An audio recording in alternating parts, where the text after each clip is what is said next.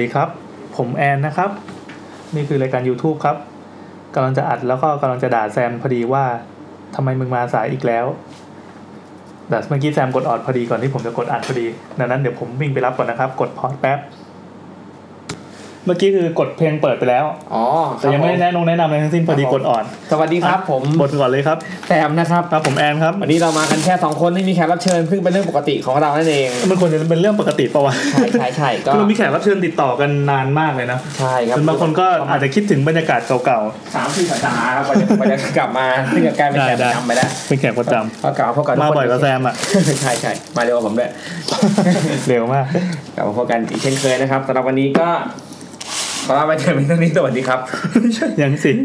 วันนี้วันที่เท่าไหร่วะวันนี้วันที่22พี่เฮ้ยวันนี้21วันนี้วันอะไรอ่ะวันนี้วันอังคาร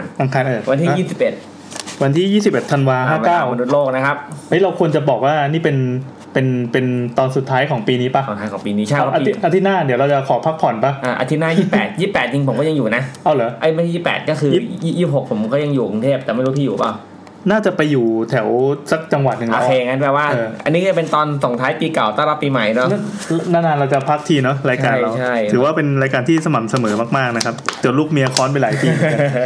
มึงเฮ้ยแล้วเราจะกลับมาอีกทีนึงก็แบบว่าวันที่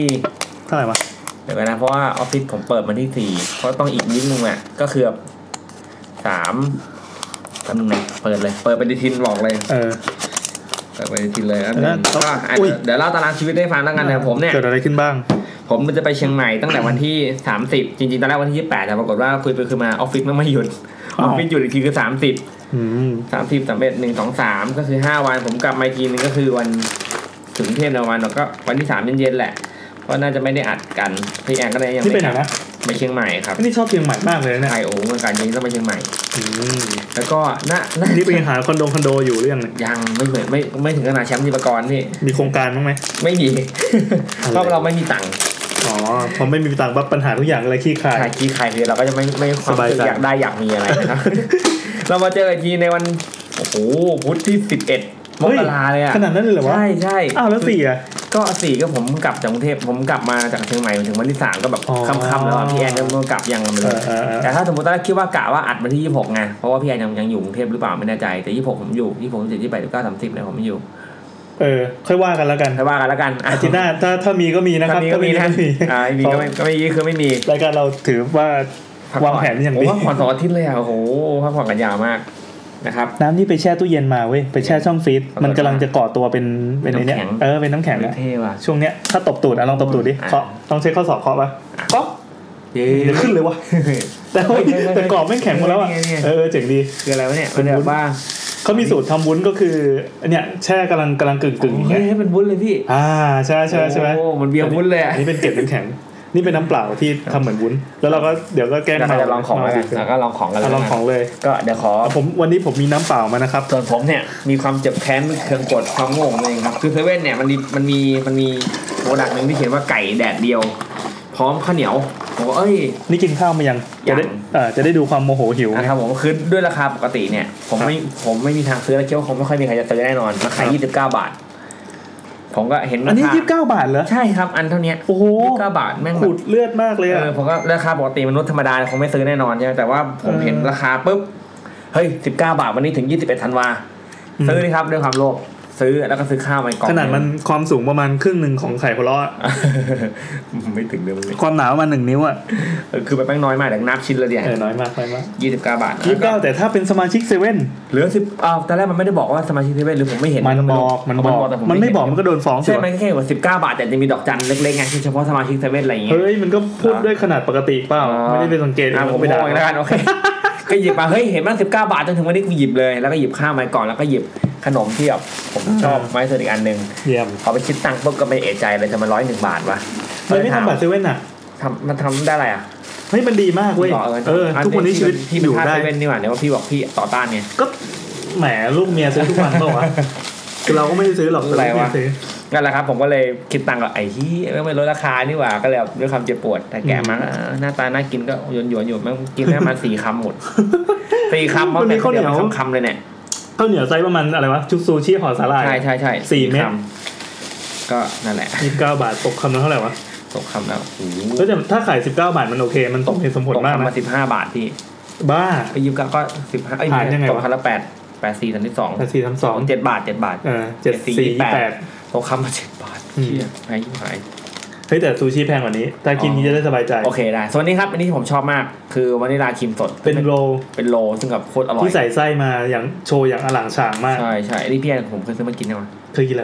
โคตรอร่อยเหี้ยอร่อยมากก็เลยซื้อมาเอาไว้ให้แล้วก็ข้าวกะเพราไก่ไข่ดาวนั่นก็โง่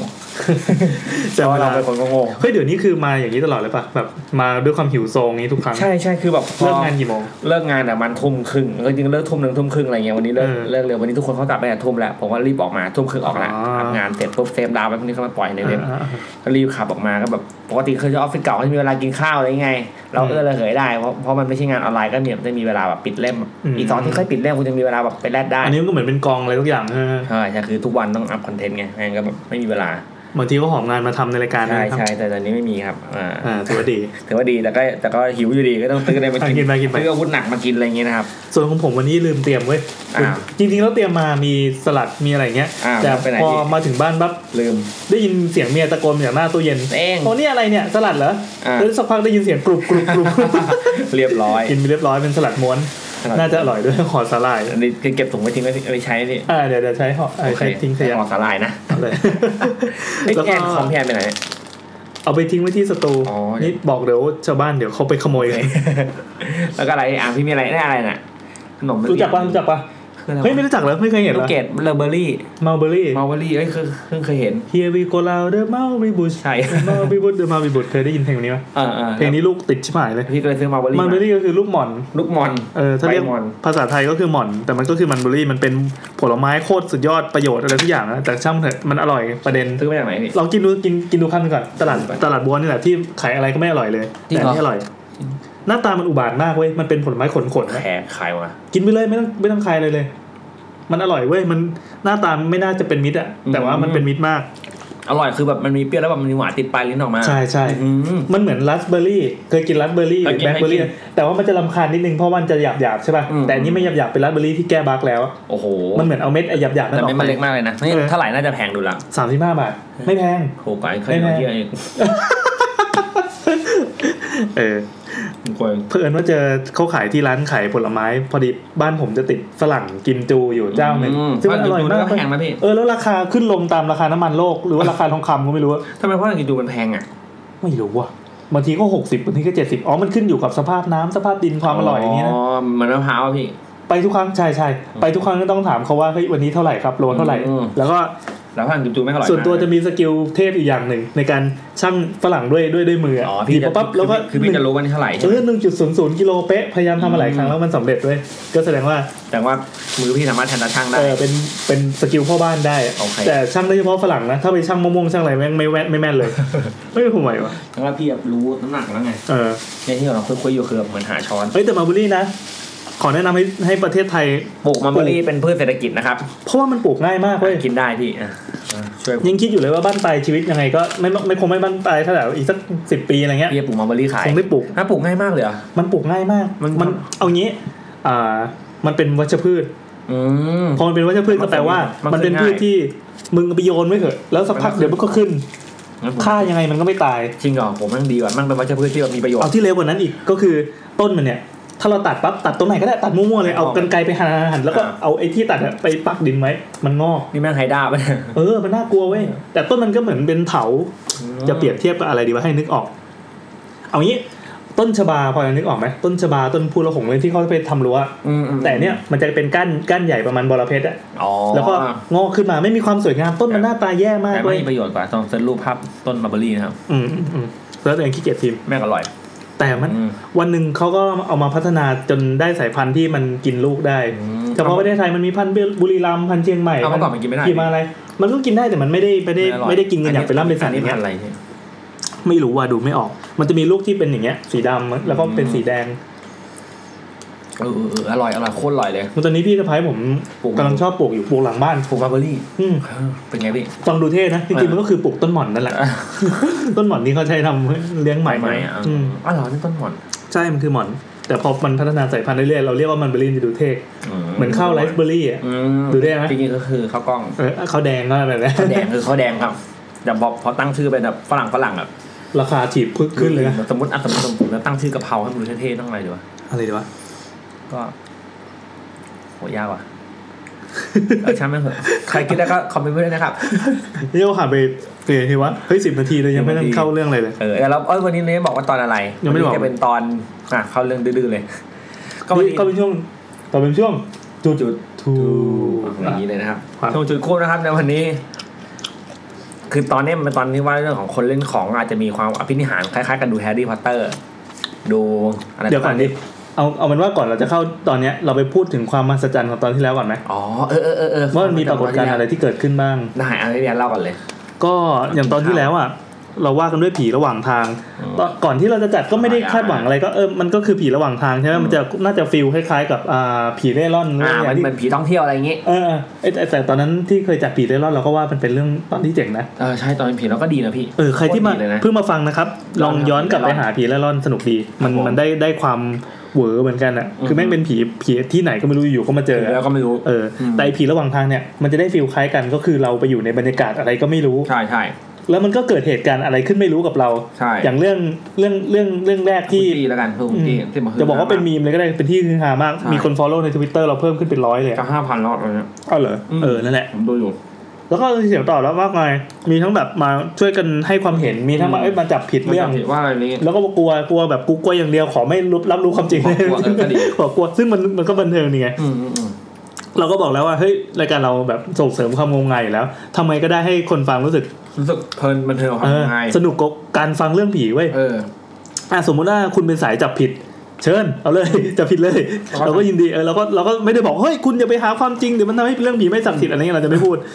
เอาเลยถ้าจับผิดแล้วมันสนุกก็จับผิดไปหรือว่าถ้าเฮ้ยกูกลัวอย่างเดียวกูผีมีจริงกูไม่กล้าไปเยี่ยวแล้วอะไรเงี้ยก็เอาเลยกูไม่กล้าไปเยี่ยวแล้วอะไรใช่มันก็เป็นความมันอีกอย่างนึงเว้ยของชีวิตหรือถ้ากลัวมากกลัวจนประสาทไมเกรนขึ้นก็เลิกฟังแล้วไปทำอย่างอื่นที่มันสร้างสรรค์กว่านี้เลิกเลยฟังต่อเถอะนั่นแหละครับมันก็เป็นสไตล์ของรายการเรานะที่จะไป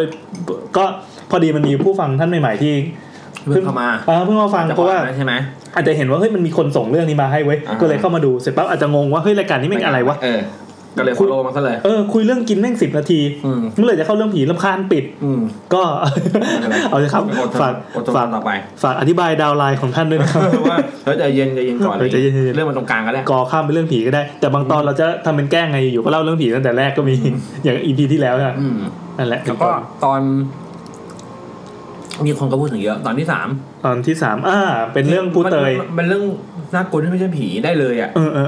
ก็แบบเรื่องคือเคยฟังเรื่องกูอธิบายสั้นๆก็คือเป็น GPS พาหลงอะไรประมาณนั้นนะเราก็ได้ยินมาหลายทีแล้วนะประมาณนี้แต่แบบคนเพิ่งโทรมาเล่าแล้วแบบมันน่ากลัวมากอ่ะก่อนนั้นอ่ะก็มีคนโทรมาเล่าประมาณนี้แต่ว่าบรรยากาศแบบมันไม่น่ากลัวเท่าไหร่แต่นี่แบบมันน่ากลัวแบบคราวนู้นน่าจะเป็นเรื่องชลบุรีใช่ไหมชลบุรีใช่โอ้เรื่องนี้ดีเทลมันเยอะมากแบบน่ากลัวชิบหายเพราะบรรยากาศมันต่างกันนี่ตอนชลบุรีนั่นคือหลงไปที่ไหนก็ไม่รู้จะไปกินข้าวซึ่งบรรยากาศ2ข้างมันยังดูเป็นมิตรกว่าใช่แต่นี้มันคือป่าแล้วแบบมันมีรถปริศนาที่แบบอะไรแบบคือมันกล้าถึงว่าผีก็ไม่ใช่ไอ้เหี้ยเหลือมึงมาฆ่าฆาตกรรมต่อเนื่องแล้วไม่ว่าจะเจออะไร2ข้างมันไม่น่าไว้ใจทั้งหมดเลยและทั้งหมดเนี้ยมันก็เป็นส่วนประกอบที่ทำให้ตอนที่แล้วเป็นตอนที่พูดถึงกันเยอะมากแล้วก็คนฟังกันเยอะมาก 8,000 กว่าแล้วครับ8,000 กว่าเลยเหรอถือว่าพุ่งเร็วมากนี่แซมเป็นคนที่ชอบศึกษาสถิติชอบดูตัวเลขผมพอปล่อยไปปั๊บเวลาแบบลูกค้ามาถามไปบ้าง326แต่ขณะที่ตอนที่เร็วที่สุดคือตอนผีนักศึกษาพี่ผีมหาลัย EP โครงการ2 10,000 กว่าแล้วอ่ะแซงทุก EP เลยก็เราก็เข้าใจว่า target ของเราเป็นกลุ่มเด็กมหาลัยเข้าใจเลยว่าโอเคมหาลัยแน่ๆแล้วก็เลยอยากจัดโครงการต่อไปเนื่องอยากให้มหาลัยอื่นมาร่วมงมงายบ้างจะชนะไปเลยนั่นแหละก็วันนึงก็คงจะมีโครงการ3 4 5ก็ว่าไปถ้าเราดึงมาหากินได้เรื่อยๆนะครับแล้วก็ฝากท่านสปอนเซอร์นะครับกลุ่มผู้ฟังของท่านนะครับต้องกลับดูบอลมาก็มีน้องคนนึงยังไงครับเราเรื่องผีมา2 เรื่องแม่โคตรน่ากลัวเลยแต่มันน่าจะเกี่ยวกับผีหอพักมากกว่าก็เลยบอกเดี๋ยวรอก่อนเดี๋ยวเราโอ้โหน่ากลัวมากขอคอนแทคมันโอเคได้คอนแทคเรียบร้อยแล้วไปดูบอลมาเรียบร้อยก็โอเคสบายช่วงจุดทูบใช่ไหมพี่จุดทูบเราสรุปแล้วก็มีเรื่องอะไรเกี่ยวกับเรื่องคนเล่นของได้ฟังบ้างพี่ ชิบหายแล้วเราไม่ได้เตรียมเลยวะ จริงๆเรื่องของคนเรื่องของเนี่ยคนเอาอย่างงี้คือผมอ่ะเป็นคนที่ไม่เชื่อดีกว่าลบหลู่ปะลบหลู่ไหมเหรอถ้าลบหลู่ได้ก็จะลบหลู่นะแต่ก็คงไม่ได้ไปลบหลู่แบบหักหานน้ำใจอ่ะแต่โดยส่วนตัวแล้วไม่เชื่อใดๆทั้งสิ้นไม่ว่าจะเป็นไสยศาสตร์หรือว่าจะเป็นวิทยาศาสตร์นี่ถ้าพูดแล้วคนที่เชื่ออย่ามาโกรธนะก็เพราะว่ามันเป็นความเห็นของผมไงผมไม่เชื่อแม้กระทั่งเรื่องพุทธคุณอ่ะหมายความว่าเอาพระมาตั้งในบ้านแล้วทำให้บ้านเป็นมงคลอะไรเงี้ยผมก็ไม่เชื่อเพราะว่าก็ผมเชื่อว่าพระเนี่ยเวลาเรานับถือที่แนวคิดไม่ได้นับถือเรื่องกับของอภินิหารใช่ไม่เคยนับถืออะไรแนวอภินิหารเลยไม่เชื่อว่ามีจริงด้วยซ้ำบ้านผมก็ไม่มีพระมีอาจจะดูเป็นคนเลวนะแต่ผมไม่เชื่อแม้กระทั่งเรื่องพวกบาปบุญคุณโทษกระทั่งเรื่องผีแม่ก็ไม่เชื่อครับเรื่องผีก็ไม่เชื่อจนกระทั่งพอไปเจอจริงก็เลยโอเคกูเชื่อก็ได้วันนึงก็เลยมาแต่นั่นคือเคยจะประจักษ์เองอ่ะพอประจักษ์เองก็โอเคมึงมีจริงก็ได้วะแต่ว่าตอนนี้เหมือนแบบมันถ้าเล่นเกมภาษาแบบแมปเราเปิดแค่นี้แล้วที่เหลือเป็นสีดำหมดเราก็เลยยังไม่รู้ว่าโลกนี้ไม่มีอะไรอีกใช่เราก็เลยมาจัดรายการ YouTube ไงเพื่อจะได้อยากรู้ว่าเผื่อคนอื่นเขามาเจอแล้วทำให้เราไปเจอเรื่องอย่างอื่นก็น่าจะสนุกดีโอ้โหสนุกหรือว่าเรื่องแบบนักคุยให้ผีแล้วก็ยังไงต่อดีวะยิ่งก็มีหลายเรื่องให้มาลองโอ้โหอะไรอย่างงี้เนาะเดี๋ยวดิกลับมานี่แล้วเรื่องของผมคือเราดันเกิดมาในประเทศที่ทุกอย่างกลายเป็นสิ่งศักดิ์สิทธิ์ได้ไงกระทั่งแบบลอยแมลงกลางคืนในการเห็นติดได้เลยครับแล้วก็น้ำส้วมที่มันผุดขึ้นมาคนก็ไปตักกินอะไรได้แบบนี้วันนั้นแบบโอ้โหเลยคืออันนั้นเราอาจจะพอมันไปโผล่ในไทยรัฐหรือไปโผล่ในอะไรหนังสือพิมพ์ที่เป็นแนวชาวบ้านเนี่ยเราในกลุ่มคนที่สามารถไปหาข้อมูลเพื่ออย่างเพื่ออะไรได้พอฟังดูแล้วมันก็เลยชาวบ้านเล่นอะไรกันแล้วก็เหมือนจะไปหัวเราะเยาะเขาอ่ะเอาจริงๆก็ว่ากันตรงๆนะก็ประมาณนั้นแต่จริงๆแล้วอ่ะพวกเราเองก็มีไม่น้อยที่ไปเชื่อกับเรื่องแบบเนี้ยแต่ทีนี้มันจะมีจริงหรือเปล่าวะเท่าที่ความรู้เท่าที่เจอมาเนี่ยก็คือมันยังไม่เคยเจออะไรที่มันดูน่าเชื่อถือเลยผมไม่เคยเจออ่ะเพราะว่าอยู่ห่างไกลจากคำว่าแบบคนเล่นของเยอะมากแม้ว่าตรงข้ามบ้านผมจะเป็นบ้านร่างทรงก็ตามนะครับเคยไล่ตอนนี้ตอนนี้อยู่ใช่ไหมยังอยู่ดีแต่ก็ไม่เห็นมีใครมาก็มีอภินิหารอะไรให้ได้ยินไหมแบบวันหนึ่งมีคนมาเยอะๆอะไรเงี้ยไม่มีก็เหมือนเคยเล่าใน EP แรกที่บอกว่ามีวันนึงเขาจัดงานชุมนุมโดยเทพก็บอกเทพแต่ละสายที่แบบมากันหมดเลยแบบเทพในย่านสายของเหมือนงานคอมิคอนใช่ไหมแต่เป็นจากแต่งตัวชุดการ์ตูนกลายเป็นคอสเพลย์เป็นเทพต่างๆนะก็ดูมันบันเทิงดีว่ะเป็นความบันเทิงอย่างหนึ่งอะไรเงี้ยแต่เราก็ไม่เคยเจอแบบเขามาเสกของแบบเสกหนังควายให้มึงเลยเอาไปเลยเนี่ยเหตุผลที่ไม่เชื่อก็คือเฮ้ยถ้ามันมีไอ้การเสกหนังควายหรืออะไรจริงๆอ่ะประยุทธ์หมายถึงนามสมมุติประยุทธ์นามสมมุตินะมันไม่ได้ประยุทธ์เป็นน้าคนนึงที่เป็นลุงที่เป็นชื่อเล่นน่ะชื่อตู่เขาทำอะไรวะเขาเป็นรับราชการชิบหายแล้วมันไม่หนีไปเลยวะเอาอย่างงี้เขาขายข้าวแกงอยู่ปากซอยเนี่ยแล้วทีนี้แบบแกเป็นคนที่เป็นคนบ้าอำนาจมากแกชอบสั่งคนนู้นสั่งคนนี้แล้วก็ลูกน้องไม่พอใจลูกน้องไม่พอใจคนชอบแกก็เยอะแต่คนเกลียดแกก็เยอะแล้วบางทีแกก็ทำอะไรประหลาดเฮ้ยรายการเราจะอยู่รอดปลอดภัยป่ะรอดเราพูดภาษาข้าวแกงโอเคคุณลุงแล้วชื่อลุงตู่เนี่ยนะลุงตู่ไม่เรียกไม่ทันแล้วเราพูดไปแล้วโอเคลุงตู่สรุปก็คือถ้ามันมีการเสกหนังควายเข้าท้องจริงอ่ะลุงตู่แม่งตายหาไปตั้งนานแล้วแต่อีกเรื่องนึงพี่ผู้นำเกาหลีใต้ประธานาธิบดีเขาเชื่อเรื่องนี้มากอันนี้พูดชื่อจริงได้ใช่ไหมเขาจะไม่มาจับเราใช่ป่ะใช่เขานี่มันมีพรบคอมออกมาแล้วนะแต่ว่าเขาไม่ได้แต่มันเป็นอันนี้เป็นกฎหมายระหว่างประเทศเขาไม่รู้หรอกครับยังไงครับก็ประธานาธิบดีเกาหลีใต้นะครับเป็นผู้หญิงชื่อปาร์คคึนเฮครับตอนนี้กำลังมีปัญหาเรื่องกับการที่ต้องลงจากเก้าอี้ประธานาธิบดีอยู่เพราะว่าเขาจับได้ว่าการบริหารประเทศของเขาเนี่ยใช้เพื่อนที่เป็นร่างทรงช่วยในการตัดสินใจต่างๆคือเป็นคนที่โคตรเพราะคนแม่งงงมาคนนึงเลยแล้วก็มีเพื่อนสนิทเป็นแบบเป็นร่างทรงทุกครั้งที่มีการออกนโยบายอะไรก็ตามจะถามเพื่อนคนนี้ก่อนว่าก็คือเป็นคอนซัลท์เป็นคอนซัลท์สายงมงายใช่ครับนโยบายนี้ดีไหมเรื่องนโยบายไม่เท่าไหร่ที่เดียวนั้นคือเพื่อนก็ใช้ความสนิทที่เป็นเพื่อนของประธานาธิบดีเนี่ยก็แบบไปของเงินบริจาคจากบริษัทใหญ่เพื่อมาเข้ามูลนิธิของตัวเองมูลนิธิก็คือแบบไอ้ลัทธิของตัวเองมันจะเป็นผลประโยชน์ทับซ้อนใช่พอมีการเลยตอนเป็นการสืบสาวเราเรื่องไปเลยปุ๊บ ไม่โอเคแล้วคนก็ออกมาชุมนุมประท้วงกันเพื่อขับไล่คนที่เป็นประธานาธิบดีซึ่งก็ย้อนนะว่าเฮ้ยเขาเป็นประธานาธิบดีเว้ยแล้วในประเทศก็ยังเชื่อเรื่องไสยศาสตร์เรื่องของแบบสิ่งที่บอกว่าจับต้องไม่ได้อะไรเงี้ยแต่เขาบอกนักการเมืองมันก็เป็นตัวแทนของประเทศนะแสดงว่าคือรากของประเทศมันก็ต้องมาทางนี้ใช่เหมือนกับที่บ้านเราอ่ะผู้นำของประเทศเราแต่ก็เป็นคนละคนกับที่ขายข้าวแกงเมื่อกี้นะเป็นผู้นำท่านโอเคนะครับเราก็รักลุงตู่ไม่ทำไมชื่อเดียวกันเลยวะนั่นแหละแต่มันก็จะเป็นกระจกสะท้อนว่าประเทศเราคนเป็นยังไงอย่างโดนัลด์ทรัมป์ที่เป็นประธานาธิบดีอเมริกาก็บอกได้ว่าคนอเมริกาเป็นยังไงอีกเรื่องก็คือไม่เกี่ยวกันใช่ไหมคือเรื่องของคนระดับใหญ่ระดับโตในบ้านเราก็เชื่อเรื่องของดวงเรื่องของเลิกยามก็ต้องดูหมอเช่นมีหมอดูชื่อหมอดูอีทีที่ประมาณนี่ลืมไปแล้วเนี่ยหมอดูอีทีคนนี้บอกว่าขึ้นชื่อว่าแม่นโคตรเลยแม่นมากก็คือคนอย่างคนโตในบ้านเราเนี่ยที่บอกว่าจะขึ้นจะดำเนินการอะไรก็ตามก็จะบินไปหาหมอดูอีทีที่ว่าเพื่อให้ดูเรื่องดูยามให้ซึ่งแบบก็มีอดีตคนดังของเราหลายคนเนาะเช่นว่ากันว่าอดีตผู้นำของเราที่ตอนนี้ยังกลับบ้านไม่ได้นะครับนั่นก็แบบไปหาหมอดูอีทีเหมือนกันเพื่อจะทำไมรถติดอยู่แถวเหม่งจ่ายเงี้ยเหรอใช่กลับบ้านไม่ได้หมายถึงว่าอยู่ต่างประเทศครับแต่แบบก็ไปดูหมอดูอีทีแล้วไม่ใช่เขาเดียวกันหลายคนเลยคือทั้งฝ่ายเหลืองและแดงเงี้ยก็ไปหาไม่กลัวครับเรารักทุกค่ายครับเราไม่ได้จอดจงใครเป็นพิเศษนะครับลูกชายลูกตู่เจ้าพี่ติ๋นอะไรทักษิณชินโนสุเกะนี่ชื่อจริงเหรอไม่ใช่ทักษิณชินวัตรเหรอไม่ใช่เขาชื่อทักษิณชินโนสุเกะเขาก็มีข่าวว่าไปก็จริงเท็จแน่ยังไงผมไม่แน่ใจนะครับแต่ก็มีข่าวว่าเขาก็ไปหาแต่ตอนที่มีจัดม็อบพันธมิตรม็อบเสื้อเหลืองเสื้อแดงม็อบนกหวีดอ่ะที่มีการไล่ทักษิณเรื่องอะไรเงี้ยก็จะมีการชูประเด็นแบบนี้ขึ้นมาเพื่อใช้ตีเลยนะมันอาจจะใช้ได้ผลแบบเดียวกับที่เกาหลีใต้ก็เป็นไปได้แต่ยกขึ้นมาว่าเฮ้ยจริงๆผู้นำเนี่ยแม่งงมงายอะไรแต่ก็เรื่องผ่านแล้วเราก็ไม่รู้ว่ามันจริงเท็จยังไงนะครับจริงเท็จก็ไม่ใช่เรื่องของเรานะครับเรามาสนุกกับความงมงายอย่างเดียวแต่จริงๆพอคือยิ่งมาสะท้อนให้เห็นว่าบ้านเราเนี่ยก็ยังเชื่อเรื่องของการดูดวงไม่งั้นอาชีพหมอดูไม่รวยขนาดไหนหรอกใช่ไหมยิ่งหมอดูคนไหนดังเช่นมีหมอดูอยู่คนนึงครับที่เคยโดนกัดตีนกลางห้างมาแล้วนะครับเคยโดนกัดตีนหรือไปกัดตีนไปกัดตีนเขาไปกัดตีนเขาเพราะว่าไปทำให้ลูกเขาเสื่อมเสียตอนแรกเป็นหมอดูแบบผีปากกาธรรมดาเลยสมมติชื่อว่าเป็นหมอกากแล้วกันหมอกากคอนเฟิร์มโอ้โหใกล้เข้าไปพีแล้วกูหมอกากแต่บอกว่าอะไรกันนะเฟิร์มตอนนี้จะรอดเปล่าวะมีวันนึงครับเฟิร์มผิดครับโดนเขาเอาเรื่องก็ต้องไปเฟิร์มเรื่องอะไรตอนนั้นไปเฟิร์มเรื่องดาราอยู่คนนึงว่าท้องปรากฏเขาไม่ท้องเว้ย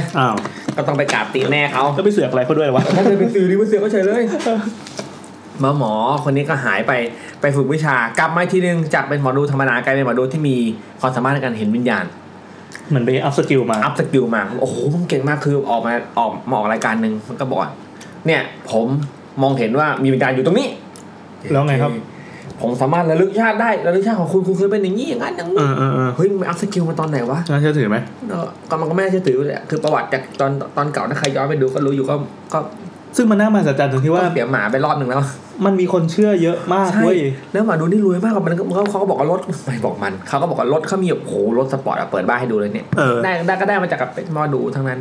ก็คือแล้วก็จะดูก็ต้องขอคิวแล้วคิวแบบไม่ใช่แบบ 1,000-2,000 นะครับเป็นแสนครับเป็นแสนนะครับเป็นแสนดูเขาได้เป็นแสนแล้วเรามาจัดรายการนี้กันทำไมวะเนี่ย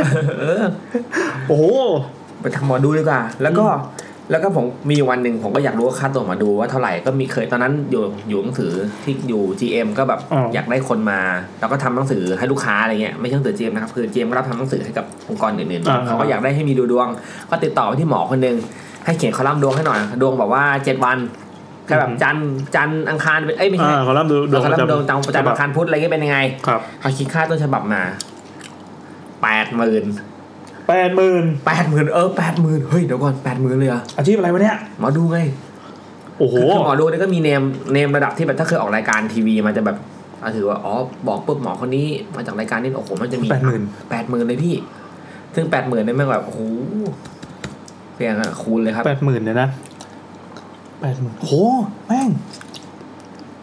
เอาอย่างนี้คือวิชาชีพสถาปนิกอ่ะเพื่อนๆของผมที่เรียนจบมาด้วยกันเนี่ยผมไม่ได้เอาดีด้านนั้นนะการสร้างบ้านหลังนึงอ่ะมัน 7% เว้ย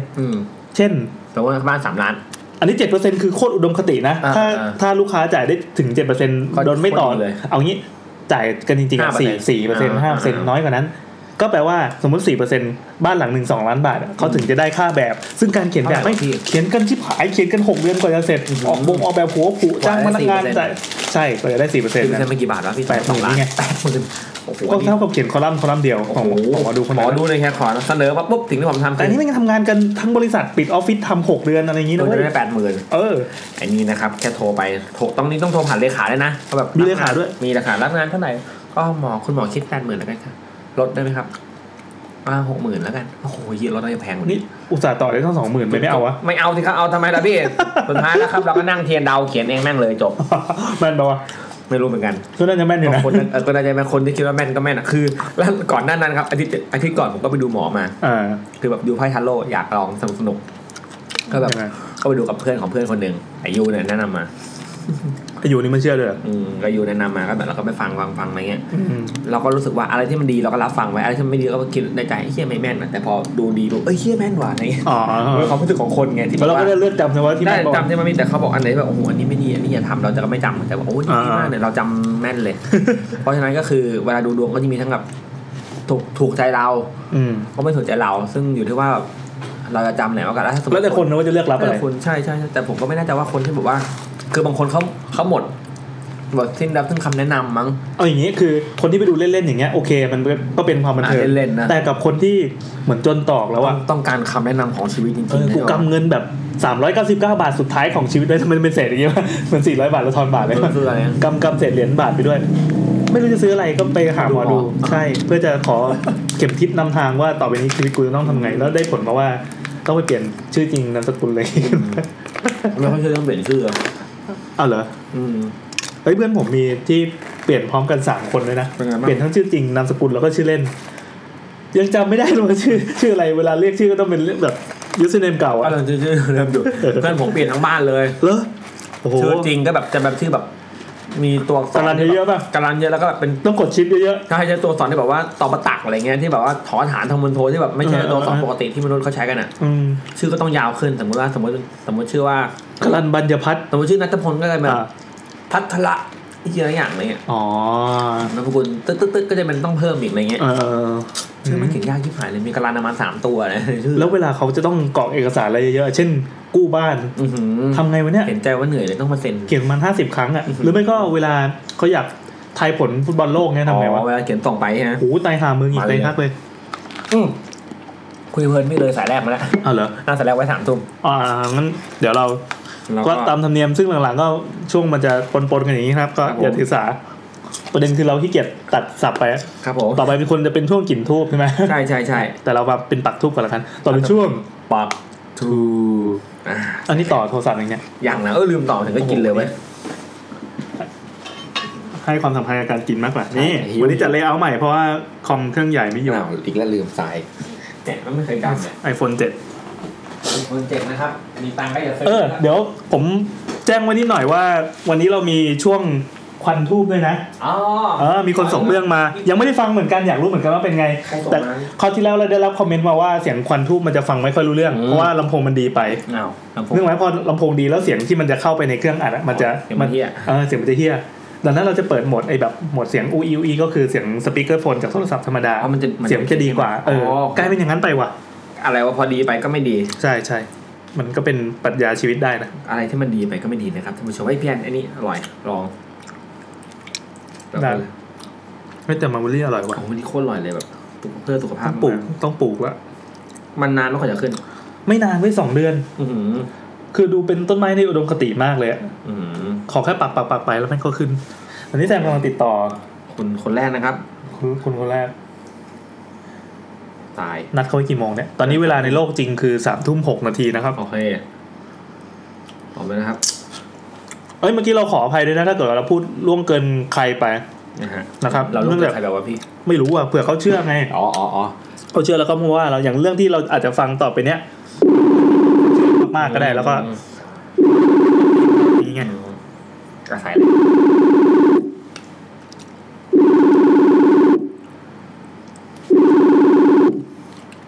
สวัสดีครับ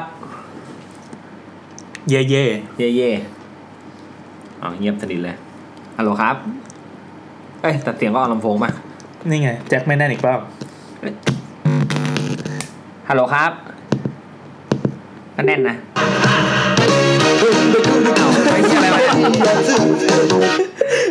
นี่คือพอตัดโทรศัพท์ปั๊บแล้วมันกระโดดเข้าไปในแอปเพลงเลยเนี่ยนะก็โทรมาสวัสดีครับอ้าวเดี๋ยวนะฮัลโหลมาแล้วเรียกค่ะได้ยินไหมได้ยินแล้วเมื่อกี้ไม่รู้เพราะอะไรชัดเจนครับเมื่อกี้ไม่รู้เพราะอะไรเหมือนกันโอ้ชัดเจนเลยแนะนำตัวนะชื่อทรายค่ะคุณทรายคนเดิมคุณทรายคนเดิมนะครับคุณทรายซึ่งเล่ามาแล้วประมาณ80 รอบได้แล้วเดี๋ยวนี่ EP ที่เท่าไหร่นะคะ EP ที่ได้ข่าวว่าประมาณ31แล้ว31ใช่แล้ว80 รอบคืออะไรแนะนำตัวนะครับผมแซมครับผมแอนครับทำไมแอนทำเสียงกันด้วยวันพี่นัทกับน้องเฟิร์นไม่มาหรอคะไม่มาครับนี่เราจัดแค่2คนครับอยากฟังพี่นัทคนเดียวก็บอกมาเถอะไม่ต้องมาน้องเฟิร์นทำเป็นพ่วงมีไข่พ่วงน้องเฟิร์นอยากคุยกับน้องเฟิร์นสั่งของกับเขาบ่อยเห็นแล้วครับน้องเฟิร์นเอา DM มาแฉให้ดูแล้วเห็นว่าอยากคุยกันรับหลังรู้นะน้องเฟิร์นฟ้องแล้วเห็นแล้วทำไมต้องฟ้องกันนี่ทำอะไรผิดอุดหนุนน้องเหมือนจะบอกว่าอะไรวะไอ้2พิธีกรที่คอยแต่ตะล่อมหญิงอะไรอย่างงี้ใช่ป่ะใช่แต่ว่า2พิธีกรเนี่ยเวลาผู้หญิงมาถ้าทำไม่ใช่ผมนะผมก็ไม่ได้ทำเสียง2ครับผมมีเสียงเดียวครับผมมีเสียงเดียวมีแต่นัดโยครับคนนึงที่ทำเสียง2ตลอดเลยนัดโยเวลาผู้หญิงโทรมาสวัสดีครับสวัสดีครับรู้ไหมเขาเวลาอัดรายการเสร็จเนี่ยเสียงนั้นสวัสดีครับผมไปก่อนแล้วนะครับผมไปก่อนนะพี่แอนครับแล้วผู้หญิงโทรมาพอไม่มานี่เอาใหญ่เลยนะคะได้ทีเลยนะเราพูดเรื่องจริงมั้งเหรอไม่ต้องตื่นมาเนี่ยว่าวันนี้มีอะไรบ้างเรื่อง EP นี้คนเล่นของเดี๋ยวคุณทรายขออนุญาตแป๊บนึงค่ะเดี๋ยวเราจะต้องย้อนให้ฟังนิดนึงว่าคุณทรายเคยเล่าเรื่องอะไรไปบ้างแล้วนะเพราะว่าคนฟังตอนนี้มีคนฟังหลายคนที่เพิ่งเข้ามาฟังรายการใหม่อาจจะไม่ค่อยเข้าใจว่ารายการเราแม่งพูดอะไรกันวะทำไมคุณทรายเคยเล่าเรื่องอะไรไปบ้างใช่เคยเล่า EP แรกเลย EP 4หรือเปล่าคะเรื่องผีในบ้านผีในบ้านใช่เป็นบ้านที่คุณพ่อไปซื้อไว้ทำงานที่แพร่เรื่องนานมากเรื่องนี้ก็น่ากลัวเป็นสัญญาเดี๋ยวแป๊บสัญญาณขาดเป็นบ้านล้างมาก่อนใช่โอเค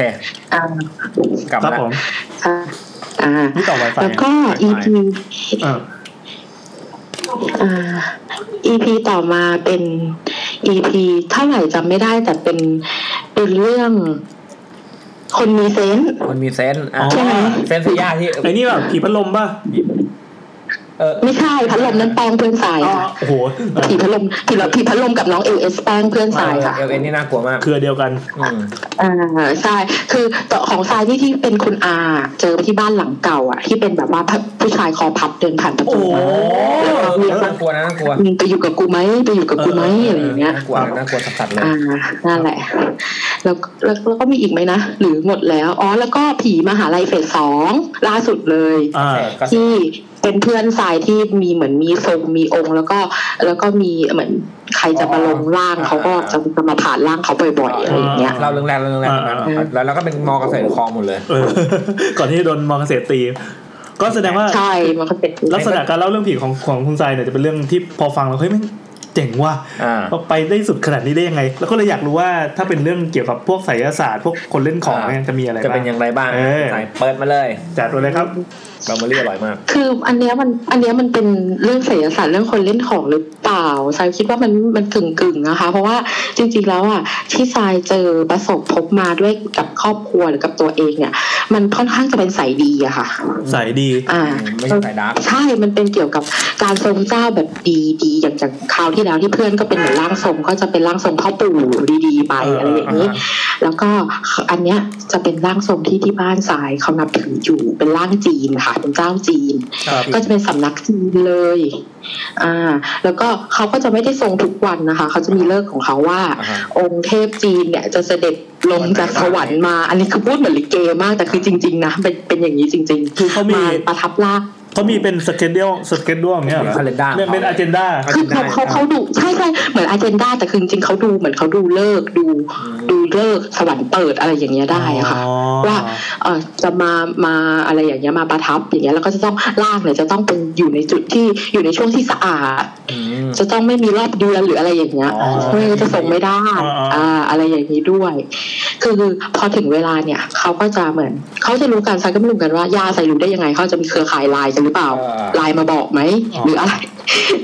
ว่าจะทรงคือย่ารู้ย่าจะรู้เลยย่าจะกาปฏิทินเอาไว้ว่าจะไปหานะเขาจะคือร่างจีนเนี่ยจะเรียกว่าอันเนี้ยค่ะอันเนี้ยใช่อันนี้ไม่ใช่อันนี้นะอันเนี้ยคือเหมือนเป็นเรียกเป็นคำสั้นๆของที่เรียกไว้เรียกเจ้าแม่กวนอิมค่ะพระโพธิสัตว์อะค่ะคือตามตำนานจีนเนี่ยบอกก่อนว่าพระโพธิสัตว์กวนอิมมีหลายร่างมากถูกไหมคะนี่อาจจะไม่ใช่เจ้าแม่กวนอิมอย่างที่เราเห็นว่าท่านทรงชุดขาวมีกระบวยกับที่มีกระบวยน้ำแล้วก็มีเหมือนต้นไม้ปักอยู่แล้วก็โปรยกับนาจาอะไรอย่างนั้นไม่ใช่คือท่านจะมีหลายร่างไงคะอันนี้ก็จะเป็นหนึ่งอวตารของท่านที่ลงมาเขาก็ช่วยเหมือนลงมาโปรดสัตว์อะไรอย่างเงี้ยคือทีเนี้ยบ้านทรายอ่ะเขาก็จะอย่างน้อยทุกๆปีใหม่ของจีนตรุษจีนเขาจะไปดูคือเมื่อก่อนตอนเด็กเราก็ไม่เข้าใจหรอกค่ะทำไมย่าต้องเอาฮูยันจีนนะคะเขาเรียกฮูทำไมต้องเอาฮูมาเผาแล้วก็ผสมน้ำให้อาบกับให้กินแต่เราก็จะสนุกกับการที่เราได้ผ้าอาบน้ำกลางที่แจ้งส่วนหลังบ้านเหมือนแบบว่าต้องอาบน้ำกลางแสงจันทร์อะไรอย่างนี้เลยนะคะแล้วก็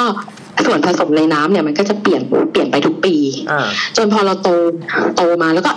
ทำไมย่าต้องแบบว่าไปหยิบยันที่มีอายุใครเขียนอยู่ก็ไม่รู้ไม่ใช่อายุเราตอนนั้นเรา7 ขวบทำไมไปหยิบอันที่8เลข8เขียนว่า8 ขวบอะไรอย่างเงี้ย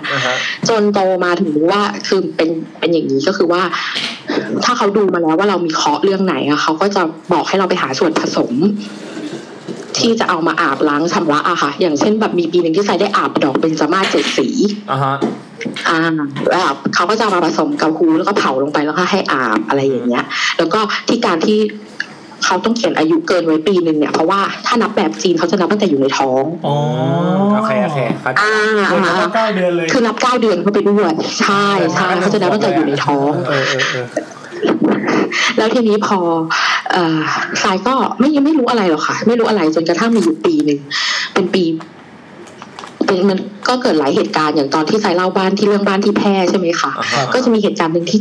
ย่าทรายเห็นแล้วว่าคนมาทักพ่อเยอะมากว่าห้ามซื้อบ้านหลังนี้ย่าก็เลยบอกพ่อว่าไปกำดินมาเดี๋ยวเนี่ยจะใกล้อันนี้ลงทรงแล้วเดี๋ยวย่าจะเอาดินไปให้อันนี้เขาดูคือบ้านทรายเนี่ยจะซื้ออะไรอะค่ะอย่างสมมติเนี่ยคอนโดที่ทรายอยู่ทุกวันเนี่ยก็จะเอาเลขที่ไปให้เขาดูถ้าเขาบอกว่าซื้อได้ก็ซื้อได้ทีเนี้ยพอเอาไปให้ดูอันนี้เขาก็ที่เขาทักมาว่าเจ้าที่แรงมากเลยไปเอาเขาขึ้นมาแต่ว่าเขาก็จะให้คุณนะถ้าเราอยู่กับเขาดีๆแล้วบ้านทรายก็พ่อก็งานชุกก็ไม่เคยเจออะไร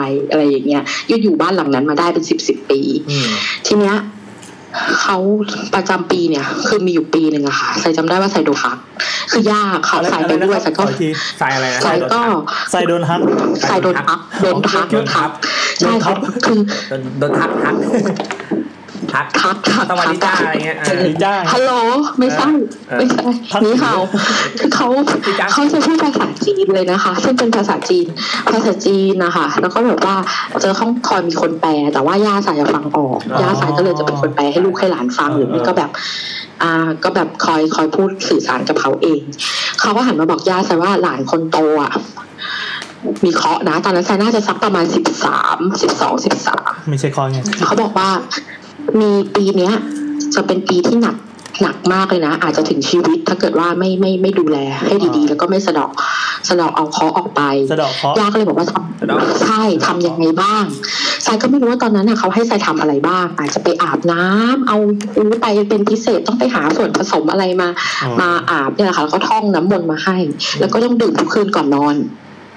ดื่ม3 คำแล้วก็นอนอะไรก่อนนอนอย่างเงี้ยแล้วที่มันช็อกอะค่ะช็อกเลยก็คือว่าเขาทักมาว่าปีเนี้ยห้ามไปอยู่ใกล้น้ำเด็กคนเนี้ยจะไปกับน้ำน้ำไม่แน่คือน้ำไม่แน่น้ำทุกอย่างน้ำแบบบึงก็ห้ามไปเที่ยวทะเลก็ไม่ให้ไปเขาห้ามอาบน้ำป่ะไม่ได้อาบน้ำจนไม่ใช่ไม่ขนาดนั้นไม่ขนาดนั้น ก็แบบคือเขาก็ที่บ้านทรายอะค่ะเขามีแผนจะไปภูเก็ตกันเขาก็ยกเลิกทุกอย่างเลยโอ้โหไม่ไปไม่ไปปีนั้นทุกคนแบบสงบนิ่งมากไม่ยอมให้สายไปเจอน้ำขอไปเที่ยวกับเพื่อนก็ไม่ให้กลัวไปเล่นแถวน้ำอะไรอย่างเงี้ยคือเป็นปีที่ไม่ให้ไปไหนไม่ให้ทำอะไรผ่าโผนเลยค่ะเชียงใหม่ว่าไม่ไปใกล้ๆใกล้จะสิ้นปีใกล้ๆจะสิ้นแหละใกล้ๆจะหมดแหละเขาก็บอกว่าก็นั่นแหละดูแลให้ดียังให้ดื่มพูได้อะไรเหมือนเดิมนะแต่เขาพูดเลยว่ามันหนักจริงๆแล้วมันอาจจะไม่ถึงขั้นหายไปมันอาจจะแค่ผ่อนหนักให้กลายเป็นเบาเท่านั้นแหละเขาก็บอกว่าเตรียมใจไว้หน่อยนะเตรียมใจเลยเขาพูดอย่างนี้ทีนี้พี่คือทำไมรู้ไหมคะมันพีคมากตรงที่วันนั้นย่าชายบอกว่าคือแบบย่าชายบอกว่าทรายไปหยิบโค้กอ่ะคือบ้านทรายเขาจะสั่งโค้กมาเป็นลังอะโค้กที่เป็นขวดแก้วเมื่อก่อนทรายไปหยิบโค้กมาแช่ตู้เย็นหน่อยแล้วทรายอ่ะกำลังจุดยากันยุงมั้งพี่เขาใส่ถือไฟแช็กอยู่ในมือทรายจำไม่ได้ใส่จุดอะไรอาจจะจุดยากันยุงทรายก็ไปหยิบขวดโค้กมาเต็ม2มือเลยก็คือข้างละขวดอะค่ะแต่ว่าไอ้ข้างที่จับไฟแช็กอะพอมันขวดโค้กที่มีระหว่างมือกับขวดโค้กมันกั้นด้วยไฟแช็กอะพลาสติกแก้วมันสีกันแล้วมันลื่นขวดโค้กที่แบบว่าแรงอัดเต็มขวดอะกระแทกลงหล่นจากหลุดจากมือกระแทกลงที่พื้นเศษแก้วเจาะเข้าหัวเข่าถึงเอ็นโอ้โหเลือดนี่แบบไม่ต้องพูดถึงอะพี่ทรายเห็นกระดูกตัวเองเลยแหละแล้วที่บ้านก็ตกใจมากพาไปหาหมอเย็บไปกี่เข็มจะจำไม่ได้ทุกวันนี้ก็จะเป็นแผลเป็นอยู่แผลเป็นอยู่ที่หัวเข่าข้างขวาใส่อยู่เนี่ยทุกวันเนี้ยแล้วแบบเขาก็ที่บ้านก็แบบทำบุญสะเดาะเคราะห์ไปส่งปลายปีทั้งพุทธทั้งไทยทั้งจีนให้หมดเลยอะค่ะให้ครบครับเพราะมันก็จะสิ้นปีแล้วตอนนั้น แล้วทีเนี้ยก็เรื่องนี้ก็ผ่านไปคือสายก็ยังเด็กเกินไปสายก็คิดว่าตอนนั้นไม่ทราบนะคะไม่ได้ฉุกคิดได้อย่างนี้นะตอนนั้นอะตอนนั้นก็คิดแค่ว่าเราเกิดอุบัติเหตุพอใช่เราตัวเองใช่อย่างนั้นจริงๆพอโตขึ้นมาอีกอะค่ะทรายอันเนี้ยทรายก็รู้สึกอึ้งคือแต่จริงๆเขาจะสอนดีนะคะเขาไม่ได้จะเอาเงินหรือจะเอาอะไรเลยมันมีบ้างที่อาจจะเป็นเงินทำบุญแต่ทำบุญเนี่ยเขาก็จะให้ของเรากลับอย่างเช่นว่าเป็นส้มแบบ12ผลหรือว่าส้มแบบเลขสวยๆเลข9อะไรอย่างเงี้ยแล้วมันเป็นส้มอ่ะแล้วให้เอาเงินไปเขาเรียกเปียกันนะคะมันเปียแชร์แบบว่าใครจะลงเท่าไหร่ถาดนี้แล้วแต่ศรัทธาจะให้อะไรอย่างเงี้ยแล้วเอาส้มกลับไปบ้านไปกินเสริมมงคลอะไรอย่างเงี้ยไม่ได้เหมือนว่าหยอดเงินทำบุญแบบว่าทำบุญแล้วทำบุญเลยอะไรอย่างเงี้ยอย่างเดียวทีนี้นะย่าสายเขาก็พาสายตอนนั้นสายจะเอ็นเข้ามหาลัยย่าสายเขาพาสายไปเขาบอกซะว่าสายจะเอ็นเขาบอกสายว่าเขาไม่มีอะไรจะให้จะไปจะสอบอะก็ต้องอยู่ที่ตัวเองถูกไหมอ่านหนังสือหรือยังเขาถามสายเป็นภาษาจีนนะคะสายไม่ทราบหรอกว่าย่าแปลสายก็บอกว่าอ่านแล้วค่ะทำเต็มที่แล้วค่ะเขาก็บอกว่างั้นเขาก็ให้ได้แค่อย่างเดียวคือมงคลที่จะติดตัวเข้าห้องสอบไปเขาบอกว่ากลับไปหาพ่อนะพ่อตัดผมเมื่อไหร่เอาผมพ่อกระจุกนึงใส่ถุงเข้าห้องสอบพกติดตัวไปด้วยเขาให้ทำแค่นี้จริงๆใช่เขาให้ทำแค่นี้จริงไม่มีของขลังอะไรให้เลยไม่มีไม่ให้ทำแค่นี้อะไรอย่างเงี้ยเขาบอกว่ามงคลสูงสุดในชีวิตก็คือพ่อแม่เอาผมพ่อตัดผมพ่อเข้าห้องสอบไปนะสายก็เป็นคนเดียวที่ทุกคนควักปากกาขึ้นมาวางบนโต๊ะไอ้นี่ควักถุงผมกระจุกนึงขึ้นมาวางตับแล้วก็เปิดข้อสอบทำแล้วอาจารย์คิดว่าอาจารย์สงสัยไหมครับอาจารย์สงสัยป่ะโพยหรือเปล่า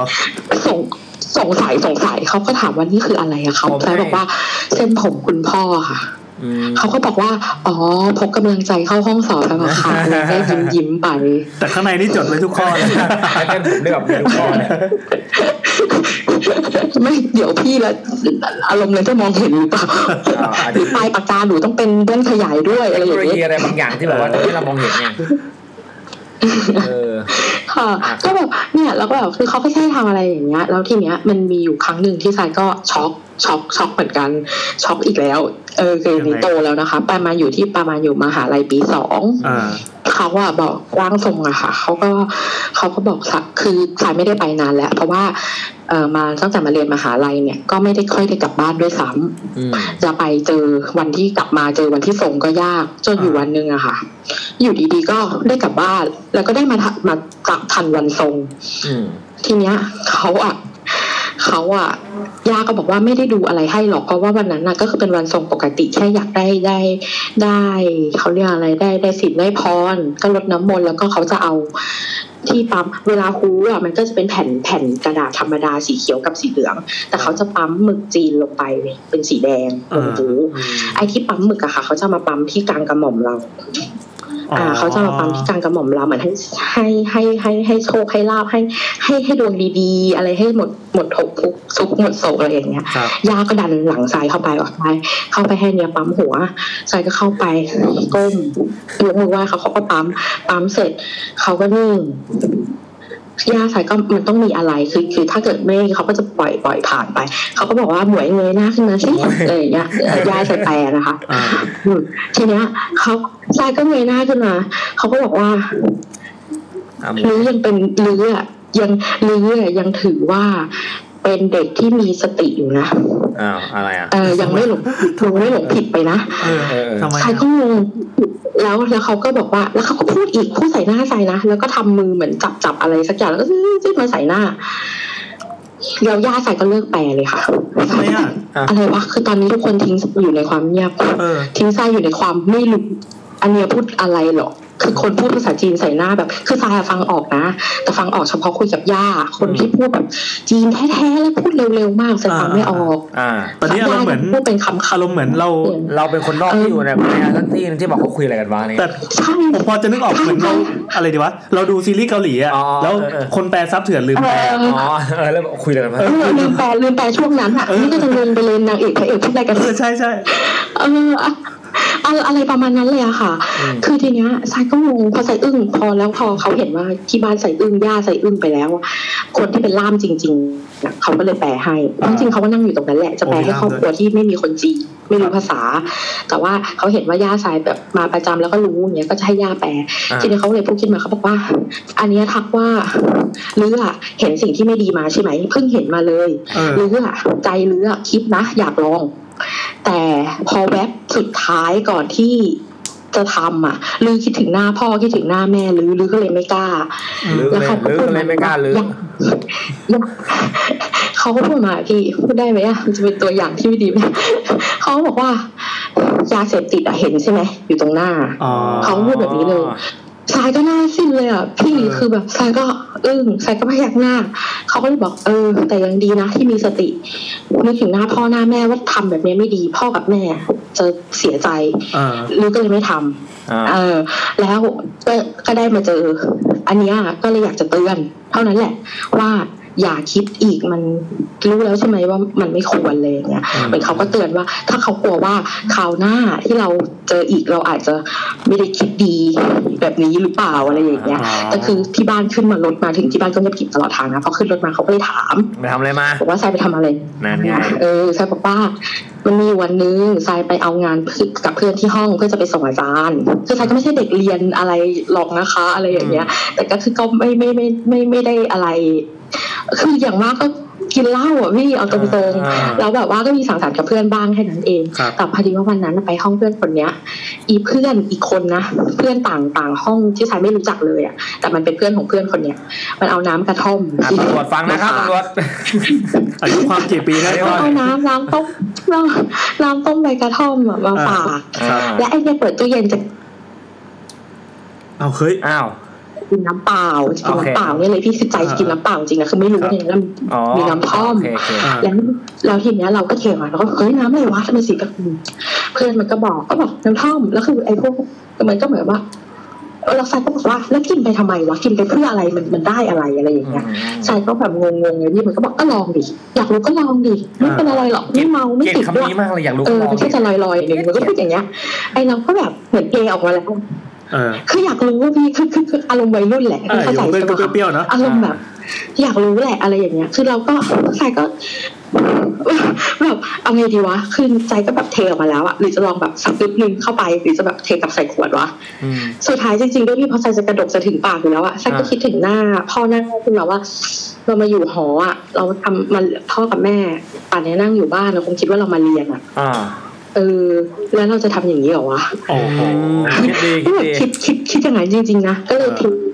ก็กลับใส่ขวดไปแล้วก็หมุนฝาปิดแล้วก็วางก็บอกว่าห้องมึงไม่มีน้ำเปล่าให้กินเลยไปแล้วเอางานไปด้วยจะไปส่งครูอะไรแล้วสามารถได้คนดีก็คือไม่ต้องมันต้องไม่เสียบ้านกับเพื่อนใช่จะเดี๋ยวเพื่อนจะแล้วเสาร์อาทิตย์นั้นอ่ะทายว่ายังไงครับเดี๋ยวใจเย็นแล้วแบบเสาร์อาทิตย์เสาร์อาทิตย์ยังไงอะไรนะเสาร์อาทิตย์ยังไงนะเมื่อกี้เสาร์อาทิตย์พอเสาร์อาทิตย์นั้นซันก็เลยได้กลับบ้านไงกลับบ้านแล้วก็มาเจอ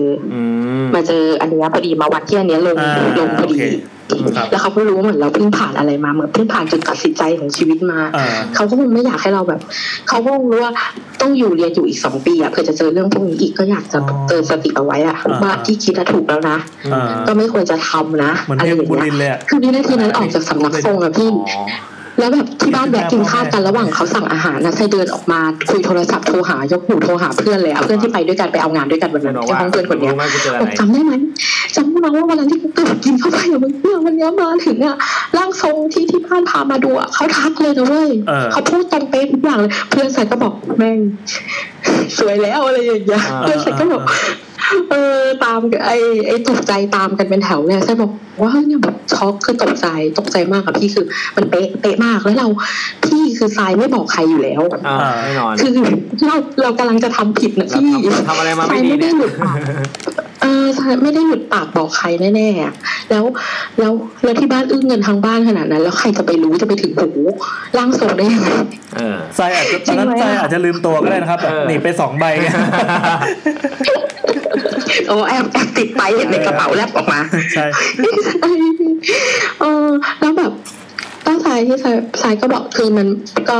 ร่างทรงคนนี้เขาก็ช่วยบ้านสายเอาไว้เยอะอะค่ะจนสายตอนแรกก็ไม่เชื่อนะพี่เอาตรงๆตั้งแต่เด็กจนโตขึ้นมาเราก็ทำเท่าที่แบบย่าบอกให้ทำอะผู้ใหญ่บอกให้ทำอะก็ทำไม่ได้เชื่ออะไรหรอกแต่แบบ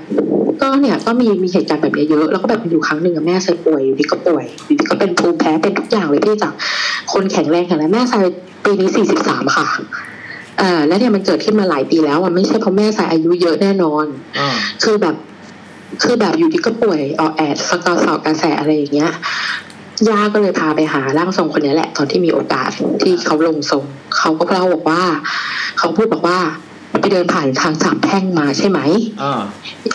แม่ก็บอกว่าก็อาจจะเดินเพราะว่าที่ทางกลับบ้านมันต้องผ่านเขาบอกรู้ไหมว่าไปผ่านตอนที่เขาเลี้ยงผีกันแล้วใช่เขาเลี้ยงผีกันแล้วแม่ไปเดินชนเขาเชี่ยโดนชนผีหรือว่าใช่เดินชนผีจริงเขาไปเดินชนผีแล้วเขาบอกเขากำลังนั่งกินอยู่แล้วแม่ไปเดินชนผีเครื่องเลยใช่พอชนปุ๊บเขาหันขึ้นมาเขาเหมือนจะตามอาฆาตแต่อันนี้เขาบอกว่าที่ไม่ถึงชีวิตอ่ะเพราะว่าลือเป็นคนโง่เฮงดีคือแม่สายเขาเป็นคนไม่ชอบตัดหน้าม้าเขาจะชอบเสยผมขึ้นแล้วเขาจะเป็นคนแบบว่าหน้าปากกว้างอ่ะพี่เขาบอกว่าเนี่ยสัญญาณไม่ค่อยดีแต่นี่มันสีเขียวดีเขาก็เลยแบบว่าแล้วก็ยังไม่ถึงที่อ่ะยังไม่ถึงที่ที่จะเพลงดีอะไรอย่างเงี้ยเขาก็บอกว่าก็เลยยังทำอะไรเราอ่ะไม่ได้ก็เหมือนแบบเขาก็คาดเอาไว้นะเขาก็คาดเอาเราเอาไว้ว่าเนี่ยยังไม่ถึงที่นะดีนะที่ยังไม่ถึงที่แต่ก็แบบเขาก็ทำให้เราแบบเป็นอย่างเงี้ยกระสอบกระแสอะไรอย่างเงี้ยแล้วก็ให้ไปทำอะไรตอนนั้นสายไม่แน่ใจว่าให้แม่ไปทำอะไรแต่แม่สายทุกวันนี้ก็กลายเป็นคนที่เป็นภูมิแพ้ไปตลอดชีวิตเลยอ่ะพี่ตอนนี้ก็ยังแบบเวลาอากาศหนาวแกก็จะฟึดฟัดเพราะว่าผลมาจากนี่แหละที่อยู่ดีก็แบบเป็นนู่นเป็นนี่เป็นสารพัดจะเป็นเลยนะคะตอนนั้นน่ะตรวจเจอทุกอย่างค่าเลือดไม่ดีค่าน้ำตาลที่แม่สายเป็นคนผอมมากแม่สายเป็นคนหุ่นดีแม่สายเป็นคนไม่อ้วนแม่สายเป็นคนชอบกินผักแต่แบบโอ้โหค่าไขมันค่าน้ำตาลค่าความดันไม่ดีเลยอะตอนนั้นอะแล้วก็เป็นภูมิแพ้ช่วงนั้นแบบแพ้ทุกอย่างไม่รู้จะแพ้อะไรอะพี่แล้วก็โอ้โหเยอะอะโมเมนต์เยอะเลยเกินอีกครั้งหนึ่งอะเป็นน้องสาวชายเองคือน้องสาวชายอะค่ะเกิดมาพร้อมกับปานที่ตรงก้นกบ ก้นกบเกิดมาพร้อมกับปานที่ตรงก้นกบคือเป็นคือตอนเด็กๆเขาคิดว่ามันช้ำเพราะว่าหมออาจจะดึงผิดท่าแล้วมันทำให้เด็กช้ำแล้วน้องทรายเป็นเด็กคลอด7 เดือนต้องอยู่ในตู้อบคือมันมาล่อมาแล่ตั้งแต่คลอดอะพี่ไม่แข็งแรงเลยทีเนี้ยพอด้วยความที่เด็กอยู่ในตู้อบพี่เข้าใจใช่ไหมว่ามันจะตามมาด้วยโรคภัยต่างๆปอดไม่ดีบ้างแหละอะไรนู่นนี่บ้างแหละน้องทรายจะเป็นกรวยไตอักเสบค่ะอั้นฉี่ไม่ได้เลยเรียนอยู่ถ้าจะปัสสาวะต้องออกไปเดี๋ยวนั้นครูก็ต้องแจ้งครูเลยค่ะว่าถ้าน้องเขาขอไปออกไปปัสสาวะคุณครูต้องให้นะคะเด็กไม่ได้ตั้งใจจะหนีเรียนคือเด็กอันไม่ได้เลยใช่คือเขามีโรคประจำตัวอะไรอย่างเงี้ยแล้วทีเนี้ยค่ะมันก็กรวยไตไม่ดีมันก็จะนำไปสู่การเป็นโรคไตเพราะว่ามันจะแบบระบายของเสียอะไรแย่อะไรอย่างเงี้ยคือที่บ้านก็พยายามรักษากันสุดฤทธิ์ทุกเด็กทุกทางและไอ้ปานตรงนั้นอ่ะโตมาน้องก็ยังเป็นโตมาจนพอพูดรู้เรื่องอ่ะเคยถามเขาว่าเจ็บไหมเขาบอกไม่เจ็บแต่ทำยังไงมันก็ไม่หายทีเนี้ยทรายก็แล้วมีอยู่ปีหนึ่งน้องทรายกระสอบกระแสะจนถึงที่สุดแบบกระสอบกระแสะมากๆเป็นปีที่ตรวจเจอว่าน้องเป็นกรวยไตอักเสบเป็นปีที่ตรวจเจอว่าน้องเป็นโรคเลือดจางเลือดจางในที่นี้คือเหมือนว่าเม็ดเลือดขาวน้อยเหมือนแทบจะเป็นทาลัสซีเมียที่เหมือนแบบเหมือนแทบจะเป็นนะแต่แค่เหมือนเป็นหลบเป็นพาหะแล้วก็แบบที่บ้านก็กุ้มอันนั้นลูคีเมียใช่เหมือนจะเป็นนางเอกซีรีส์เกาหลีได้อะไรอย่างเงี้ยก็เลยแบบพาไปหาร่างทรงคนเนี้ยอีกก็คือเหมือนตอนเด็กๆก็ไม่เคยพาน้องไปหรอกค่ะเพราะว่าแบบน้องยังเล็กที่นั่นก็จะกินทูบอะไรเยอะอะไรอย่างเงี้ยก็เลยแบบว่ากินทูบควันทูบเยอะไปหมดก็เลยแบบพาน้องไปก็เขาก็ทักว่าน้องหนีมาเกิดนะยังไงนะครับเด็กมันหนีมาเกิดอะพี่ยังไม่ถึงที่เกิดน้องทรายเกิดปีลิงเขาบอกว่าเขาอะ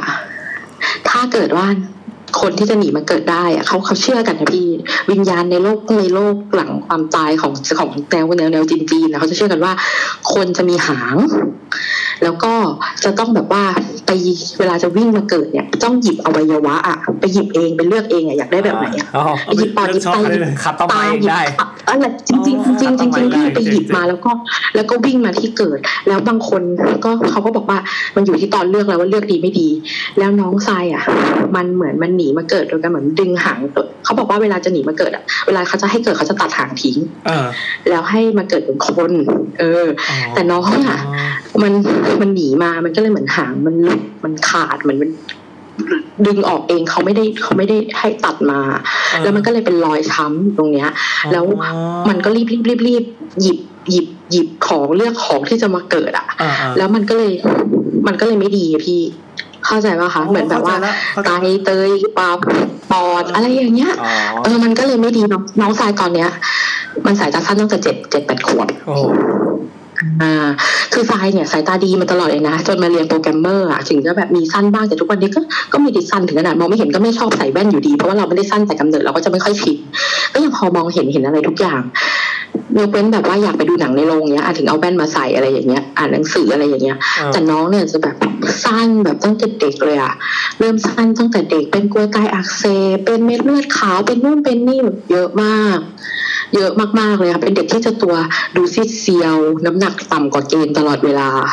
เขาก็บอกว่าแต่ที่น่ากลัวกว่านั้นพี่ใจฟังแล้วใจขนลุกสู้เลยนะมันหนีมาเกิดเขาไปตามหาอยู่ถ้าเขาหาเจอเขาจะเอามันจับไปโอ้โหนี่เจ๋งว่ะทรายแบบน้องตัวเองนั่งอยู่ตรงหน้าหนูน้ำตาจะร่วงพี่แบบถ้าเขาตามเจอเขาจะเอามันกลับไปแล้วร่างทรงคือคนแปลแบบนิ่งมากเลยพูดออกมานี่แบบบีบใจมากเลยแล้วทีเนี้ยเขาก็บอกว่าทำยังไงได้บ้างย่าร้องไห้แล้วพี่ทำยังไงได้บ้างอะไรอย่างเงี้ยทำยังไงได้บ้างเขาก็บอกว่าไปเก็บหินทาง3 แพร่งกับข้าวเปลือกเอาข้าวเปลือกไปโรยที่ทาง3 แพร่งเอาไว้โรยเอาไว้แล้วทิ้งข้ามวันหรือว่ากี่วันเนี่ยแหละพี่แล้วไปโกยมาพร้อมหินตรง1 กำมือผสมน้ำให้อาบแล้วก็ทำอย่างนี้แล้วทั้งชีวิตเนี่ยก็ต้องห้ามทำอย่างนี้อาจจะห้ามกินสัตว์ใหญ่คือถือศีลไปเลยพี่ กินเจทุกวันพระคือน้องชายเป็นคนกินเจทุกวันพระถือศีลตั้งแต่เด็กอายุ10 ขวบพี่คิดเอาแล้วก็แบบว่าแล้วก็ให้กินฮูก็คือน้ำฮูแล้วก็เผายันใส่น้ำแล้วก็เด็ดใบทับทิมไม่ใช่ใบท็อปเด็กไม่ใช่พี่ไม่ใช่กระท่อมใบทับทิมคือคนจีนอ่ะเขาจะเชื่อว่าเป็นใบไม้ศักดิ์สิทธิ์เป็นใบที่เจ้าแม่กวนอิมถือมาลดน้ำนั่นแหละใส่ลงไปใช่คือจะมี2 ใบนะพี่จะใบทับทิมภาษาจีนจะเรียกว่าอ่างฮวยใบอีกใบหนึ่งจะเรียกว่าเสียงเช่าซึ่งเสียงเช่าเนี่ยหรือว่าไอ้นั่นเสียงเช่าอ่ะพี่หนูจำไม่ได้นะมันสับกันแต่ว่าไอ้ใบอีกใบนึงอ่ะมันไม่มีชื่อไทยคือทั้งชีวิตหนูไม่เคยเรียกมันรู้ชื่อไทยมันเลยแต่ไอ้ใบทับทิมมันรู้แล้วเนี่ยแหละเป็นน้ำที่พระโพธิสัตว์กวนอิมใส่ไว้ในเหมือนในใจกันอ่ะท่านอ่ะแล้วก็โปรยโปรดสัตว์นั่นแหละเป็นใบนี้แหละเขาเชื่อกันเขาก็จะมาใส่ผสมแล้วก็ให้ดื่มน้องชายต้องกินเนี่ยยันอ่ะกินฮูว่าดื่มฮูว่าทุกคืนก่อนนอนแล้วก็แล้วก็กินยาจีนดื่มฮูแล้วเป็นยังไงแล้วก็กินยาจีนยาต้มพี่ยาต้มขมมากอ่ะน้องชายต้องกินอะไรอย่างเงี้ยกินยาต้มยาจีนอะไรโอ้ตั้งแต่เด็กๆเลยจนตอนนี้มันก็แข็งแรงโตมาก็แข็งแรงดีแต่ว่าก็จะกลายเป็นคนละแบบกับชายนะชายก็จะเหมือนที่บ้านก็จะเลี้ยงโอไปเลยอ่ะเพราะว่าเด็กมันป่วยแต่เด็กอะเนาะพี่มันก็จะกระสอบแต่ใช่แบบเลี้ยงแบบ10ตอนนี้มัน12แล้วมั้งที่บ้านก็ไม่เคยแบบว่าไปนั่งอยากเรียนทรายตอน12อ่ะทรายนั่งรถจากนนทบุรีเข้ามาในกรุงเทพด้วยตัวเองเพื่อมาเรียนนั่นเรียนนี่เรียนนู่นเรียนพิเศษอะไรอย่างเงี้ยแต่ตอนนี้น้องอายุ12อ่ะน้องแถวนนทบุรีมันจะมีพนาดห้างพนาดอะค่ะพนาดแคนแล้วมันจะมีไอซ์สเก็ตน้องอยากเรียนไอซ์สเก็ตพี่ทรายไปนั่งเฝ้าเลยนะไปนั่งเฝ้าเรียนจะเรียนกี่ชั่วโมงเรียนไปแต่ไปนั่งเฝ้าแล้วรับกลับคือแบบต้องดูกันอย่างเงี้ยเลยอ่ะเพราะว่าคำเดียวเลยพี่คำเดียวที่บ้านใส่จำคือถ้าเขาเจอตัวมันเขาจะมาเอามันกลับไปคือที่บ้านไม่ปล่อยโอกาสเลยพี่จริงๆไม่ปล่อยให้มันทำอะไรทั้งนั้นไม่ปล่อยให้ไปไหนเขากลัวชายก็กลัวชายก็แบบฟังคำนั้นแล้วชายก็ช็อกเหมือนกันนะคะแล้วคือที่สำคัญคือเราศรัทธาเขามาตลอดเรารู้มาตลอดว่าบางทีหลายๆครั้งในชีวิตเราเจอเรื่องเนี่ยความเชื่อมาเขาก็ทักเขาก็อะไรตรงทุกครั้งเลยอ่ะเรากลัวกับคำนั้นที่ออกมาก็เป็นการทักที่แรงที่สุดเลยอ่ะใช่เนี่ยค่ะก็จะแบบเป็นอันนี้ก็จะเป็นเหมือนเขาเรียกเป็นไสยศาสตร์หรือเปล่าอ่ะแต่สำหรับสายอาจจะเป็นสายขาวได้อยู่ได้ครับก็เรื่องราวประมาณนี้เนาะใช่ค่ะใช่ดีครับเป็นการเปิดเป็นการเปิดหัวที่ดีโอเคขอบคุณคุณตายด้วยเชิญมาโอกาสหน้าเชิญมางานครับสวัสดีครับยังจะไม่ให้มาอีกใช่ไหมคะจะให้มาอีกใช่ไหมมีเรื่องไหนเรื่องข้างๆก็ลองดูลองคุยกันได้ค่ะครับขอบคุณครับสวัสดีค่ะคุณตายโทรไปตอนแรกอะเราคุยกันใน Facebook ไงเขาผมก็หาชื่อจำไม่ได้อะไรเงี้ยก็ไปรีเนมดิไปเปลี่ยนชื่อก็ได้นะเป็นไฟล์งมงายต่อไปนี้นะครับสายถ้าได้ฟังอยู่จะเป็นไฟล์งมงายนะสายที่2นะครับ1,000นะครับแต่ก็น่าสนใจตรงที่ว่าเขาทักว่าจะตายเพราะน้ำใช่ไหมปรากฏว่าเป็นน้ำโค้กซึ่งจริงๆมันมีไฟแช็กถ้าเขาทักว่าตายเพราะไฟก็ยังถูกอยู่ปะใช่หรือว่าจะตายเพราะลมเพราะน้ำมันเป็นน้ำอัดลมก็ได้นะได้ก็ได้แต่มันซับซ้อนตายเพราะเอาได้หมดเลยนะของมีคมสวัสดีครับสวัสดีค่ะเสียงใสเลยสวัสดีผมแซมนะครับครับผมแอนครับปันค่ะคุณปันปันเหรอปันหรือปันปันเดียวค่ะไม่ปันค่ะปันเดียวอายุเท่าไหร่ครับนี่ครับเสียงอะไรอ่ะ25ค่ะพี่25แล้วเสียงอะไรตุ๊ดอ่ะเสียงอะไรตุ๊ดอ่ะนี่เสียงป่ะเสียงอะไรอ่ะเมื่อกี้ได้เสียงไม่ได้ยินเหรอไม่เป็นไรต่อเลยครับเดี๋ยวถ้ามีอีกจะทักโอเคอายุ25ทำงานอยู่หรือเรียนอยู่เนี่ยโอ้ยมีเสียงหมาด้วย มาแล้วค่ะทำงานแล้วค่ะอยู่ที่โรงพยาบาลแห่งหนึ่งค่ะครับกรุงเทพปะกรุงเทพหรือปริมณฑลหรือต่างจังหวัดกรุงเทพค่ะพี่โอเคโรงพยาบาลอะไรอ่ะจ้าอย่าบอกอยู่ริมน้ำอยู่ริมน้ำโอ้ยมีน้ำมีไม่มากดาวได้ไปดาวเอาแล้วกันเนาะไม่เป็นโรงพยาบาลธรรมศาสตร์เลยวะริมน้ำมากไม่ใช่แล้วโอเคครับแล้วยังไงบ้างมีเรื่องอะไรจะมาเล่าเข้าเรื่องเลยไม่ได้เข้าเรื่องเลยเข้าเรื่องเลยนะเข้าเรื่องเลยได้ยินเสียงหมาโอเคได้แต่ละ EP นี้เราเล่าเป็นเรื่องเกี่ยวกับคนเล่นของนะจะเป็นไสยศาสตร์เป็นอะไรความเชื่อหมอดูหรือว่าอะไรที่เป็นความเชื่อแนวอย่างเงี้ยได้หมดเลยกุมารอะไรได้หมดปันมีอะไรมาเล่าปันครับมาเลยครับโอเคค่ะก็คือว่าของหนูเนี่ยเป็นเกี่ยวกับกุมารนะคะก็คือกุมารอันเนี้ยได้รับมาจากตั้งแต่รุ่นยายแล้วคือแต่ก่อนเนี่ยยายแบบชอบเรื่องทรงเจ้าอะไรอย่างเงี้ยมากๆก็ไปเช่ามาก็มีกุมาร3 องค์แล้วก็มีหลักยมอะค่ะแต่ทีนี้คุณยายเขาก็ฮัลโหลยังอยู่ไหมคะยังอยู่ตั้งใจฟังมากเลยตั้งใจฟังมากคุณยายเขาก็เข้าศาสนาคริสต์ค่ะตามคุณตาครับผมก็เลยตกทอดมาให้แม่ค่ะครับทีเนี้ยแม่เขาก็แต่งงานกับพ่อใช่ไหมคะก็ส่งต่อมาที่พ่อเพราะว่าพ่อนับถือพุทธนะคะทีนี้ก็เอามาจัดห้องพระไว้ที่บ้านก็คือที่บ้านจะเป็นทาวน์เฮาส์ชั้นเดียวจะมีห้องพระติดอยู่กับห้องนอนใหญ่ก็ในนั้นก็คือจะมีพระอุดมไปด้วยพระรูปญาติแล้วก็มีแบบโกรธมีทุกอย่างอะไรที่เป็นของศักดิ์สิทธิ์อะค่ะเราจะใส่ไว้ในนั้นหมดเลยดูอึดอัดทีนี้ว่าดูอึดอัดรู้สึกทำไมเป็นห้องที่ไม่น่าสนิทใจด้วยเลยใช่ค่ะมันเป็นห้องที่ไม่ค่อยเป็นมิตรตั้งแต่เด็กๆแล้วอะค่ะแล้วมันวางอยู่ตำแหน่งโดดเด่นนั่นแหละแล้วก็คือก่อนจะเข้าห้องนอนจะต้องผ่านห้องนี้ป่ะอะไรนะคะพอจะเข้าห้องนอนจะต้องผ่านห้องนี้ก่อนไหมครับไม่ค่ะเข้าห้องนอนก่อนแล้วค่อยเข้าห้องพระจะเป็นห้องที่แบบเป็นห้องที่เราต่อเติมออกมาค่ะออกมาอีกรอบนึงค่ะโอเคครับต่อเลยค่ะก็คือว่าตอนนั้นเนี่ยตอนอายุประมาณ3 ขวบอะค่ะแม่เล่าให้ฟังว่าแต่ก่อนก็คือนอนกับพ่อกับแม่เรานอนตรงกลางแล้วทีเนี้ยคืนแบบก่อนหน้านี้ค่ะคือเราก็เป็นคนนอนดิ้นอยู่แล้วคืนนั้นก็ดิ้นผิดปกติแม่เขาก็สงสัยแล้วก็ได้ยินว่าเราร้องว่าไม่ไปไม่เอาอย่างเงี้ยค่ะแล้วก็ถีบขาแม่เขาก็เลยแบบเขย่าเราอะว่าให้เราแบบรู้สึกตัวอะไรอย่างเงี้ยแล้วก็มองหน้าแม่แล้วก็รู้สึกตัวแล้วเราก็หลับต่อพอคืนต่อมาแม่ก็หันมาหาหนูอะค่ะก็ปรากฏว่าคือหนูไม่อยู่ที่นอนแล้วคือลุกไปนั่งอยู่ตรงหน้าหิ้งพี่กุมารนะคะโอ้โหแล้วก็ขึ้นแบบไปนั่งคุกเข่าอยู่ข้างหน้าอย่างเงี้ยแล้วก็ทำมือทำไม้เหมือนหยิบของเล่นอะไรอยู่ข้างหน้าหิ้งค่ะแล้วแม่เขาก็เห็นเขาก็เลยแบบสะกิดเราแบบเรียกเราให้เรากลับมานอนแล้วก็กลับมาพอคืนต่อมาอีกทีนี้แม่ก็หันมาอีกหนูหายไปอีกแล้วก็ได้ยินเสียงเราพูดโต้ตอบกันอยู่หน้าหิ้งเล่าไปขนลุกไปเลยพี่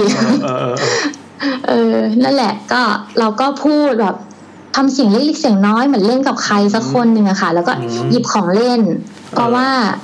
เราจะเป็นคนที่ถวายของอะค่ะแม่จะแบบปันไปซื้อของนะซื้อขนมไปให้พี่เขาเอาของเล่นไปแบบคือใช้ของเล่นร่วมกันนะคะพี่โอเคคือแบบในนั้นก็จะแบบเป็นกระป๋องของเล่นเนอะแล้วเราก็ใส่ดาบใส่ของเล่นใส่รถอะไรไปแล้วเราก็เล่นกับเขาเล่นนี่คือเล่นก็คือหยิบของเล่นจริงๆเลยหรือเปล่าหรือว่าแค่ทำไม้ทำมือ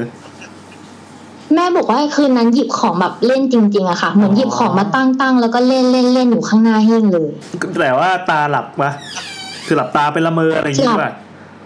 เหมือนเด็กละเมอค่ะแต่ว่าพูดด้วยอ่ะพูดแบบเหมือนเราคุยกับใครสักคนนึงแล้วก็เล่นด้วยกันอยู่อย่างเงี้ยครับ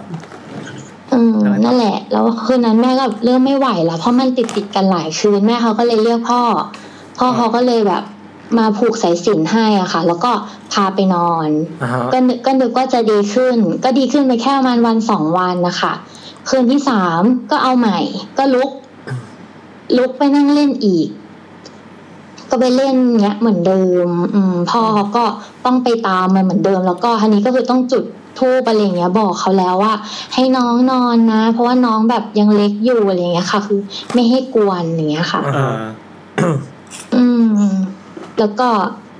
ช่วงนั้นก็คือเอาจริงๆคือมันก็มีแบบเหตุการณ์ที่เกี่ยวกับพี่เขาเนี่ยแหละตลอดคือมันจะมีแบบอย่างก็คือจะเป็นที่รู้กันในบ้านว่า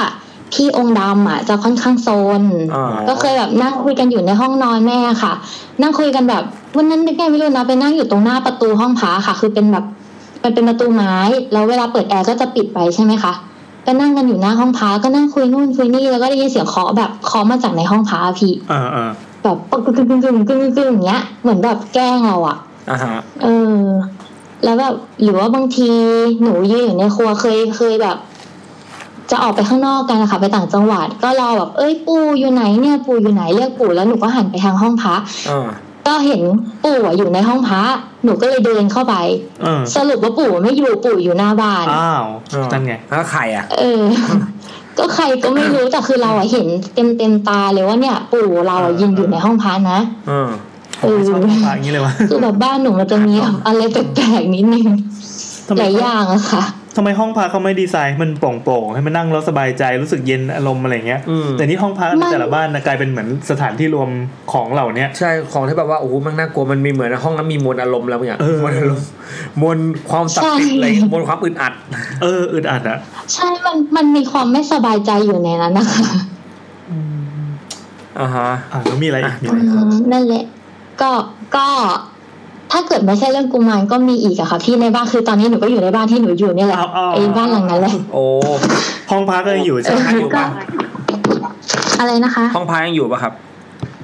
อยู่ค่ะอยู่โอ้ยังไงต่อก็คือห้องหนูมันเป็นห้องที่ต่อห้องแม่เนี่ยเป็นห้องที่ต่อเติมคือประตูห้องพระจะชนกับประตูห้องนอนแล้วก็ตรงกับประตูห้องครัวคือมองทะลุผ่านกันได้เลยอะค่ะก็ไม่รู้คือแบบบางคนเขาก็จะถือว่ามันไม่ค่อยดีอะไรอย่างเงี้ยเพราะมันดิ่งแบบตรงกันแบบเป๊ะๆเลยค่ะใช่แล้วก็ที่บ้านแบบมีอย่างน้องชายกับหลานนะคะตั้งแต่เด็กเนี่ยเขาก็จะมีแบบเห็นบ้างว่ามีใครไม่รู้อยู่ในห้องพระอะไรเงี้ยแบบเห็นแบบท่อนแบบแค่ครึ่งท่อนนะคะครึ่งท่อนอยู่ในห้องพระแบบยืนคู่กันอยู่อะไรอย่างเงี้ยค่ะเขาก็จะวิ่งหนีคือจะไม่ค่อยมีใครแบบอยากเข้าไปในห้องพระเท่าไหร่หรือว่าเป็นไม่ได้คือจะปิดประตูไว้เลยแล้วแบบพ่อแม่อย่างเงี้ยเขาก็ธรรมดาใช่ไหมครับไม่ได้รู้สึกอะไรใช่ไหมครับพ่อไม่รู้สึกแต่แม่เคยเห็นคือแม่หนูจะมีเซนส์มากๆค่ะคือแต่ก่อนนะเรานอนร่วมห้องเดียวกับแม่จนถึงม.ปลายนะคะแต่ว่าแยกเตียงกันแม่บอกว่ามีอยู่คืนนึงเนี่ยเขาก็ลืมตาขึ้นมาก็เห็นคนแก่ยืนอยู่ปลายเท้าหนูแล้วก็มองเข้ามามองเราอะค่ะมองเรานอนคือแบบแม่บอกยืนนานมากยืนนานจนแม่ต้องพลิกไปอีกข้างนึงอะคือแบบไม่มองอะค่ะไล่ก็ไม่ไปเลยนะมันคือจริงๆเขาบอกว่าแม่บอกว่าน่าจะเป็นแบบเจ้าของบ้านเจ้าของที่เนี่ยแหละเพราะว่าเจ้าของที่นี่เขาช่วยดูแลบ้านให้โอเคเจ้าที่เจ้าทางเนี่ยนะที่อาจจะเป็นเจ้าของบ้านเนี่ยใช่ครับเคยบ้านหนูเคยมีโจรนะคะโจรแบบปีนฝ้าเข้ามาเป็นฝ้าเปิดอะพี่แล้วก็มีรอยเท้าปีนออกไปเขาบอกว่าเหมือนกับเข้ามาแล้วเอาอะไรไปไม่ได้อะ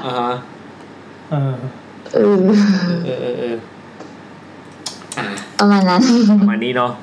ไม่ค่อยน่ากลัวแต่ว่าคือถ้าเจอบ่อยๆมันก็ชินนะคะสั้นจังเลยสั้นแต่ว่าเราชอบชอบในบรรยากาศของความเป็นห้องที่อย่างจะมี EP นึงที่เราว่ากันด้วยเรื่องผีในบ้านเนี่ยที่บอกว่าในแต่ละบ้านน่ะจะมีห้องอยู่ห้องนึงที่เราไม่สนิทใจด้วยซึ่งห้องนี้แหละครับส่วนใหญ่นะบ้านไหนที่มีห้องพระก็จะเป็นห้องพระอย่างนั้นคือเนี้ยผมก็เลยแก้ปัญหาอย่างบ้านที่ผมจัดรายการอยู่เนี้ยมีพระอยู่นี้ก็คือตอนทำบุญขึ้นบ้านใหม่แม่ยายยกมาก็เลยมาตั้งตรงชั้นหนังสือซะเลยแล้วเนี่ยห้องนี้เป็นห้องที่ใหญ่มากแล้วน่ารู้สึกปลอดโปร่งเพราะว่าคือตอนนี้พื้นที่ห้องพักของแม่ล้อมรอบไปด้วยการ์ตูนครับก็เลยคือข้างล่างองค์พระมีไททันอยู่แล้วก็มี ตุลาการทมิฬโอ้โหฮีโร่มีวันพันแมนอะไรเงี้ยกลายเป็นแบบห้องพระที่แบบห้องก็เลยดูเป็นพระที่เป็นมิตรนะครับพระอ่านการ์ตูนดีแล้วค่ะเขาจะได้อารมณ์ดีๆอันนี้เข้าเวรแบบเข้าเวรมาไหนบ้างเนี่ยตอนนี้ออกเวรมาเพื่อไม่ได้เป็นพยาบาลเป็นอะไรอ่ะเป็นคนไข้เป็นเจ้าหน้าที่จัดกิจกรรมโอเคอันนั้นเป็นคนไข้ไม่ใช่จริงๆเคยติดต่อไปจะเล่าแบบเรื่องของแม่เคยโดนสิงคือมีหลายเรื่องมากคือแม่จะแบบมีเซนส์แรงประมาณนึงอะค่ะแต่ไม่เราเพราะพี่แอนไม่ได้ติดต่อไปเนาะพี่แอนเป็นคนไม่ดีเอาไว้เข้าหลังก็ได้ได้ครับถ้ามีเรื่องอะไรอีกก็ช่วยโน้ตมาไว้ก่อนแล้วกันจริงตอนนี้น่ะผมไปไล่ดูมาพี่ปรากฏว่าไอช่วงนี้ช่วงไหนนะช่วงนี้ปักทูบเนี่ยปักทูบเริ่มขาดแคลนแล้วนะเหรอก็เริ่มขาดแคลนแล้วนะไม่คือปักทูบแบบเวลาเราจะเข้า EP ไหนแล้วก็ประกาศตรงนั้นแล้วก็จะมีคนนั่นไงแต่กินทูบตัวเนี้ยโอ้โหสต็อกแม่งเห็นแล้วกินทูบแบบเป็นกิโลอ่ะแต่ปักทูบขาดแคลนนะครับแล้วถ้ามีอะไรก็นะเราจะได้คุยกันอีกทีนึงโอเคได้ครับเรื่องหนูมันจะสั้นๆได้เดี๋ยวฝากไปถ้ามีอะไรเพิ่มเติมสั้นแต่ได้ใจความและน่ากลัวนี่โอเคแล้วครับผมโอกาสหน้าคุยกันใหม่ขอบคุณมากนะครับครับสวัสดีครับค่ะขอบคุณค่ะสวัสดีครับค่ะสวัสดีค่ะครับสายที่2แล้วนะครับคืนนี้คุณปันจะได้นินทาเสียงใส่แนวเลยอ่ะเสียงใส่แนวถึงคุณปันเสียงใสนะขอแสดงความเสียใจต่อนัดโยโย่ด้วยนะครับผมพลาดนะครับทำเสียงสองใส่แน่นอนเข้ามาสายที่3มานะครับคืนนี้ครับเหมือน EP นี้จะได้ความหลากหลายนะตอนที่ในกินทูบก็จะมีอะไรแบบนี้เฮ้ยอะไรวะเนี่ยอันนี้คืออะไรอ่ะทำไมกดโทรไม่ได้ This call from you เขาปิดแค่ไม่แค่คอนแทคเขาบล็อกแล้วเปล่าหรือว่าเขาไม่ได้รับผมเขาบล็อกแล้วมั้งใช่ไหมแล้วเขาบล็อกแล้วเหรอไม่เป็นไรเราโทรไปปกติก่อนเราบอกว่ากดรับมาด้วย เราโทรไม่ได้แซมก็จะเป็นแผนกติดต่อนะครับเราอธิบายวิธีทำงานอีกนิดนึงเราคนที่เพิ่งมาฟังระหว่างแซมติดต่อคือแซมปกติผมจะลิสต์เรื่องไว้ก่อนก็ติดต่อทาง DM ในใช่แล้วแซมก็เป็นคนติดต่อไปแล้วแซมก็จะเป็นคนออกค่าครับผมแล้วก็ถ้าเขาไม่รับแล้วนัดเขากี่ทุ่ม4 ทุ่มครึ่งใช่ป่ะ4 ทุ่มตรง4 ทุ่มแต่เราเวลาในโลกจริงตอนนี้ก็คือ3 ทุ่ม 53 นาทีเขาไม่รับเราก็มีอีกสายนึงที่พร้อมจะรอเหรอใช่เดี๋ยวเขาโทรแทรกเข้ามาไงเราก็ไม่รับไม่งั้นเดี๋ยวเราจะได้เล่ากลิ่นทูบแทรกไปก่อนคุณได้เข้าถึงเฮ้ยเดี๋ยวเสียงเพราะจังเลยอ่ะนี่เบอร์ใครวะเสียงเหมือนรัดเก้าเลยเดี๋ยวกันนะคุณได้เข้าสู่กูโทรหาใครเนี่ยถูกแล้วไอ้เหี้ยกูโทรหาเบอร์ใครเนี่ยนี่ป่ะอันนี้ป่ะโทรหาคุณตายทำไมเนี่ยตุนเป็นคุณเคเหรอคุณเคเจ้าเราไปโทรหาคุณตายครับเมื่อกี้แล้วคุณทรายก็ดันไม่รับด้วยทำไมคุณทรายเทเราอย่างนี้ล่ะครับคุณทรายก็อาจจะคิดว่าคงโทรผิดอะไรอย่างงี้ โอเคเอาใหม่โทรผิดคนต้องเป็นเคอันสุดท้ายไม่ต้องคนนี้ฮะใช่เหรอวะ1982ถูกเมื่อกี้ไงเคถูกต้อง1982เคคนคุณเคนี่เบอร์โทรศัพท์สวยมากเลยอ่ะนี่เป็นปีเกิดป่ะน่าจะเป็นไปได้โหเรียนแก่เนาะไปว่าเขาเดี๋ยวทำไปเนียนโอเคได้สวัสดีครับสวัสดีครับผมโทรเฟซบุ๊กไม่ได้ยังไม่รับผมอ่ะไม่เข้ามาเลยเหรอเนี่ยมันขึ้นว่าคุณได้บล็อกคุณได้บล็อกแซมไปแล้วอะไรเงี้ยเนี่ยขอโทษค่ะบล็อกเราเหรอไม่ปกติไม่ค่อยได้เล่นเฟซเลยไม่รู้มันก็เลยไม่เตือนอะไรมากไม่เป็นไรคุยกันวิธีนี้แหละรวยเสียงจะอุ้ยไปเปล่าเสียงไม่อุ้ยไปเนาะงั้นเดี๋ยวยังไงรบกวนโทรผ่าน Facebook มาก็ได้นะครับโทรมาแซมหน่อยเจอผมป่ะเนี่ยผมทักไปแล้วโอเคครับสวัสดีครับเพิ่งรู้ว่าถ้าเขาไม่กดรับเนี่ยเขาจะไม่เห็นเราคือเหมือนเรารีเควสไปอะไรเงี้ยใช่แต่ก็แค่ in your messenger contact แล้วนะแต่นี่เราติดต่อไปแต่เขาไม่กดรับเลยก็เหมือนแอบชอบอยู่ฝั่งเดียวอะไรเงี้ยแบบว่าแต่เขาไม่กดรับเนี่ยแต่รัฐบาลเห็นนะชิบหายละ เดทแอร์เลยเดทแอร์ครับเดทแอร์ตอนนี้คนที่เพิ่งเข้ามาฟังนะครับ เรากลายเป็นรายการที่จะต้องคอยแนะนำตัวให้กับผู้ฟังหน้าใหม่เรื่อยๆใช่ไหมครับผมจริงๆเราก็ไม่ค่อยจะแคร์คนฟังเท่าไหร่นะครับเราบอกกูตามตรงไม่ได้พี่บอกว่าช่วยไปกินขนมไกลๆหน่อยอะไรเงี้ยเขาบ่นกันตั้งแต่ EP แรกๆแล้วแต่วันนี้เราก็ไม่ได้กินขนมนะใกล้ๆให้แบบเสียงดังมากก็ไม่ค่อยมีขนมอะไรกินใครเนี่ยสวัสดีครับค่ะพี่ตาว่าไงคะโทรผิด น่าจะสำนึกได้อยู่แล้วเห็นเบอร์โทรผิดโอเคไว้คุยกันสวัสดีครับค่ะสวัสดีค่ะอันนี้เป็นมุกครับจริงๆเราเตรียมไว้แล้วว่าเฮ้ยถ้าแบบช่วงแอร์เรามาทำงี้แหละตลกดีอะไรเงี้ยและทั้งหมดที่เราได้ทำไปทั้งหมดนะครับเราจะตัดออกครับผมตัดออกแม่ตลกดีนี่แหละรายการแม่งยาวขึ้นเรื่อยๆทุกทีแต่ตอนหลังเราค่อนข้างรักษามาตรฐาน3ชั่วโมงไว้ได้นะใช่วันนี้จะดูกี่ชั่วโมงเราจะพยายามให้จบใน3ชั่วโมงตอนนี้1ชั่วโมง20ละงั้นโทรเขาได้วิธีปกติแล้วกันแต่เสียงมันอุ้ยดิรอเขาเช็คดูไม่รู้เขาเหลือจากนั้นไม่รู้ Facebook เข้าบ้านสวัสดีครับเจอไหมเลยมันไม่มีคนรับเหมือนกันนะคะฝั่งนู้นนะเฮ้ยเนี่ยมันเอาแล้วครับเอายังไงดีสิ่งศักดิ์สิทธิ์มีจริงครับสิ่งมีจริงเราต้องคุยด้วยวิธีนี้แล้วล่ะพี่เสียงมันจะอุ้ยใหม่แม่อันนี้เซิร์ชชื่อผมเจอป่ะวันนี้ใช้ชื่ออะไรเจอแล้วก็โทรหาอยู่กันแต่มันไม่ขึ้นสายแต่มันไม่ขึ้นเลยครับขออีกทีนึงค่ะไม่เป็นไรคุยวิธีนี้ก็ได้พี่นะมันน่าจะเป็นปัญหาที่ Facebook เอาไว้พี่โอ้ยงั้นมีอะไรก็ด่ามาซักกระเบิกแล้วกันโอเคนะแล้วมาคุยเรื่องปกติกันเลยอันนี้สายนี้อาจจะเสียงอู้อี้ไปนิดนะครับถ้าเกิดว่าใครฟังแล้วก็เสียงอู้อี้ไปก็ด่ามานะครับผมไม่เกี่ยวนะครับสวัสดีครับคุณเคอายุเท่าไหร่ครับคุณเคครับคุณเคเคยเล่าแล้วแต่ลืมคุณเคเคยเล่าแล้ว29ค่ะ29โอเค29แล้วไมเบอร์มือถือลงท้ายด้วย1982ตั้งใจให้เป็นอายุอะไรยังไงคะคือผมมาเกิดปี1982ไงแล้วพอเห็นเฮ้ยแล้วเบอร์ดันสวยได้ขอซื้อได้ไหมเนี่ยดูซื้อมานานแล้วนะคะขายต่อมา 20,000 พี่แอนซื้อเลยไม่เอาคงไม่ได้ค่ะเบอร์นี้ลูกค้าต่อเยอะโอ้ดีเลยครับงั้นซื้อ 20,000 เลยคนเดียวกับเซ้งร้านคุณเคยเล่าให้ฟังแล้วรอบนึงนะตอนนั้นเล่าเรื่องผีที่เจริญนครใช่ป่ะที่แม่เจอผีแล้วก็หลังจากนั้นก็มีอีกเรื่องนึงป่ะแต่เหมือนจะไม่ได้โทรไปป่ะผีญาติน่าจะเป็นผีเรื่องเล่าอะไรนะญาติ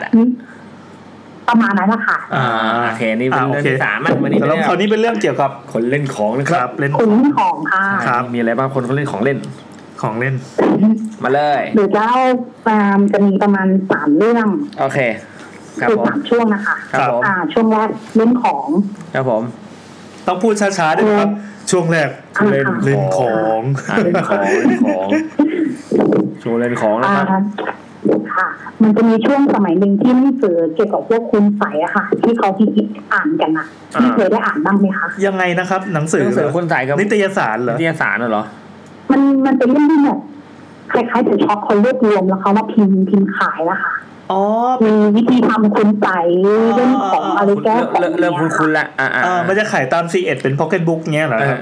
ใช่โอเคครับแล้วไงต่อทีนี้เราเข้ามาอ่านแล้วแม่เขาเห็นแม่ก็ถามว่าเคยเล่นของจริงมั้ยไอเราก็บอกไม่เคยแล้วครับแม่ก็เลยเล่าให้ฟังบอกเดี๋ยวบอกพ่อมึงนะแม่เคยเล่นของยังไงครับทีนี้ก็บอกตามแม่แล้วแม่เล่ามาอยากรู้เรื่องยังไงนี่คือไม่บอกพ่อนะครับแต่คนฟังทั่วโลกได้ยินแล้วนะครับเป็นความลับค่ะคือไม่ให้บอกคือแม่เสียไปแล้วแต่ว่าเรารู้คนเดียวในตระกูลพี่น้องโอ้โหสุดยอดครับแล้วตอนนั้นช่วงม.ต้นแม่เล่าให้ฟังว่าตอนนั้นพ่อขับรถเกี่ยวกับพวกงานทัวร์รถต่างจังหวัดนะคะทีนี้พ่อจะกลับมาบ้านอาทิตย์ละครั้งคืออาจะเอาเงินมาให้ลูกให้เมียครับจะเจอหน้าแม่แค่อาทิตย์ละครั้งแล้วแม่ก็จะขายของอยู่กับบ้านเลี้ยงลูกทีนี้พ่อเขาจะมีบัดดี้คู่กันเป็นเพื่อนสนิทเขาชื่อลุงยุทธครับโอเคครับผมลุงยุทธนะครับเขาจะกินนอนอยู่ในรถกัน2 คนนะคะลุงยุทธชื่อจริงชื่ออะไรนะครับลุงยุทธชื่อนี้มีอะไรปะปะอะไรป่ะไม่ค่ะก็หนูจำไม่ใช่ว่าเขาชื่อลุงยุทธโอเคครับลุงยุทธครับโอเคแล้วพ พอช่วงนึงเนี่ยช่วงแรกๆพ่อก็กลับบ้านอาทิตย์ละครั้งตรงต่อเวลาดีแล้วก็มีช่วงเว้นวรรคไป2 อาทิตย์กับทีมั่ง3 อาทิตย์กับทีมั่งโอ้เร็วไหลแล้วครับทีนี้แม่ก็แบบไม่อยากจะเซาซีมากเห็นแฟนทำงานเหนื่อยขับรถไกลอะไรเงี้ยก็เข้าใจไม่เซาซีแต่ก็เอาเงินมาให้นะทีนี้วันนั้นวันนึงพ่อก็หายไปเป็นเดือนแม่ก็ยังไม่ได้เก็บใจอะไรไม่ถามโอ้โหค่ะทีนี้เพื่อนพ่อโทรมายังจะโทรมาหาแม่เผื่อพ่อไม่สบายให้มาหาพ่อโอเคแม่ก็ตกใจว่าเฮ้ยแต่ไม่สบายแต่มันไม่บอกเราก็เลยไปหาเอาน้องคนเล็ก7 ขวบไปด้วยทีนี้พอไปถึงเจอเพื่อนพ่อยืนรออยู่ที่หน้าบ้านเช่าครับแล้วพ่อยังยืนก็บอกว่าเดี๋ยวพาไปหาพ่อนะแต่เขาก็มองหน้าแม่บอกทำใจดีไว้นะ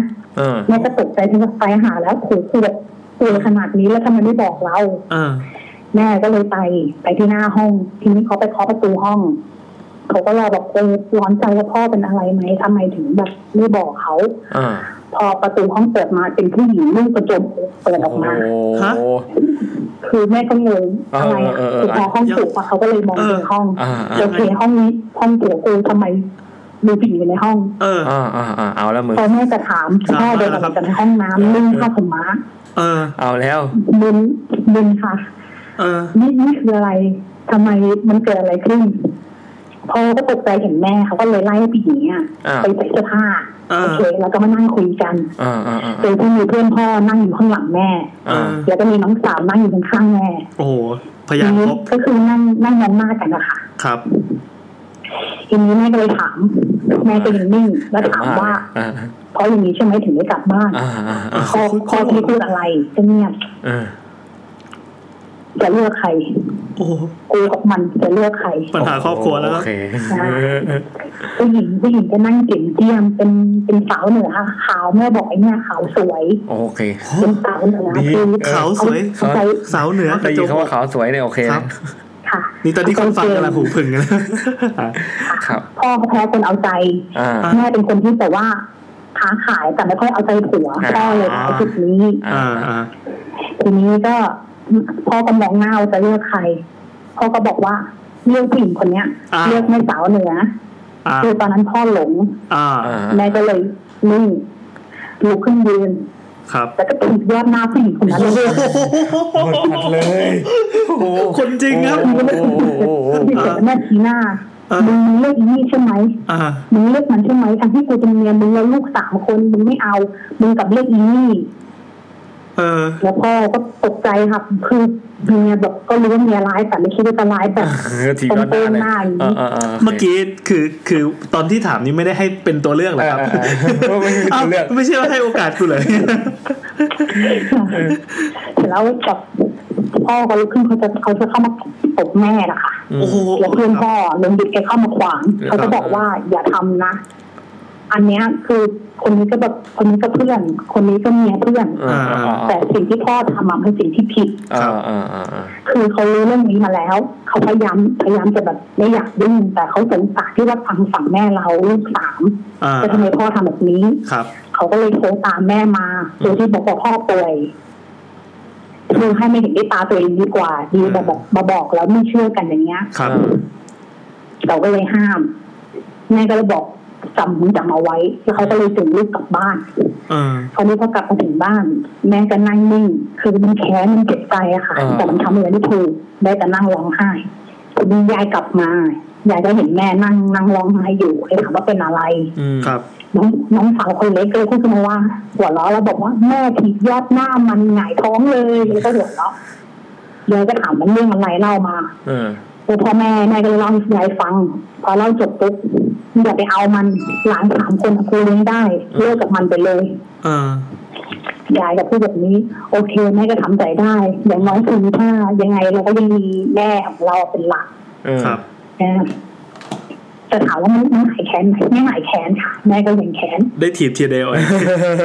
ใช่ก็ยังแค้นทีนี้ก็มันก็เจ็บใจแล้วแม่ก็ไปเล่าเพื่อนฟังเพื่อนเนี่ยน้ำมด ครับน้ำมดครับคือเพื่อนน้ำมดเพื่อนตีแม่เขาก็เลยบอกว่าจิตใจมากไหมงั้นมึงอยากได้ผัวมึงคืนไหมได้คืนนี้แม่บอกแล้วกูจะเอาคืนมันยังไงในเมื่อมันสาวกว่าสวยกว่ากูแม่ก็เลยพูดเขาเลยบอกว่ามึงกล้าเล่นของไหมแม่ก็จะเล่นใส่ผัวหรอไม่ใช่ให้เล่นใส่มันให้เล่นใส่ผู้หญิงคนนั้นเอาละครับเอาแล้วไม่ใช่สายเล่นไม่ใช่สายเรียกคืนนะเป็นสายทำร้ายป่ะสายเล่นสายเอาคืนครับใช่ค่ะแม่ก็คิดช่างใจคือถ้าเราหวังกับผัวแล้วให้ลูกสาวคนไม่มีพ่อ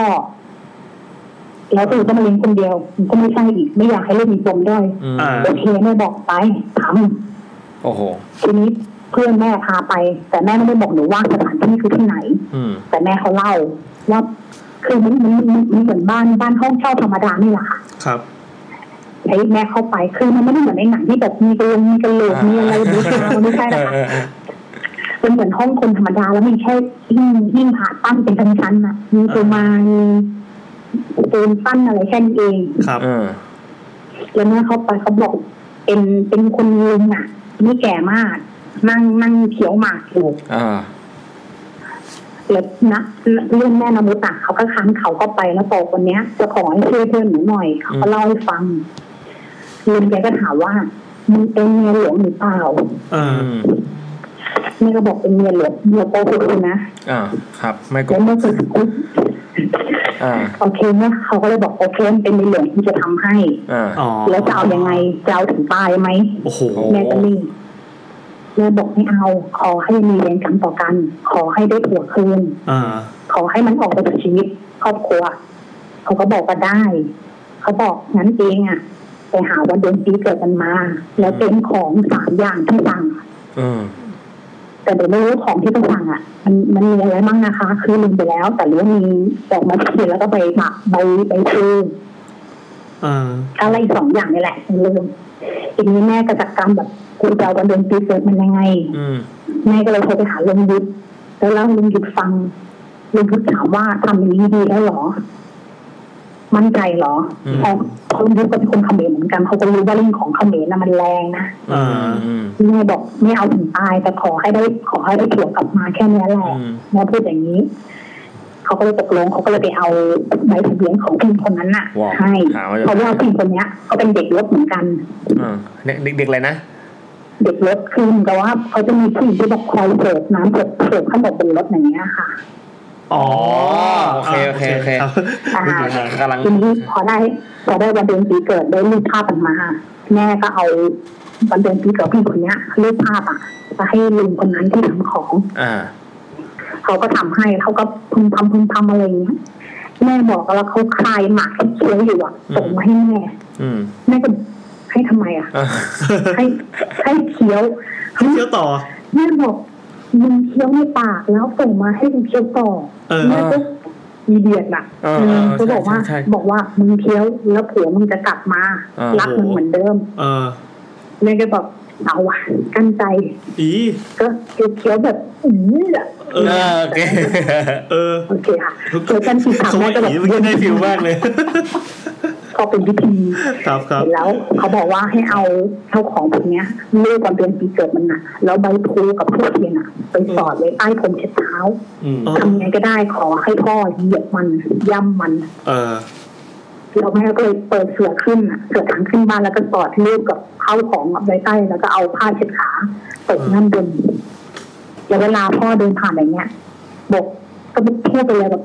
ขอให้มึงเลิกกันขอให้มึงแค่อยู่ด้วยกันมีแต่ความชิบหายอะไรอย่างเงี้ยเหมือนแช่งกันเลยครับทีนี้ก็รอเวลาพ่อกลับมาลูกเนื้อพ่อปีลูกก็ต้องกลับมาลูกใช่ไหมเขาต้องมาพอยายเห็นพ่อก้าวขามาในรั้วบ้านยายความมีดผ่าขนมไล่ฟันพ่อโอ้โหไล่ก็คือมีดที่ว่าใครผ่าขนมขายาวๆนะใช่ใช่ยายเห็นแล้วก็คว้าแล้วก็ไล่ฟันแบบมึงหลอกลูกกูมึงอย่างนี้โหด่าจนตาเข้ามาห้ามแล้วก็ลากไปทีนี้พอพ่อเจอหน้าแม่ไม่พูดอะไรมองหน้ากันแล้วพ่อก็เดินก้าวขึ้นบ้านแม่ก็ด่าแบบพร้อมแบบชิบหายมึงเลิกกันอย่างนู้นอย่างนี้ตามที่เขาบอกมาพ่อก็ไม่รู้ไปเหยียบขึ้นไป เล่นกับลูกเสร็จแล้วก็กลับไปทำงานต่อไม่ถึง3 วันกลับมาจริงๆค่ะเลิกกันยังไงทีนี้แล้วเห็นแม่ก็แบบเขาโทรไปถามชีวิตมันเลิกกันได้ยังไงเขาบอกดีอ่ะพ่อเหมือนแบบมองหน้าผู้หญิงคนนี้แล้วเหมือนแบบมันเหมือนได้อยู่แบบมันเป็นความเกลียดอะค่ะเบื่อนายแบบไม่อยากอยู่มันเหมือนเป็นอีเดียที่แบบจับแล้วแบบมันร้อนอยู่ด้วยแล้วแบบมันไม่มีความสงบอะอยู่ด้วยแบบคือที่นั่งเหมือนจับแล้วเหมือนขยักขยงมันไม่มีความรักเหมือนก็มีแต่ความเกลียดจะตบจะตีอย่างเงี้ยเขาก็เลยกลับมาหาลูกแม่เลยถามว่ามึงกลับมาหาลูกมึงแน่ใจนะจะอยู่กับกูต่อคือตอนแม่เขาขึ้นยังไม่หายงอนเลยบ้านนี้โหดกันทั้งบ้านเลยว่ะโหดนะใช่แม่ยายแล้วแต่แล้วยายก็มองแบบมึงกล้ากลับมาทำลูกกูอย่างนี้พ่อก็กราบแล้วบอกว่าขอเถอะคิดไปแล้วแบบขอโอกาสจริงๆแบบจะไม่ทำแล้วอย่างเงี้ยยายก็บอกมึงสาบานนะถ้ามึงทำเมื่อไหร่นะยอมตายแน่เขาก็เลยกลับมาคืนดีกันแล้วดีกันได้จริงๆไหมครับมันก็ต้องมีความแบบดีค่ะจนทุกวันนี้คือแม่เสียแล้วพ่อก็ยังมีเมียใหม่ค่ะคือมีผู้หญิงเข้ามาแต่พ่อก็ไม่เอาคือเวลาพอเขามองเนี้ยเขาจะพูดบอกว่าตอนมึงอยู่กับกูไม่เห็นค่ามึงกูไม่น่าทำกับมึงอย่างนี้เขาก็ยังแบบพึมพำอย่างเงี้ยกอดลูกแล้วแบบนี่แม่คือเสียมา5 ปีแล้วพ่อก็ยังแบบคือพอเมาแล้วร้องห่มร้องไห้ค่ะแบบไม่น่าทำนี้กับมึงเลยเหมือนเขาก็แบบก็รู้สึกผิดฝังใจรู้สึกผิดเข้าใจคือช่วงนั้นคือแม่แบบบ้านแตกอะค่ะคือมันต้องเลือกอันนี้จบเรื่องของทีนี้มาพัดโดนของโดนของโอเคครับมันเหมือนเวรกรรมค่ะที่แม่ทำกับพ่อไว้ทีนี้พอช่วงนั้นจะกลับมาคืนดีกันเดี๋ยวขออนุญาตเจ๋งว่ะเลยมีเป็นพัดนี่คุณผู้ฟังครับถ้าเกิดว่าใครที่ฟังแล้วรู้สึกว่าเสียงโทรศัพท์มันฟังลำคาญจะสคิปข้ามอย่างเงี้ย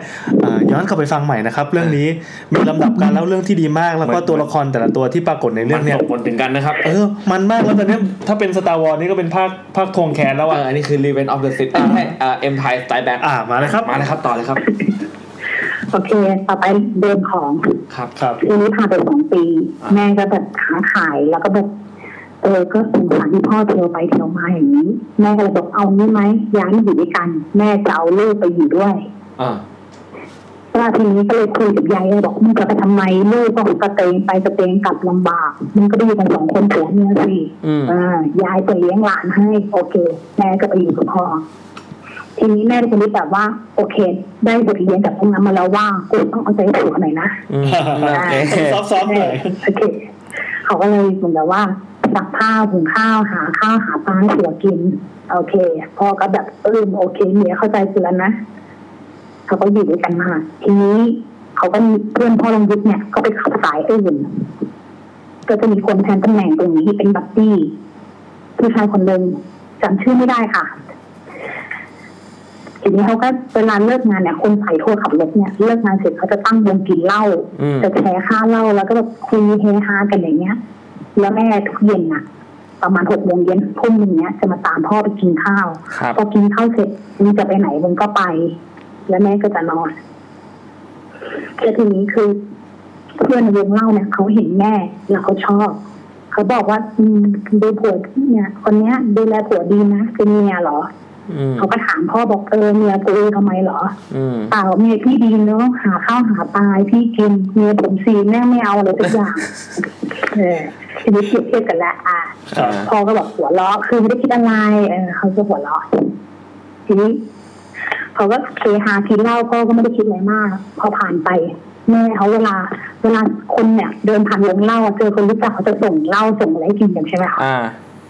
ทีนี้แม่ก็เดินคิ้วถุงกับข้าวมาคือจะเตรียมทำกับข้าวให้ผัวกินเดินผ่านวงนี้เพื่อนของในวงเขาเรียกแม่ก็แบบก็คุยเสร็จปุ๊บเขาก็ส่งแก้วเหล้าให้แก้วนึงแม่ก็รับมากินแบบไม่ได้คิดอะไรรับมากินโดยที่แบบว่าไม่รู้ว่าไอ้หมอเนี่ยมันเป่าของอ่ะใส่แก้วแล้วให้เพื่อนมันเองอีกคนนึงส่งให้แม่กินแล้วก็กินปุ๊บโอเคกลับบ้านไปแต่ทีนี้ตั้งแต่วันที่กินวันนั้นน่ะ ทุกเย็นนะแม่ต้องไปนั่งในวงนั้นต้องไปนั่งดื่มด้วยทีนี้พ่อก็ไม่ได้คิดเลยมากคือโอเคเมียก็อยากจะเข้าสังคมโอเคไหมโอกาสเมียได้เข้าสังคมได้คุยเล่นนั่งแต่นี้มัน3 วันกันแล้ว4 วันกันแล้วปกติเมียต้องทำกับข้าวให้กิน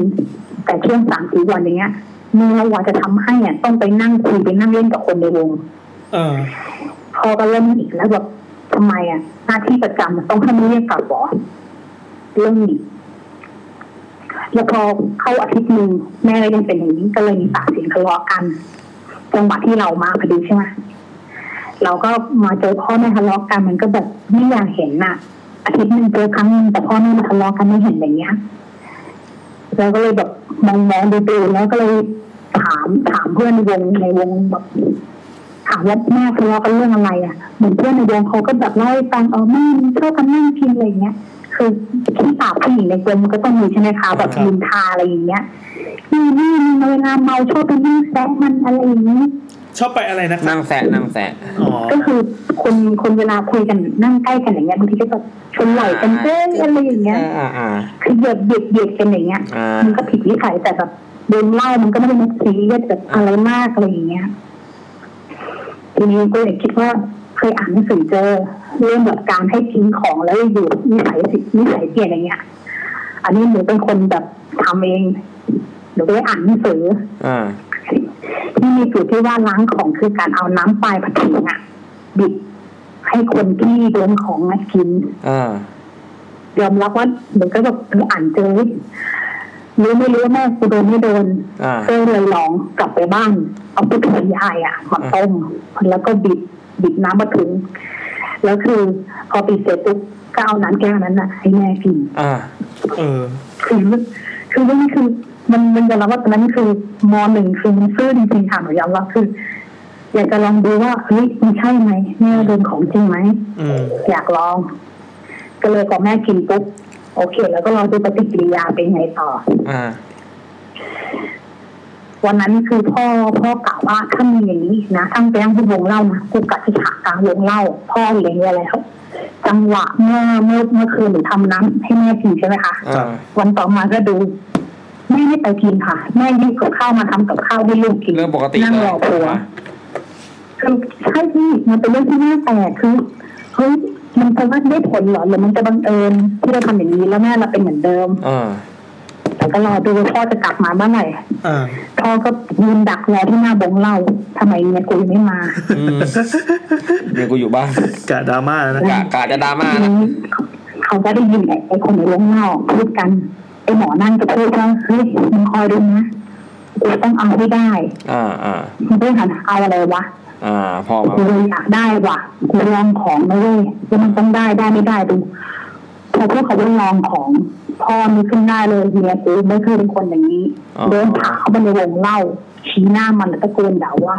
มึงเล่นของเตะเล็กอยู่หรอแล้วพ่อก็เตะก้างคอโอ้ยโหดสัตว์ตอนแรกคิดว่าพ่อซับซ้อนบ้านนี้นี่ครบแล้วครับพ่อนี่สายโหดเลยสรุปว่าโหดสุดว่ะก้างคอเนี่ยโอ้ยแล้วคนสื่อยิงเป็นอะไรที่ถ้าโมโหแล้วรอยมันจะชัดมากมึงเล่นของเรื่องยิงเลิกเล่นก็คือเสียงยิ่งหมดยิ่งรอเสร็จแล้วเขาก็ห้ามกันไก่เกลี่ยแยกกันแม่ก็งอมพลามเมียก็รีบมาล่าตัวไป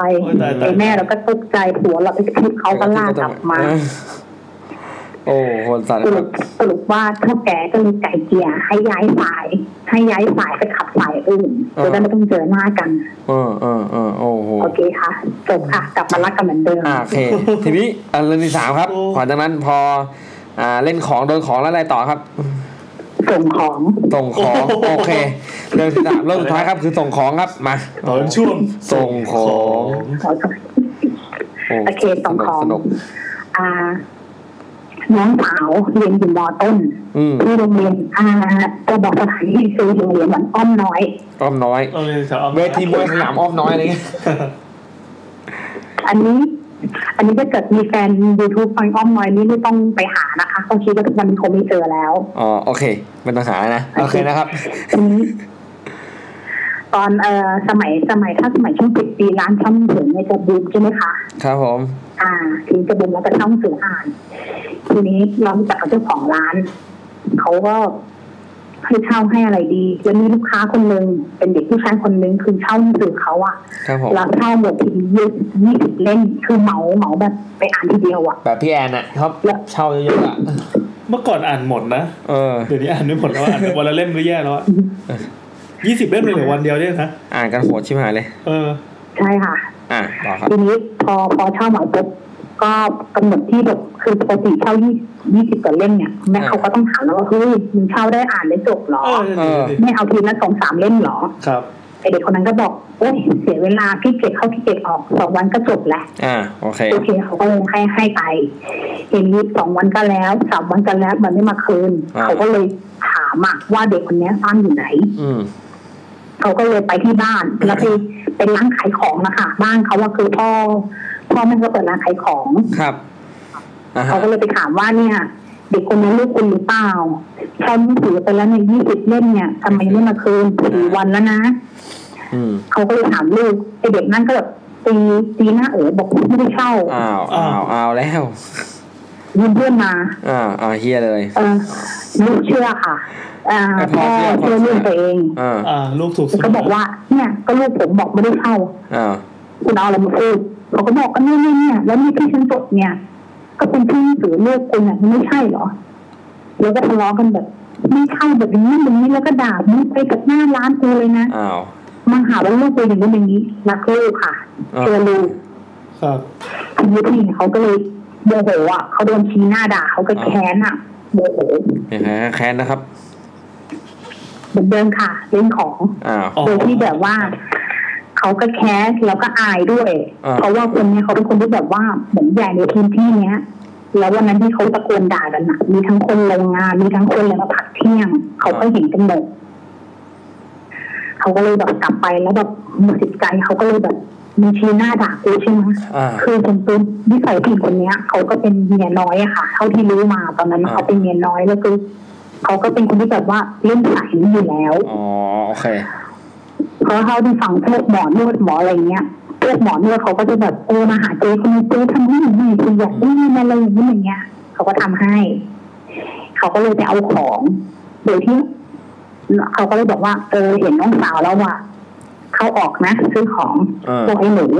น้าจ้าง200ถามว่า200ทำไมเป็นบอสต้นเมื่อ10 ปีก่อนเยอะไหมเยอะมากจ้างผมตอนนี้ก็ได้200เนี่ยเหมือน1,000อ่ะตอนนี้เราก็เอาแล้วเขาก็เลยส่งซองขาวให้บอกเอาซองเนี้ยไปจอดไว้ในบ้านนั้นให้ในร้านนั้นน่ะคุณพ่อไม่ต้องเหมือนก็ได้แต่ถ้าอยากให้คนในร้านนั้นเห็นโอเคน้องสาวก็ตกลงค่ะส่งของพอมาถึงร้านเนี่ยมันเหมือนอยากรู้ว่าในซองนั้นมีอะไรมันก็เลยเปิดดูมันบอกว่ามันเป็นเขี้ยวขาวๆมันก็มองมันก็งงมันก็เลยดันเอาไอ้สิ่งเนี้ยไปให้ครูที่โรงเรียนมันดูสงสัยค่ะเด็กม.ต้นแล้วมันคืออะไรครูก็เลยดูเพื่อถามว่าไปเอามาจากไหนมันก็งงก็บอกว่าเขาจ้างหนูให้เอาไปใส่ในร้านนั้นน่ะหนูรู้ว่าเขาทะเลาะกันแค่นี้แหละครูบอกว่าเนี่ยมันเป็นของไม่ดีนะมันเขาไม่รู้เขาเรียกว่าอะไรนะคะแต่มันเป็นเขี้ยวเสือที่เขียนภาษาเขี้ยวแมวพี่นะเขี้ยวเสืออันไหนแมวพี่ที่ชื่อเขี้ยวเสือมันไม่เพียงเขี้ยวเสือนะไปหาฟังหนูไม่รู้ว่าลักษณะแต่คือมันโซมๆดำๆกระด่างน้องบอกทีนี้ครูเลยบอกว่าจะเอาไปไว้ที่ร้านเขาหรอทำไมล่ะเขาจ้างหนู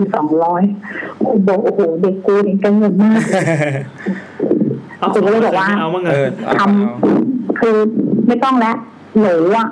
เขาบอกให้น้องหนูให้น้องสาวหนูข้ามของสิ่งนี้พอข้ามเสร็จปุ๊บให้เอาของเนี้ยไปฝังไว้ใต้ดินแล้วเดินไปเลยอย่าหันหลังมองมีน้องสาวแบบพยักหน้าโอเคเขาก็เลยข้ามเสร็จปุ๊บแล้วกูจะฝังทิ้งที่ไหนเขาก็มันก็มองหาภายในโรงเรียนแหละแล้วช่วงนั้นถามว่า10 ปีสถานที่บอกไปต่อต้นแล้วค่ะว่าโรงเรียนอะไรนะครับน้องสาวก็เอาไปฝังไว้ใต้ตอนนี้เขาทำเป็นพระประจำโรงเรียนทับปกไปด้านบนทับติดไปแล้วนะคะแต่มันจะมีเขี้ยวเสือเนี่ยฝังอยู่ใต้ฐานรูปพระเนี่ยแหละค่ะอ๋อ จนถึงทุกวันนี้เลยใช่ไหมยังอยู่ใช่ไหมคือเสือก็ยังอยู่ไม่รู้ว่ามันจะมีแต่ว่าน้องบอกว่าเขากำลังสร้างพื้นที่เพื่อทำผาประธานคือเขาจะแบบได้เงินมาพัฒนาโรงเรียนทุกปีอย่างเงี้ยเขาก็จะทำแบบอลังการขึ้นทุกปี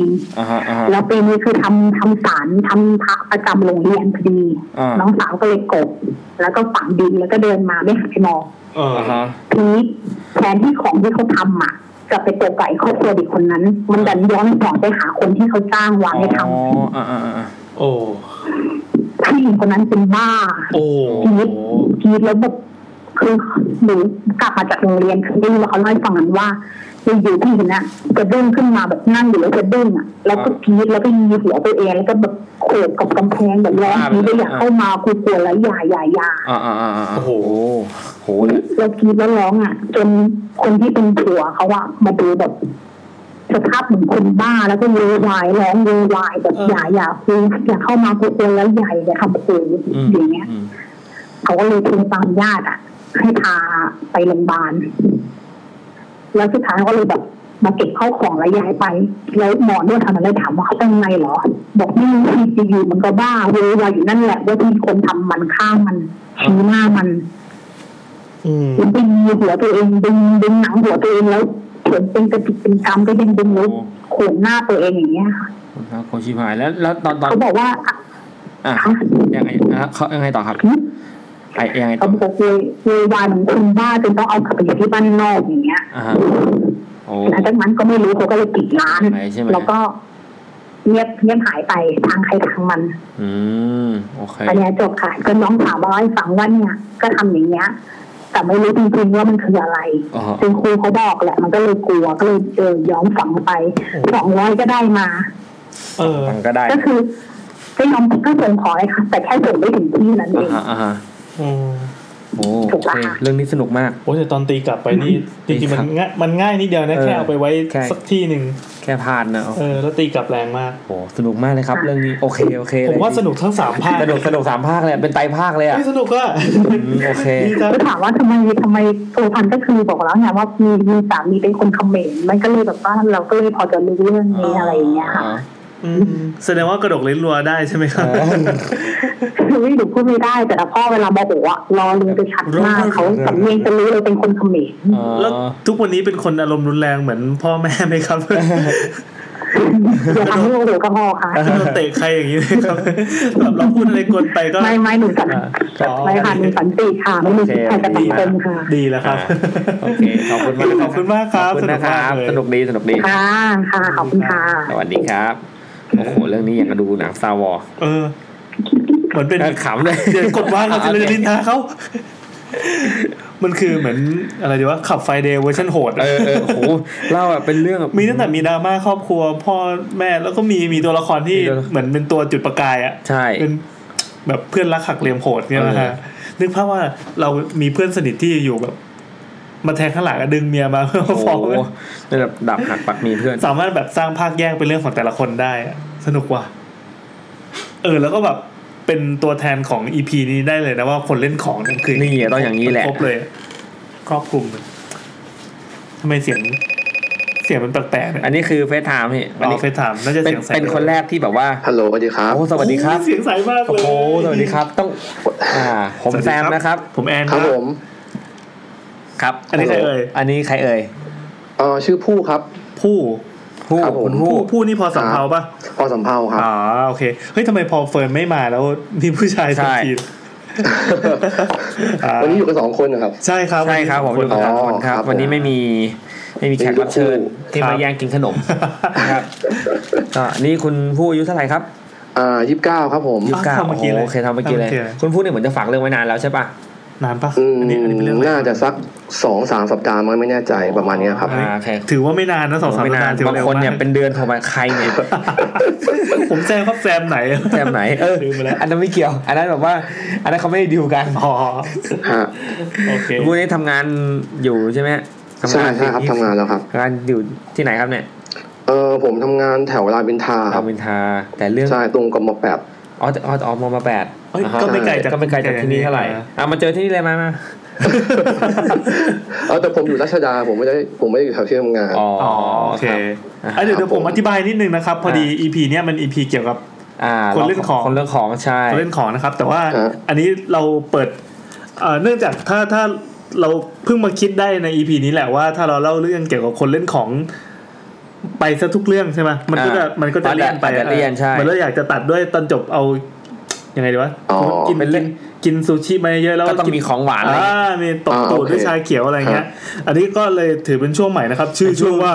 ไม่เกี่ยวกับทีมหรอกแต่สต็อกมีเยอะแล้วเลยเอามาไว้แก้เลี่ยนช่วงหลุดทีมนั่นอะไรเงี้ยช่วงหลุดทีมนั่นอะไรหลุดทีมได้โอเคโอ้ยแล้วเสียงใสมากด้วยโอเคครับอยากฟังแล้วครับเดี๋ยวขอเล่านิดนึงคือวันนี้ผมโทรหาทุกคนเนี่ยก็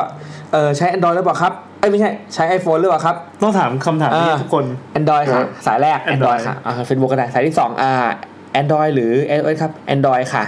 สาย3ก็ Android สายที่4ก็รู้จาก Android อีกเพราะว่าปรากฏใช้ iPhone แล้วโคตรดีใจเลยคือโทรได้ทีนี้มันเสียงใสมากเลยแซมมันเก่งว่ะต่อเลยครับวันนี้มีอะไรมาคุยกันอันนี้จะไม่ใช่ทีมคนเล่นของแล้วใช่ไหมโอเคก็เป็นเรื่องที่เจอตอนสมัยเรียนอยู่ปี6ครับอยู่ม6ครับม6ใช่ม6ที่จังหวัดทางภาคใต้ใช่เรียนรดก็ไปเข้าค่ายรดกันก็ค่ายที่ค่ายรดที่จังหวัดเนี้ยมันจะไปเข้าที่สถานที่เรียกว่าเป็นป่ามะพร้าวมันจะไม่เหมือนที่กรุงเทพที่เป็นเขาชนไก่ครับป่ามะพร้าวที่จะไปเขาชนไก่ใช่ป่ามะพร้าวก็คือมันจะเป็นเหมือนสวนมะพร้าวของชาวบ้านเงี้ยครับแล้วก็มันจะมีลานโล่งๆอยู่กลางสวนเอาไว้ฝึกกันแล้วมันก็จะมีแบบจุดฝึกนู่นนี่นั่นอะไรเงี้ยของรดนะครับผมก็ไปการวันนั้นรู้สึกว่าจะไปกันจำไม่ได้ครับมันนานเป็น10 กว่าปีแล้วครับน่าจะ4 วัน3 คืนอะไรประมาณนั้นก็เป็นคืนที่2ตามปกติแล้วเนี่ยมันจะต้องมีการเฝ้าเวรกันของนักศึกษาอะไรอย่างเงี้ยแบ่งเวรกันรู้สึกผมจะได้เวรตอนช่วง2 ถึง3อะไรประมาณนี้ครับก็ไปกับเพื่อน3 คนที่ต้องบรรยาย บริเวณของสวนมะพร้าวก่อนก็คือทางเข้าไปเนี่ยมันจะเป็นถนนดินแดงเส้นเล็กๆที่ให้รถบัสเนี่ยสามารถขับเข้าไปได้คันนึงนะครับเป็นทางเข้าไปแล้วก็2 ข้างทางก็จะเป็นป่ามะพร้าวมันจะออกจากถนนใหญ่แล้วก็ลัดล้อเข้าไปตามแบบป่ามะพร้าวเข้าไปแล้วถึงพอเข้าไปเนี่ยมันก็จะเป็นลานโล่งๆแล้วก็ล้อมรอบด้วยป่ามะพร้าวอีกทีนึงแล้วเป็นลานกางเต็นท์นะครับมันจะเป็นฟิลประมาณนี้ตรงจุดที่ผมต้องมานั่งเฝ้าเวรกับเพื่อนเนี่ยมันจะเป็นจุดที่เป็นทางเข้ามายังค่ายพอดีก็คือถ้าเกิดว่าไปยืนตรงนั้นน่ะหันหน้ามองไปมันจะเป็นถนนดินแดงทอดไปเข้าไปในป่ามะพร้าวเลยครับผมส่วนทางข้างหลังก็จะเป็นบริเวณของค่ายนะครับก็ที่ผมไปตอนนั้นเนี่ยประมาณช่วง2 แบบเพื่อน3 คนมันจะมีท่อนซุงกับท่อนหนึ่งเป็นซุงมะพร้าววางขวางเอาไว้นะครับก็คือกำหนดว่านี่คือเขตของค่ายนะห้ามเลยจากนี้ไปผมก็ไปนั่งอยู่ตรงต้นมะพร้าวที่มันต้นล้มนอนอยู่กับเพื่อน3 คนนะครับทางด้านซ้ายจะเป็นป่ามะพร้าวข้างหน้าก็จะเป็นถนนลูกรังนะครับทางด้านขวาจะมีทางด้านขวามองไป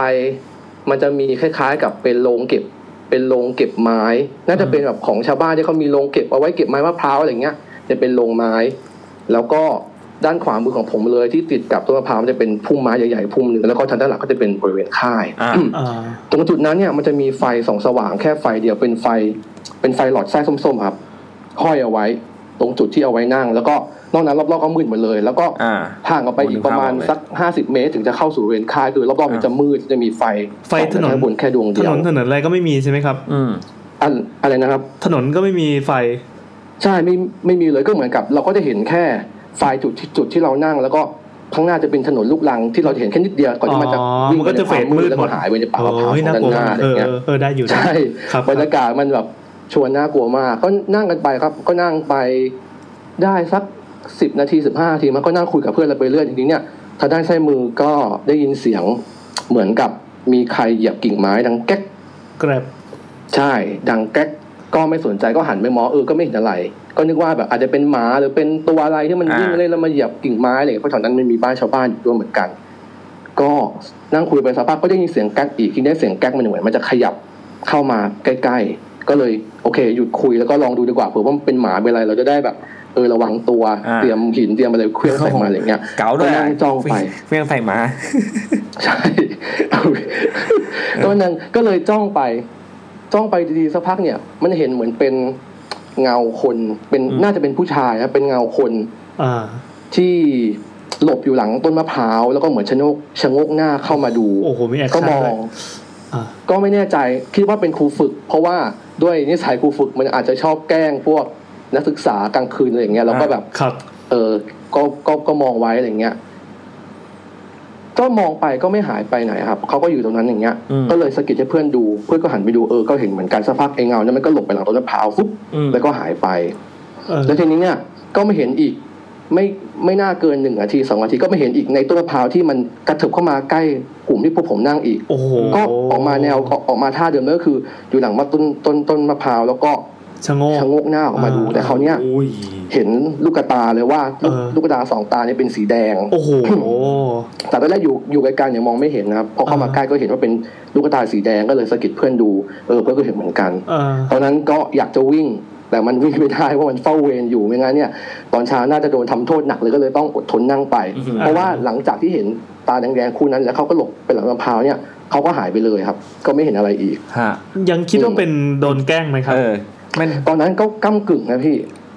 ก้ำกึ่งแล้วว่าถ้ามันแกล้งแล้วทำไมตามันแดงอะไรอย่างเงี้ยมันเห็น ตาแดงค่อนข้างชัดแต่ก็ก้ำกึ่งอยู่ว่าจะโดนแกล้งหรือว่าจะเป็นของจริงอะไรอย่างเงี้ยก็นั่งไปอีกสักประมาณ10 นาที15 นาทีผมก็มองไปเรื่อยๆก็ไปสะดุดตาที่ไอ้บ้านไอ้โรงเก็บไม้ที่เล่าไว้ตอนแรกครับก็มองขึ้นไปบนหลังคาก็ไปเจออีกเงาหนึ่งที่นั่งอยู่บนหลังคาท่าที่เขานั่งเนี่ยเหมือนเขานั่งยองๆครับนั่งยองๆอยู่บนหลังคาแล้วก็มองลงมาที่กลุ่มที่ผมนั่งกันอยู่3 คนมันจะเห็นค่อนข้างชัดเพราะว่าคืนนั้นมันเป็นคืนที่เหมือนเป็นพระจันทร์สว่างๆหน่อยเพราะนั้นฟ้ามันจะสว่างนิดนึงเพื่อเป็นเงาดำมาเห็นเงาดำตัดกับฟ้าสว่างๆเขาจะเห็นเขานั่งอยู่ก็สะกิดเพื่อนดูแต่นั่นอาจจะเป็นพวกนกหรืออะไรพวกเนี้ยก็สะกิดเพื่อนดูระหว่างที่สะกิดเพื่อนดูเพื่อนก็หันไปดูก็เห็นเหมือนกันทีนี้เนี่ยไอ้เงานั้นมันก็กระโดดลงมาจากหลังคาบ้านหลังนั้นนะครับโดดมาฟุบแล้วก็หายลงไปในความมืดที่มันเป็นป่ามะพร้าวข้างหน้าไอตอนนี้ก็3 คนก็เริ่มใจไม่ดีแล้วครับ ก็คิดแล้วว่ามันไม่น่าจะใช่ครูฝึกที่มันจะขึ้นไปนั่งบนหลังคาได้มันคงจะเป็นอย่างอื่นที่ไม่ใช่ครูฝึกที่ไม่ใช่คนอะไรอย่างเงี้ยระหว่างที่กำลังชั่งใจว่าเฮ้ยเอาไงดีว่ามึงจะวิ่งหรือจะนั่งต่อดีเนี่ยไอ้พุ่มไม้ด้านขวามือที่เล่าต่อได้ครับมันก็ไหวแรงมากเลยก็ไม่ต้องคิดอะไรเลยตอนนั้นทุกคนก็วิ่งใช่วิ่งอย่างเดียวใช่วิ่งเลยครับวิ่งกลับเข้าไปที่เต็นท์แล้วก็ปิดเต็นท์นอนไม่สนใจแล้วว่าพรุ่งนี้เช้าแม่งจะโดนอะไรจ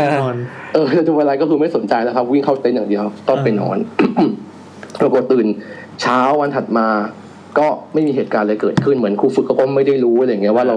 แอบหนีเวรเพราะคิดว่าครูฝึกก็จะไปนอนเหมือนกันครับโอเคก็เหตุการณ์มันก็ผ่านไปเป็นประมาณนี้ทีนี้ต้องย้อนกลับไปอันนี้คือเรื่องที่เป็นเรื่องที่เจอในจบแล้วนะครับครับก็ย้อนกลับไปก่อนที่ผมจะได้มาเข้าค่ายคือไอ้สวนมะพร้าวเนี่ยหลายๆจังหวัดจะต้องมาเข้าทีเดียวกันเพราะนั้นเนี่ยมันก็จะมีคิวการเข้าค่ายอาจจะต้องรอใช่อาจจะแบบใช่เป็นผัดไปอย่างเงี้ยมันก็มีข่าวออกมาเหมือนเป็นข่าวที่หลุดออกมาจากในค่ายก่อนหน้าที่ผมจะไปเข้าค่ายช่วงประมาณ2 เดือนว่ามันมีเหตุการณ์ก็คือช่วงนั้นมันเป็นหน้าฝนของทางภาคใต้ด้วยครับ มันมีอยู่โรงเรียนนึงที่มีนักศึกษา3 คนไปนั่งเฝ้าเวรกับตำแหน่งที่ผมนั่งนี่แหละนะครับแล้วก็มีเหตุการณ์ว่าวันนั้นเป็นคืนฝนตกหนักมากพายุเข้าแล้วไม่มีต้นมะพร้าวที่มันเป็นต้นตายเนี่ยมันล้มลงมาทับนักศึกษา3 คนนั้นน่ะแล้วก็เสียชีวิตอย่าบอกว่าเป็นต้นเดียวกันที่เป็นผมไม่แน่ใจว่าเป็นต้นเดียวกันหรือเปล่าแต่ว่าตำแหน่งที่เกิดเหตุอ่ะเป็นตำแหน่งเดียวกันแล้วก็นักศึกษา3 คนนั้นก็เสียชีวิตโอ้โหทั้ง3 คนเลยใช่ครับเฮ้ยมีสิทธิ์ว่ะก็เป็นไปได้เป็นคนไปได้สูงสัดผมก็เลยคิดว่าอาจจะเป็นไปได้เหมือนกันที่เขาอาจจะไม่รู้ตัวหรือเปล่าหรือว่าเขาอาจจะมาดูว่าใครมาอยู่ในตำแหน่งนี้อะไรอย่างเงี้ยก็เลยแอบออกมาให้เราเห็นกันก็เรื่องราวก็เป็นประมาณนี้แต่ว่าตอนที่พวกผมไปนั่งเฝ้าเวรนะครับก็ไม่ได้คิดถึงเรื่องนี้นะเหมือนกับมันเหมือนเป็นแค่ข่าวออกมาแล้วมันก็ไม่ได้มี อะไรมายืนยันว่าเป็นข่าวจริงหรือไม่จริงแล้วก็มันก็ 2-3 เดือนแล้วอะไรเงี้ยเราก็ลืมกันไปแล้วอะไรเงี้ยก็มานั่งทบทวนกันทีหลังว่ามันน่าจะเป็นเรื่องนี้หรือเปล่าอะไรเงี้ยก็อาจจะเป็นไปได้ประมาณนี้ครับใช่ชอบบรรยากาศจังเลยคือผมก็เคยเข้าค่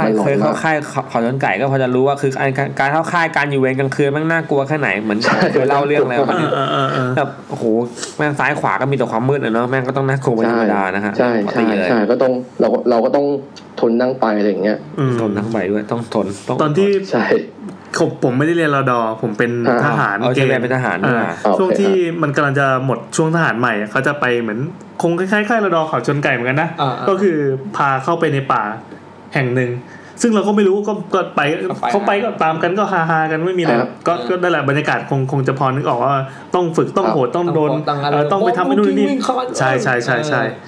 แต่ก็เพิ่งมารู้ตอนเช้าว่าจริงๆมันคือวัดที่มันแบบมันเปลี่ยวร้างมากเว้ยวัดล้างวัดเปลี่ยวร้างเลยที่เมื่อคืนที่เราไปทดสอบความกล้าอะไรกันต่างๆมันก็คืออยู่ในบริเวณป่าชาอะไรแต่เราไม่รู้ไงคือเราไม่รู้มาก่อนเราเลยไม่คิดว่าจินตนาการถึงอะไรอาจจะไม่ได้ค่อยได้ตั้งใจฟังไอ้แบบจ่าครูฝึกบอกถ้าฟังก็คงจะกลัวกว่านี้แล้วก็ไม่มีอะไรแต่ก็ไม่มีอะไรเจออะไรแต่บรรยากาศมันได้ใช่แต่พอทำให้นึกบรรยากาศออกว่ากลางคืนแม่งหลอนจริงว่ะน่ากลัวเคยเจอได้ก็ประมาณนี้ไอ้เรื่องเข้าค่ายก็เจอแค่นี้ครับครับผมเฮ้ยสนุกมากประทับใจในเรื่องกับเสียงใส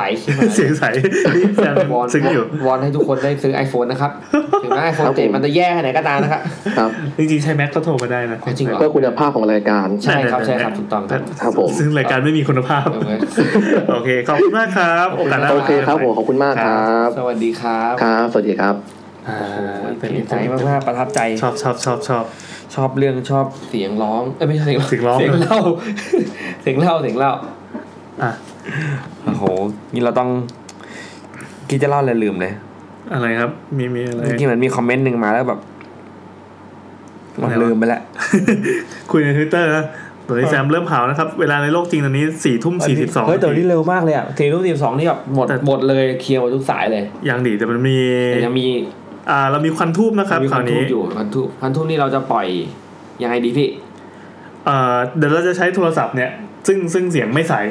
แต่ก็จะลองฟังดูเดี๋ยวจะลองเทสดูก่อนก็ได้เดี๋ยวตอนนี้ขอพักรายการแป๊บนึงครับจะวิ่งไปฉี่ก่อนโอเคกดตัดแป๊บนึงตรงไหนวะโยในที่สุดก็มาถึงช่วงที่นานๆจะมีทีนะช่วงควันทูบเมื่อกี้พูดแล้วลืมทีนึงก็ยังลืมชื่อช่วงควันทูบครับควันทูบครับก็จะเป็นเรื่องเกี่ยวกับสมมุติว่าพี่แอนนะหรือผมเนี่ยบังเอิญไปไหนแล้วมีคนไล่ฟังแล้วเราก็จะเอามือถือหรืออะไรสักอย่างที่มันอัดเสียงมาแล้วก็มาเปิดในช่วงในรายการได้แหละครับเนาะใช่ก็ถ้าเกิดว่าเราเล่าไปแล้วก็อาจจะมีขออนุญาตเปิดปั๊บแล้วก็เราจะกดพอสแล้วก็แซวอะไรนะแซวถ้ามันมีเนาะเสียงในนี้เขาจะโต้ตอบเราไม่ได้ถ้าโต้ตอบก็ทิกตัวใครตัวมันใช่ครับนะครับก็เลิกจัดครับสำหรับคราวนี้เราจะก็ดีนะที่มีคนอาจจะไม่กล้าโทรมาเล่าสดๆหรือไม่ว่างหรืออะไรเงี้ยอันเนี้ยคุณทีที่เคยเล่ากับเรามาแล้วตอนนี้อยู่เขาก็ส่งไฟล์เสียงมาเป็น Google Drive เลยส่งมาเป็นลิงก์ซึ่งอันนี้เวิร์กมากเราลองฟังเลยนะเนื้อหามีประมาณ15นาทีเขาเกริ่นมาว่า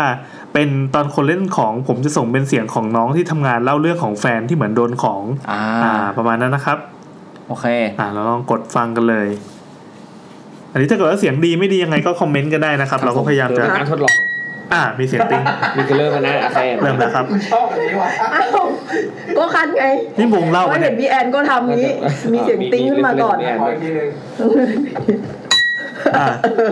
โอเคมา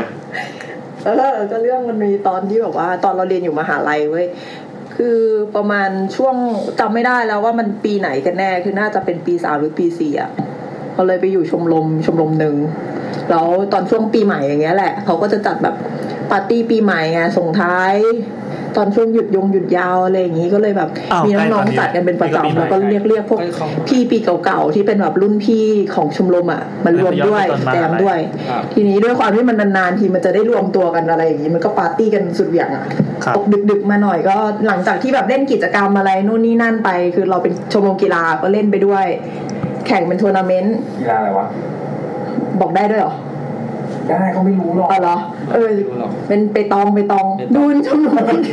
เดี๋ยวเธอหน่อยนะการที่บอกว่าเป็นเปตองมันควรจะปกปิดตัวเองไม่ใช่น่าอายคือต้องปกปิดตัวเองกลัวเขาจะไปกวาดวงการเปตองทั่วประเทศเรื่องงมงายอะไรเงี้ยเหรอไปได้ไม่ต้องปิดปกได้อยู่ไม่ว่าแค่บอกว่าเปตองเลยฟังต่อเปตองแต่มันคนชราเนี่ยอยู่คืออยู่ใกล้กับยูโดมากเลยเราก็เลยควบ2เลยอยู่ทั้งยูโดทั้งเปตองเว้ยเราเป็นแบบเด็กสายกิจกรรมไงเป็นตัวตั้งตัวตีทีนี้ก็เลยแบบว่าหลังจากแข่งทัวร์นาเมนต์เปตองไปด้วยก็แบบก็มาดูว่าใครแพ้นัดไหนก็ต้องแบบมีจัดอย่างงี้ใช่ไหมเรียบร้อยก็เลยแบบมีจังหวะนึงที่แบบว่าก็เริ่มดึกแล้วตี 1แบบล่วงเลยไปจะตี 2แล้วพวกน้องๆอะไรก็เริ่มแบบทยอยกันกลับแล้วเหลือแต่พวกแก๊งพี่ๆที่แบบว่านานๆทีจะมาเจอกันเนี่ย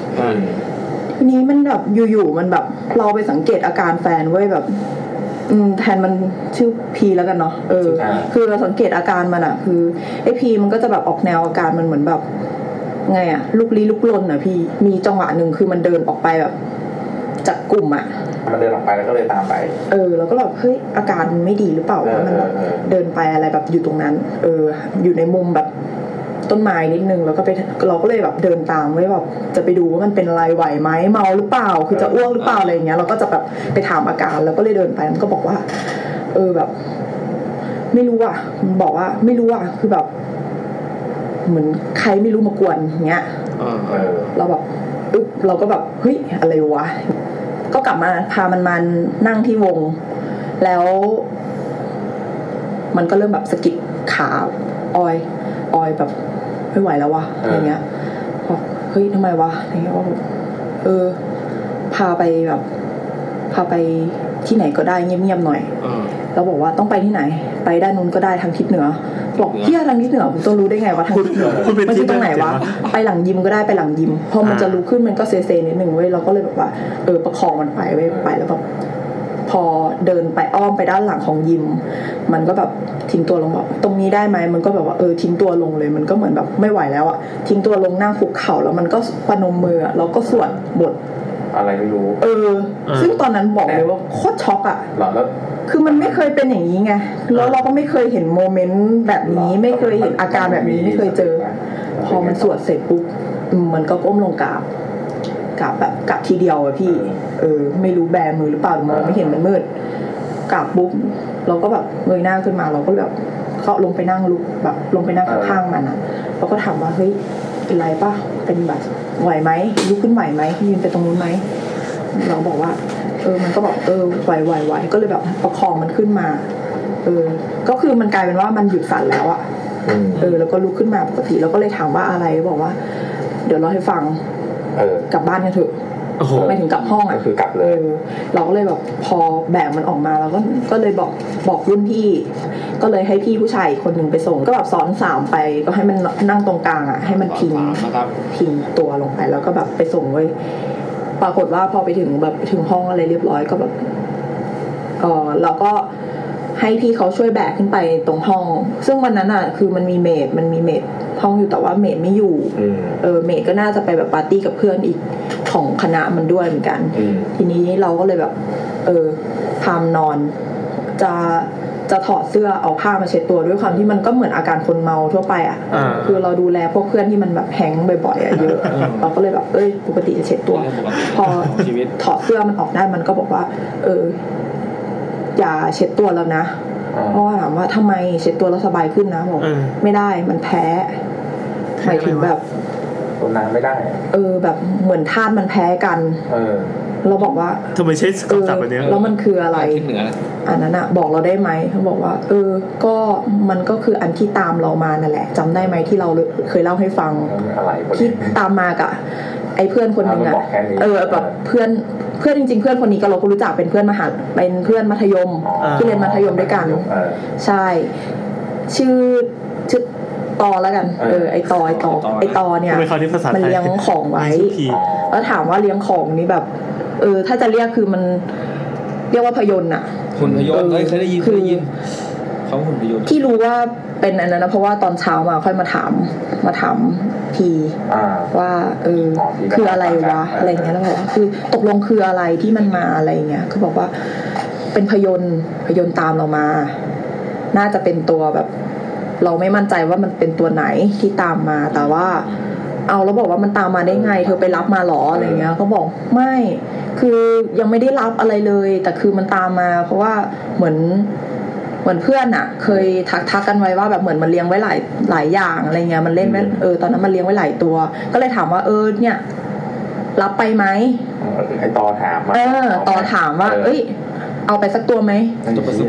ดี๋ยวนะขอเบรกแล้วกันเหมือนก็จะไม่ได้อธิบายว่าพยนต์คืออะไรหุ่นพยนต์คือหุ่นพยนต์เนี่ยมันเหมือนแบบอุปกรณ์ในการ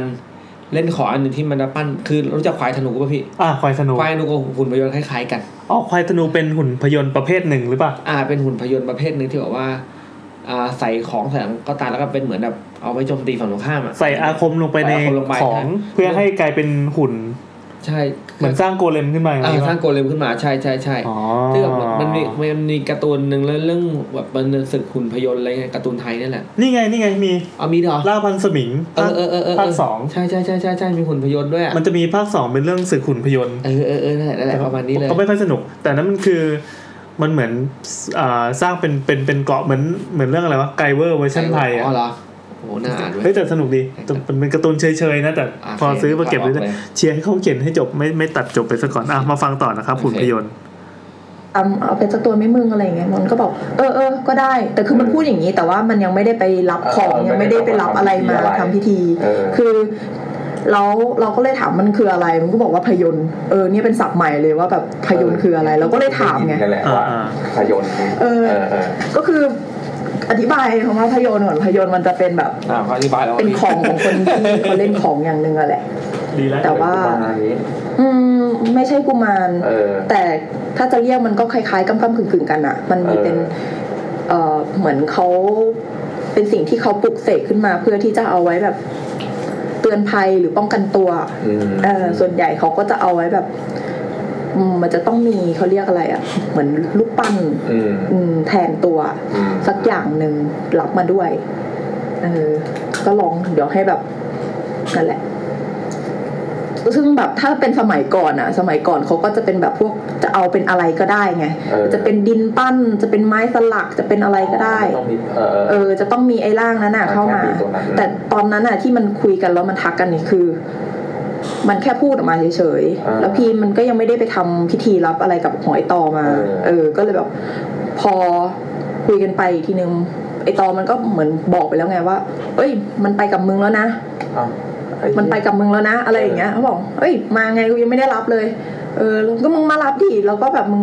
คืออันนี้อยู่ต่างจังหวัดไงคือเพื่อนน่ะอยู่อันนี้คือเดี๋ยวก่อนหมายถึงว่าไปรับไปคุยกันตอนมัธยมป่ะที่ไปได้มาน่าจะช่วงหลังเนี่ยแหละช่วงหลังมหาลัยแต่ไอ้เพื่อนเนี่ยรู้จักตั้งแต่มัธยมแล้วว่ามันเป็นทางเนี้ยเล่นของมีอะไรใช่เหมือนพอไปแบบกลับบ้านไปทีนึงไปเจอกันอยู่ต่างจังหวัดก็ไปหากันทีนึงอะไรอย่างเงี้ยมันก็บอกว่าเฮ้ยอันนั้นน่ะมันไปกับมึงแล้วนะอะไรเงี้ยบอกเฮ้ยมันก็ถามว่าเฮ้ยมาได้ไงกูยังไม่ได้เอาของมาเลยยังไม่เอาแบบตัวหุ่นมาเลยอะไรอย่างเงี้ยบอกว่าไม่รู้อ่ะมันไปแล้วถ้าว่างเมื่อไหร่ก็มาเอาแล้วกันหมายถึงมาทำพิธีรับแล้วก็เอาหุ่นถือหุ่นกลับไปแล้วตอนถือหุ่นกลับไปคือทำพิธีแล้วมันจะต้องมีพวกข้อห้ามอะไรอย่างเงี้ยจุกจิกเหมือนกันเนี่ยจริงๆคือไอพีเองมันก็บอกว่า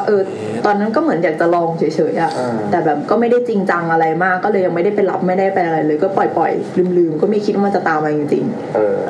แล้วพอตามมามันเจออะไรบ้างก็เนี่ยแหละคือเป็นครั้งแรกเลยที่รู้ว่ามันมีแบบของตามอยู่เพราะตอนแรกอะเข้าใจว่ามันแบบตามมาไงวะสแตนหมายถึงตัวแทนมันก็ไม่มีอะไรอย่างเงี้ยยังอยู่นู่นก็คิดว่าอยู่แล้วระยะทางก็ไม่ใช่ใกล้ๆอะไรอย่างเงี้ยมันต่างจังหวัดอยู่เมื่อกี้แซมอธิบายว่าการตามก็คือการ follow นะครับใน Twitter ไงถ้า follow กันแล้วจะ DM คุยกันได้ไงนะใช่โอ้อีสานไกลมากเงี้ยไม่เป็นเครียดมากอยู่ๆก็มานี่หว่าอะไรอย่างเงี้ยมันก็เลยแบบเพิ่งรู้ตัวว่ามันมีก็เลยพับนั่นแหละแล้วมีเหตุการณ์อะไรต่ออีกก็หลังจากนั้นน่ะที่มันเล่าให้ฟังจริงๆหลังจากนั้นพอมันเกิดอันนี้ขึ้นมาเราก็เลยคุยจริงจังว่าแบบเฮ้ยไม่ไหวแล้วว่ะคือแบบถ้ามันมาแล้วดูรุนแรงขนาดเนี้ยดูมันเป็นคุกคามขนาดเนี้ยก็ ไม่น่าจะแบบไอ้นี่แหละมันก็เลยพูดในหมายว่าจริงๆแล้วมันอาจจะไม่ใช่ก็ได้เพราะว่าเราไม่รู้มันคืออะไรแต่ว่าโดยปกติแล้วอ่ะพยนต์เนี่ยเขาจะเลี้ยงไว้สำหรับแบบ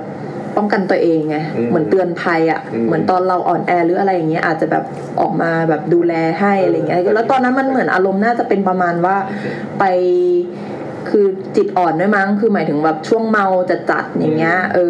แล้วแบบเขาก็สามารถแบบเข้ามาได้แล้วเราถามด้วยนะว่าแบบเห็นเป็นยังไงบอกว่าเห็นเป็นแบบว่าเป็นเหมือนเงาคนอ่ะเงาคนอ่ะมองอยู่ตลอดแล้วแบบคือเหมือนจะอยู่ข้างหลังบ้างเหมือนจะอยู่แบบซ้ายขวาหน้าหลังบ้างใช่มันความรู้สึกเหมือนมีคนมองอ่ะเหมือนพอเราหันไปแล้วหรืออะไรอย่างเงี้ย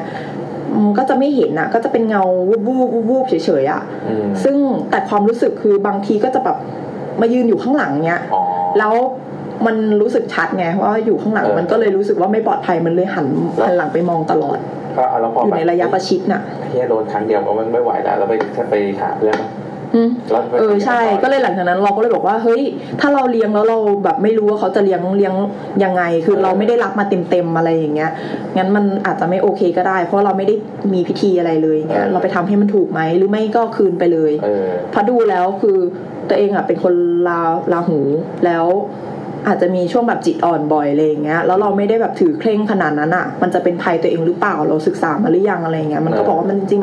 มันไม่มีโทษอะไรมากขนาดนั้นแต่แค่อาจจะแบบว่าเราไม่ได้บูชาแล้วเขาอาจจะมาถามบ้างแบบไม่มีอะไรให้เขาบ้างอะไรอย่างเงี้ยด้วยความที่เราไม่ได้ถือมาเต็มอย่างเงี้ยเราก็บอกว่างั้นแบบอยู่นี้แบบเราก็หวาดเสียวอ่ะไม่เคยเจอเหตุอะไรแบบอย่างนี้มาก่อนเราก็แบบว่าไม่ไหวว่ะงั้นเอาไปคืนไหมลองไปถามดูลองหาวิธีคืนก็เลยแบบกลับไปที่บ้านเจอไอ้นี่ให้แบบเอาไปคืนเอาไปคืนในที่นี้ก็คือก็ฝากไอ้ต่อเอาไปคืนที่อำเภอหนึ่งที่จังหวัดริมแม่น้ำโขงโอ้โหไม่เราไม่ต้องทำพิธีอะไรเลยทำก็คือแบบเป็นใช่ไปคืนที่ครูอ่ะไม่ได้ไปมันไปกัน2คนก็คือเป็นพิธีแบบคืนที่ครูอ่ะครูเขาก็เป็นพราหมณ์อะไรประมาณนั้นอ่ะก็จบไปทีนี้ก็แต่แบบเรามารู้เรื่องพยนต์เนี่ยแหละแต่ประเด็นคือเราก็ถามว่าเฮ้ยถ้าบ้านไอ้ตอมันมีพยนต์อะไรอย่างเงี้ยเคยเจอจริงๆจังๆหรือเปล่าอะไรอย่างเงี้ยมันก็บอกว่าเคยมีครั้งนึงอ่ะที่อันเนี้ยชัดสุดว่ามีตัวตนเลยทำให้มันเชื่อไงมันถึงแบบว่ายอมเชื่อเลยลองดูเพราะมันอย่างที่บอกว่าเอาก็ได้เลยคือตอนนั้นก็ยังอาจจะยังไม่ได้เชื่อใช่พอไปเจอเหตุการณ์นี้ก็เลยใช่กำกึ่งไงคือก็แบบเหมือนอารมณ์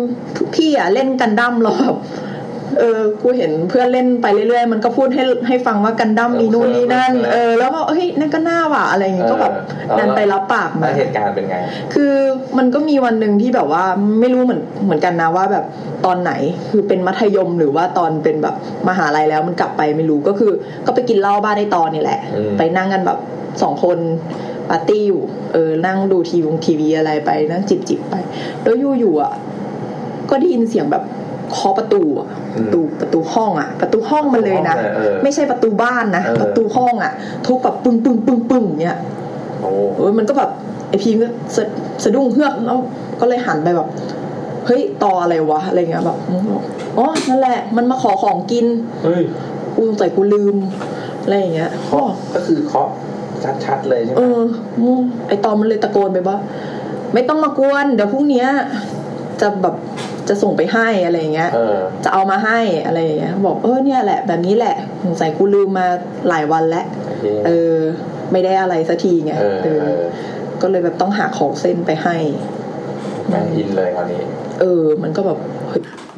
เมื่อกี้ที่บอกว่ามีเสียงเคาะห้องนึกถึงเรื่องที่แซมไปเจอที่โรงแรมที่ผมเจอสุดท้ายเป็นหมากระดิกหางปึ้งอันนี้คงไม่ได้เชื่อมีบัตรใหม่ก็ได้เหรอวะแล้วเราก็เลยถามซักมันไปว่าถามไอพีไปนะว่าแบบเรารู้ไหมว่าไอตัวที่มาเคาะห้องนี่คือตัวไหนเรารู้ได้ไงว่ามันต่างกันอะไรอย่างเงี้ยเพราะว่าเขาบอกว่าพยนต์มันมีหลายร่างไงหมายถึงว่าหลายๆรูปแบบอ่ะขึ้นอยู่กับว่ามันจะ มันจะถือเป็นอะไรซึ่งอาจจะมีแบบคนฟังจะคิดว่าคนร่างเทวดาร่างยักษ์ร่างสัตว์หรืออะไรอย่างเงี้ยว่าเนี่ยพี่คือเมื่อกี้คุยเรื่องหุ่นพยนต์แล้วพี่แอนก็การ์ตูนเรื่องนึงที่เกี่ยวกับหุ่นพยนต์มาผมอ่านไปอย่างรวดเร็วสแกนสายตาแม่งไม่สนุกเลยแต่ภาพหุ่นพยนต์มันไม่ค่อยสนุกไม่แต่ภาคก่อนหลังโอเคเป็นเรื่องที่สนุกแบบระดับกลางๆไม่ได้ถือดีมากแต่ก็ซื้อมาแล้วไงโอเคคือตามให้หมดต่อเลยครับแต่ตัวที่มันบอกว่ามันมีหลายตัวไอ้ตัวที่มาเคาะห้องอ่ะเขาบอกเป็นตัวร่างยักษ์จะแบบแสดงไม่ใช่แค่ควายไม่ใช่แค่สัตว์มันมีเยอะมากร่างยักษ์ส่วนเราก็ถามว่าแล้วไอ้ตัวที่แบบตามมาตัวอะไรคือน่าตัวอะไรแล้วรู้ได้ไงอะไรเงี้ยก็แบบน่าจะเป็นลิงมั้งลิงแล้วว่าเฮ้ยมันมีลิงด้วยเหรออะไรอย่างเงี้ยบอกก็ไม่รู้อ่ะดูจากลักษณะเอาคือลักษณะที่แบบว่าไม่ค่อยปรากฏตัวเปรียวๆลักษณะนิสัยอะไรอย่างนั้นอาจจะเป็นลิงก็ได้อะไรอย่างเงี้ยจริงๆคือไม่รู้ว่าจากนิสัยหรอกแต่จริงๆคือมันบอกว่าไอ้ตัวที่ตัวแบบรูปปั้นตัวหุ่นน่ะหน้าตามันคล้ายๆลิงแล้วพยนต์ลิงเรื่องพยนต์อ้าวอยู่ก็จบเลยจบดื้อๆเลยครับจบดื้อๆเขาตัดจบอย่างนี้นะครับแต่ก็พอทำให้นึกออกนะว่าเขาเจออะไรบ้างกรณีที่มันเป็นของก็นั่นแหละก็คือของเขมรต่างๆเนี่ยมันก็มีอะไรให้เล่นอีกเยอะเลยนะก่อนหน้านั้นน่ะเหมือนกับว่าคุณสายล่าสุดเราชื่ออะไรคุณเคไม่คุณเค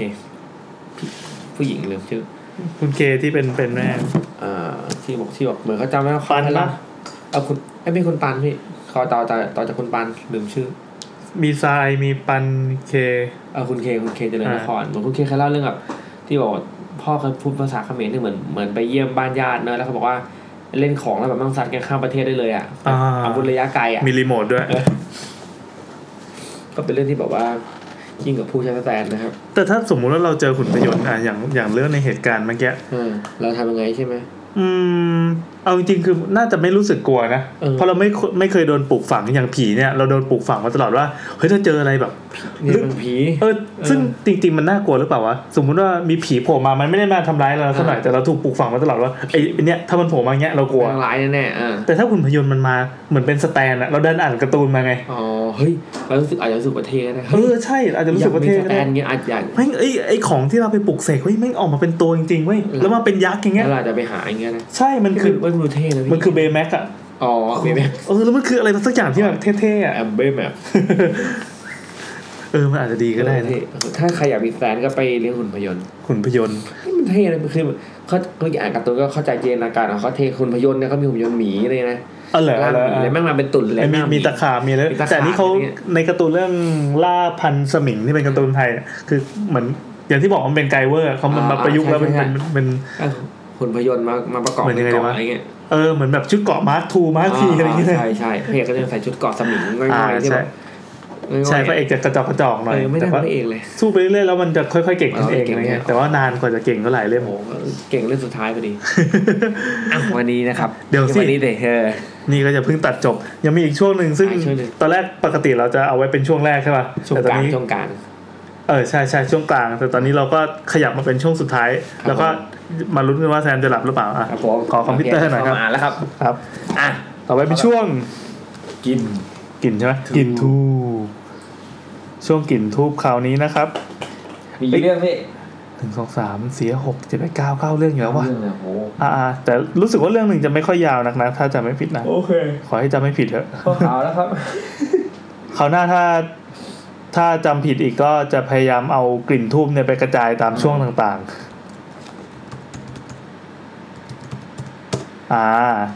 แต่มาพูดอะไรกันเน็ตแอร์หน่อยครับก็ตอนนี้แพรก็กำลังหาเรื่องอยู่นะครับ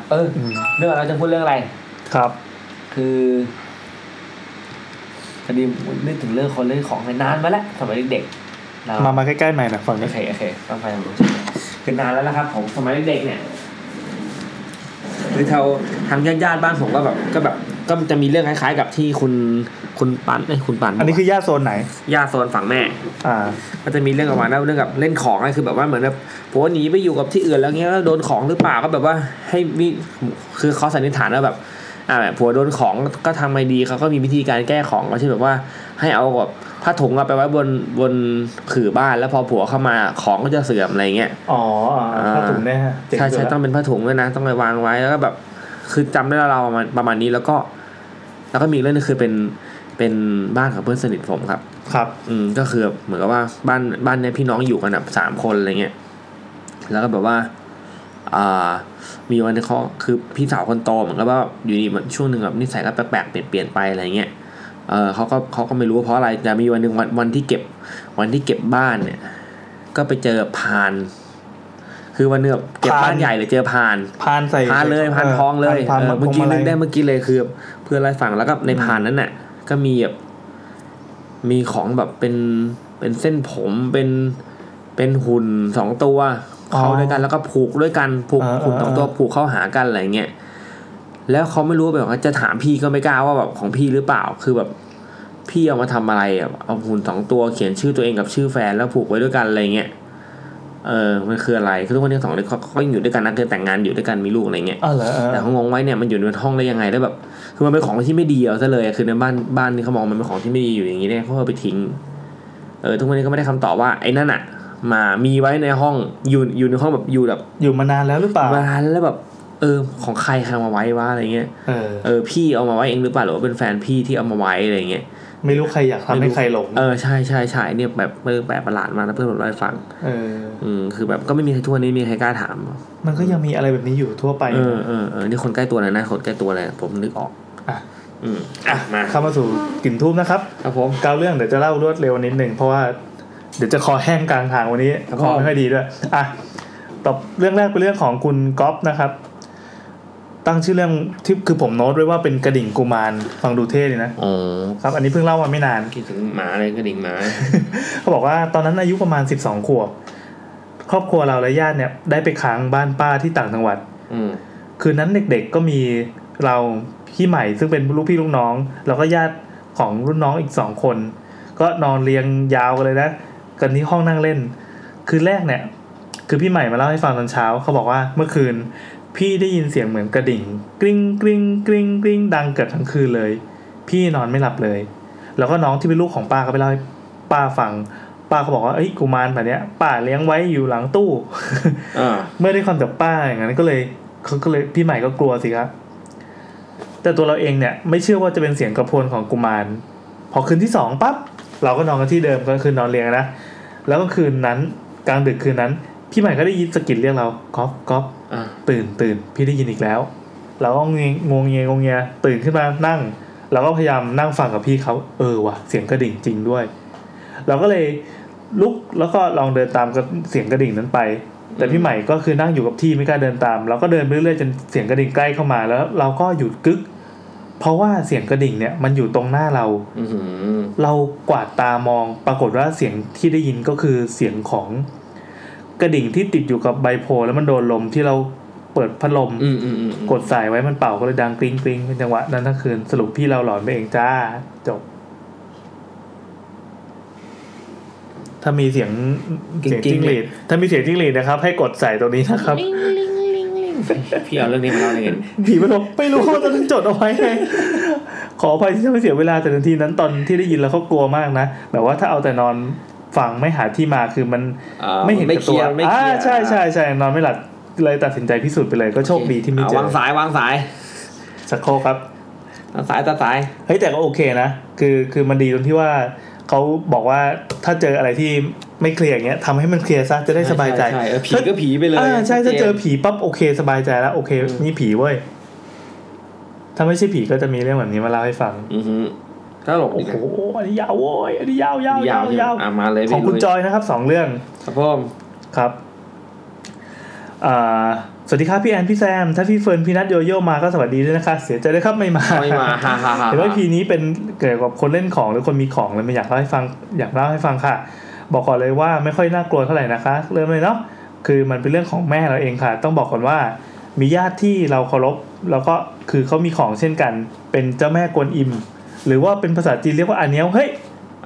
คล้ายๆอันนี้แล้วอ่ะเรื่องแรกก็โอเคหรือคุณทรายเรื่องนี้อันนี้ขอแทนว่ายายเกียวนะคะคือยายคนนี้เป็นร่างทรงของอันเนียวนั่งประมาณนั้นที่ยายเกียวคือมันเริ่มว่า แม่เราฝันเกี่ยวกับสวรรค์ในแนวจีนๆหน่อยยังไงนะเช่นมีเง็กเซียนฮ่องเต้ประมาณนี้ฝันหลายครั้งแต่ละครั้งก็จะต่างกันไปแต่ก็จำไม่ค่อยได้แล้วแต่มีอยู่เรื่องนึงที่เราจำได้ก็คือเขาวงเล็บคนบนสวรรค์ในฝันเนี่ยเขาให้เลือกระหว่างกินเนื้อสัตว์กับกินผักจะเลือกอะไรเฮ้ยมีด้วยอ่ะมันมีฟิลนี้นะกินเนื้อสิแม่บอกว่ากินผักแล้วก็ตื่นมาก็เล่าให้ยายเกียวฟังเขาก็รู้ว่าที่ฝันเนี่ยเหมือนจะเป็นบททดสอบว่าแม่จะถือศีลกินเจได้ไหมนับตั้งแต่นั้นมาก็เลยไม่กินเนื้ออีกเลยกินแต่มังกินเจในวันพระมาตลอดผ่านมาประมาณ 5-6 ปีแล้วค่ะก็เคยลองทานเนื้อสัตว์ดูนะคะก็อาเจียนออกมาเลยค่ะก็แล้วก็มีวันที่แม่เนี่ยมีอาการเหมือนจะมีบางอย่างในตัวแม่อยากออกมาพูดโอ้โหมีร่างสองครับแม่เริ่มมีอาการตัวสั่นค่ะหลังงอเหมือนคนแก่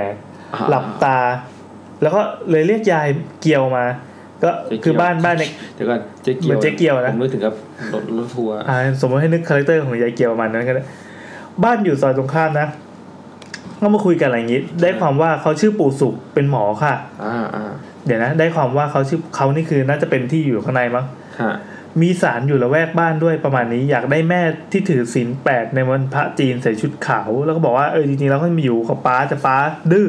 มาอยู่กับแม่แทนโอ้โหดูเอาแต่ใจตัวเองนะนั่นดิอาการที่ระหว่างเขากำลังพูดผ่านร่างแม่ค่ะคือเราอยู่คนนอกห้องแม่ไม่ให้เข้าไปบอกว่านั่งขัดสมาธิหลังงอนั่งโยกตัวไปมาหน้าหลังแม่บอกว่ารู้สึกตัวตลอดเวลาแต่ควบคุมไม่ได้ตอนนั้นก็วุ่นวายอยู่คือเขาจะเข้ามาบ่อยมาบอกนู่นบอกนี่แต่พีคสุดก็คือมาบอกแม่ว่าให้รับขันนะครับก็คือให้แม่ไปร่างทรงเต็มตัวรับขันมันโยนขันแล้วก็เล่นมุกกันเพราะอยากจะช่วยคนแต่แม่ไม่เอาค่ะแม่บอกว่าลูกยังเรียนไม่จบเลยถ้าอยากให้แม่เป็นจริงก็ให้เลขมารางวัลที่1แต่ไม่ถูกโอ้ยท้าทายแต่ไม่ถูกนะคะก็เลยไม่เป็นให้ดีใช้วิธีว่ารายการแล้วเป็นสิ่งที่ไม่เท่าเทียมใช่ต้องดีลกันด้วยก็เลยไม่เป็นให้ แม่ก็ใช้ชีวิตตามปกติแต่ก็ยังต้องถือศีลกินเจอยู่นะแม่เล่าว่าช่วงที่มีเราแรกๆนะแม่ฝันว่านั่งให้นมอยู่ก็มีคนแก่ๆมานั่งตรงข้ามชี้หน้าเราแล้วก็บอกว่าเนี่ยมาอยู่ด้วยนะมาบอกแล้วก็ไม่เชื่อเลยตื่นมาก็แม่ก็ไม่คิดอะไรระหว่างทางเนี่ยแม่กำลังจะรู้ว่ามีปู่สุขก็ได้ไปไหว้เจ้าแม่กวนอิมที่บ้านของยายเกียวพอดีมีกุมารอยู่ด้วยกุมารก็เข้ายายเกียวเลยค่ะมาคุยกับแม่แล้วก็เรียกแม่ว่าแม่ก็เลยบอกว่า แม่ก็บอกว่าเดี๋ยวซื้อของเล่นกับขนมมาให้กุมารก็บอกหนูไม่เอาหนูอยากได้เงินอ้าวเดี๋ยวนะนี่กุมารคือพูดผ่านปากยายเกียวใช่ไหมยายเกียวนี่ร้ายเนี่ยอยากได้เงินก็กุมารบอกปั๊บยายเกียวก็บอกว่าเฮ้ยไม่ต้องให้เงินหรอกอดไปนะ ก็เลยอดจริงๆพอตกคืนแม่ก็ฝันค่ะว่าจะไปซื้อของเล่นเป็นรถสีอะไรจำไม่ได้แล้ววันต่อมาก็เลยไปซื้อของเล่นแล้วก็มีรถแบบในฝันจริงๆก็เลยไปซื้อไปให้กุมารแล้วกุมารก็บอกว่ามีน้องอีกนะน้องวงเล็บกุมารใส่ชุดเขียวกำลังตามป้าอยู่อยากอยู่ด้วยแต่ที่บ้านเราเนี่ยดันมีกุมารอยู่แล้วเฝ้าหน้าบ้านเดี๋ยวนะกุมารนี่เขาวางเป็นโซนๆด้วยเหรอมันกล้องวงจรปิดงี้ป่ะเหมือนวางเป็นกระถางต้นไม้ตรงนี้สวยดีวางไว้ตรงนี้ละกันอะไรเงี้ยคือบ้านเรามีกุมารอยู่แล้วเฝ้าหน้าบ้านเลยเข้าบ้านไม่ได้ที่บ้านจะมีทั้งกุมารทั้งลูกกรอกเลยแล้วก็มีศาลเต็มบ้านโอ้โหคนจริงนะครับนี่นะครับบ้านนี้ครับเดี๋ยวนะมีประมาณ15ที่โอ้โหนี่บ้านหรืออะไรเนี่ยนี่บ้านหรือตำหนักอะไรอย่างเนี่ยเรียกได้ว่ามีบาเรียปกป้องบ้านอย่างหนาแน่นมากดีไปเพิ่งเคยเห็นผมเคยเจอบ้านของน้องที่รู้จักกันน่ะเขามีจานดาวเทียมอยู่6อันเขาจะมีทำไมเยอะไม่รู้เหมือนป้าเป็นงานอดิเรกของป้าที่จะสะสมจานดาวเทียมแล้วเอาแต่ละกล่องมาเปรียบเทียบกันอะไรอย่างงี้มั้งดีมากอะไรแปลกๆแต่ก็เหมือนยังโหดน้อยกว่ากุมารนะกุมารนี่มันมี15ตัวใช่ไหมเป็นศาลโหดนะขอต่ออีกเรื่องนะคะเรื่องนี้จะเล่าใน EP อื่นก็ได้เดี๋ยวขอเช็คกันนะ2เรื่องโอเคมันจะได้เลยเรื่องนี้เกิดขึ้นกับตัวเองตอนนั้นม.6 เทอม2ก็ว่างตามภาษาเด็กศิลป์ญี่ปุ่นไม่ค่อยมีติวแบบที่โรงเรียนจัดให้เด็กวิทย์ติวก็เลยว่างๆก่อนจะเปิดเทอมก็คุยกับเพื่อนว่าเล่นผีเหรียญกันเถอะโอเคมันผีเหรียญนะก็เตรียมกัน2คนว่าจะแกล้งเพื่อนในกลุ่มกันแอบดันเหรียญอะไรอย่างเงี้ยเราก็เลยตกลงว่าน่าสนุกดีพอเปิดเทอมมาปั๊บก็เล่นเลยจ้าเล่นที่ตึก7นะจะมีสอน3วิชาหลักๆก็คือชั้น1สอนศิลปะชั้น2สอนวิทยาศาสตร์ชั้น3นาฏศิลป์เราเล่นกันที่ชั้น3แน่นอนครับห้องนาฏศิลป์ครับโอ้ต้องเล่นห้องนี้แล้วครับถ้าจะเหลือให้มีผีเนาะ คำว่านาฏศิลป์เป็นตัวแทนแห่งความงมงายของโรงเรียนใช่แม้เป็นห้องที่แบบว่าห้องนี้ไม่ต้องมีผีคือแบบจะเป็นห้องแบบเป็นห้องดนตรีที่มีเปียโนไวโอลินอะไรเงี้ยไม่ได้นะทั้งที่บอกว่าในห้องก็มีรูปโมซาร์ทเขาก็ตายหาไปแล้วโมซาร์ทก็น่ากลัวนะเวลาเขามองมาเหลือบตามวันนั้นเล่นกัน4คนก็หาวิธีเล่นใน Google นั่นแหละค่ะโอเคดีจังคือเราก็เล่นอยู่ด้วยเพื่อนที่เตรียมก็คือมีหน้าม้านะก็เล่นอยู่ด้วย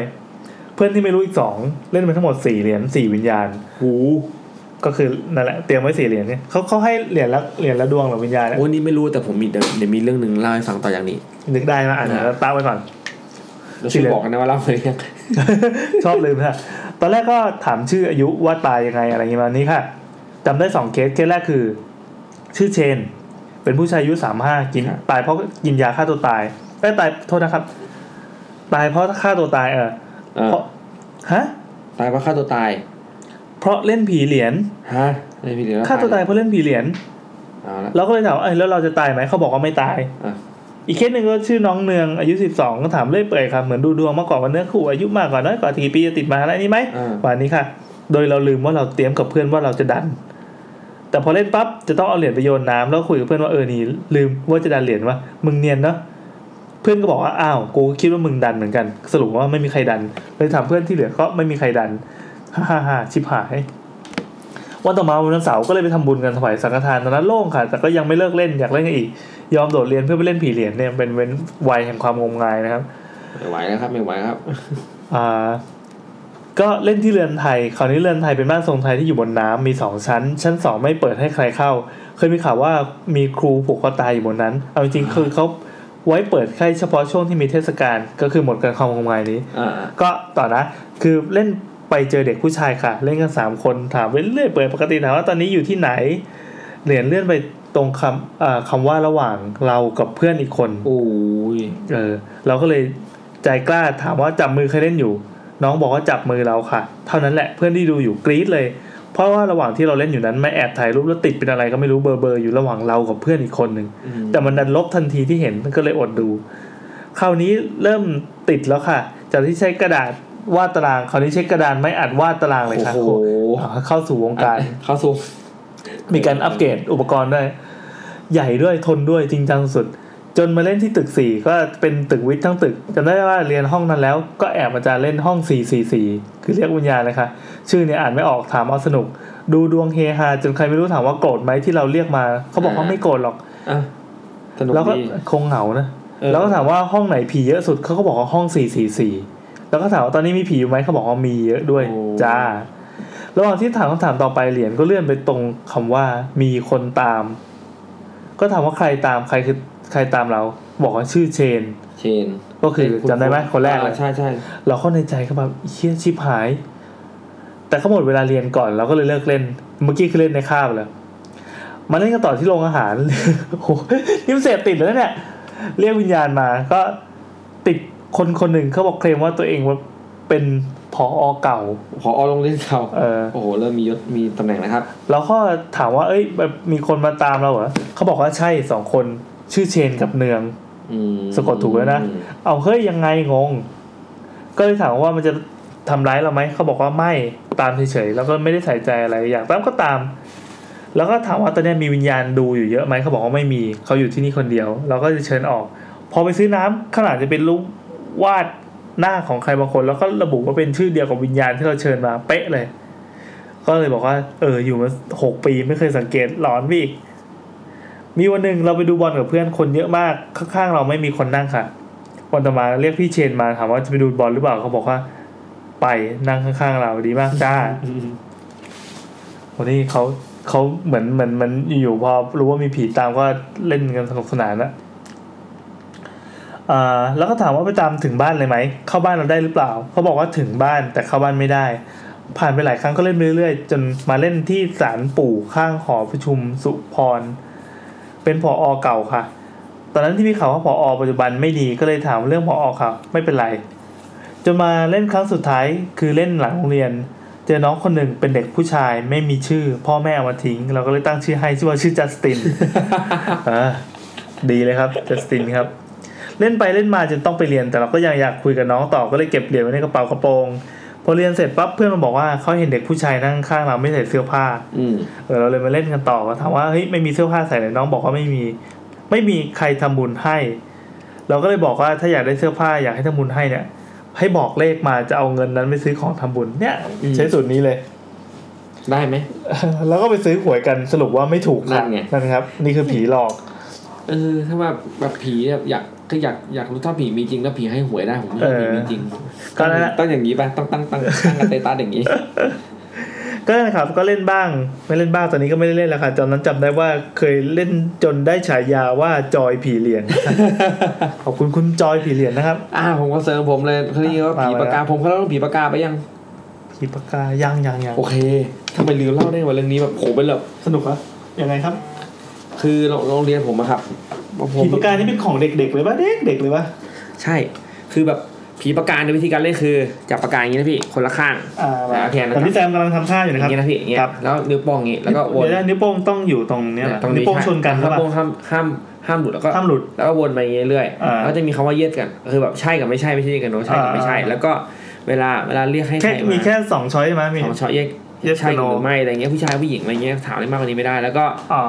แล้วก็เล่นก็คือวนไปเลยคือสมมติถ้ายังไม่มีอะไรมาก็จะไม่บ่นใช่ไหมก็เราก็จะเรียกดวงวิญญาณสักดวงวิญญาณที่อยู่แถวเนี้ยให้มาอะไรเงี้ยตอนแรกก็ผมก็เล่นกันที่โรงเรียน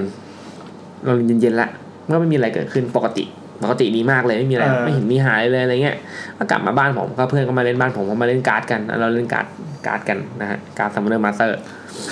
นี่นะสั่นอยู่ดีเฮ้ยลองอีกรอบนึงกันก็เล่นกับไอ้แมนเพื่อนผมชื่อแมนครับไอ้แมนก็จะเป็นคนที่แบบก็ไม่ใช่คนคิดเล่นก็คนปกติอะไรเงี้ยก็ไม่ได้แบบเป็นพวกลองของอะไรอย่างงี้ก็ลองเล่นดูก็ขอเรียกดวงวิญญาณแถวนี้มาขอเรียกดวงวิญญาณที่อยู่แถวเนี้ยมาเข้ามาในเล่นทีละคู่เลยใช่เข้ามาวิญญาณแถวนี้ปรากฏว่าก็มีวิญญาณมาก็คือถ้ามันก็หมุนไปคือผมเนี่ยก็อยากรู้แล้วว่ามีจริงหรือเปล่าเพราะฉะนั้นผมจะไม่ดันแน่นอนคือด้วยความที่ใช่เราอยากรู้เราไม่เป็นคนไปดันเองใช่ส่วนไอ้แมนเนี่ยก็คิดเหมือนผมคืออยากจับผิดเหมือนกันนั่นแหละคือตอนเล่นเสร็จถึงมาถามว่าตกลงมึงดันหรือเปล่ากูไม่ดันหรอกกูคิดเหมือนกันกูก็อยากจะรู้นี่แหละคือตอนที่หมุนเนี่ยผมรู้ตัวผมไม่ได้หมุนแน่ๆแล้วผมก็ดูไอ้แมนก็น่าจะไม่หมุนมันก็หมุนอยู่ก็เลยถามว่าผู้หญิงผู้ชายผู้หญิงผู้ชายก็ถามนู่นถามนี่แล้วสุดท้ายแล้วจะออกขอเชิญออกด้วยครับไม่ไปเว้ยก็มองหน้าไอ้แมนขอเชิญออกด้วยครับทำไมถึงไม่ออกโกรธหรือเปล่าแมนที่เขาไม่ใช่มองหน้าไอ้แมนชี้ชิบหายทำไมดีวะไอ้เหี้ยเอาเขาออกเถอะขอเชิญออกเลยครับมันจะมีบ้านคือบ้านเหมือนออกอะไรเงี้ยเราบังคับได้เลยหรือจุดเราไม่ได้บังคับไปขอเชิญออกเลยครับไม่ไป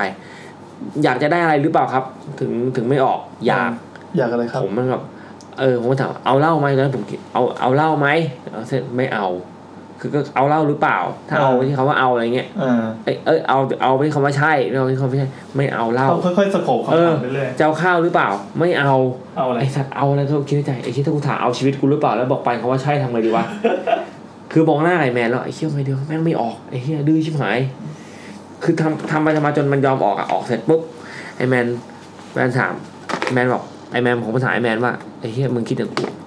ต้องถามไอ้แมนว่ามึงดันหรือเปล่าบอกกูไม่ได้ดัน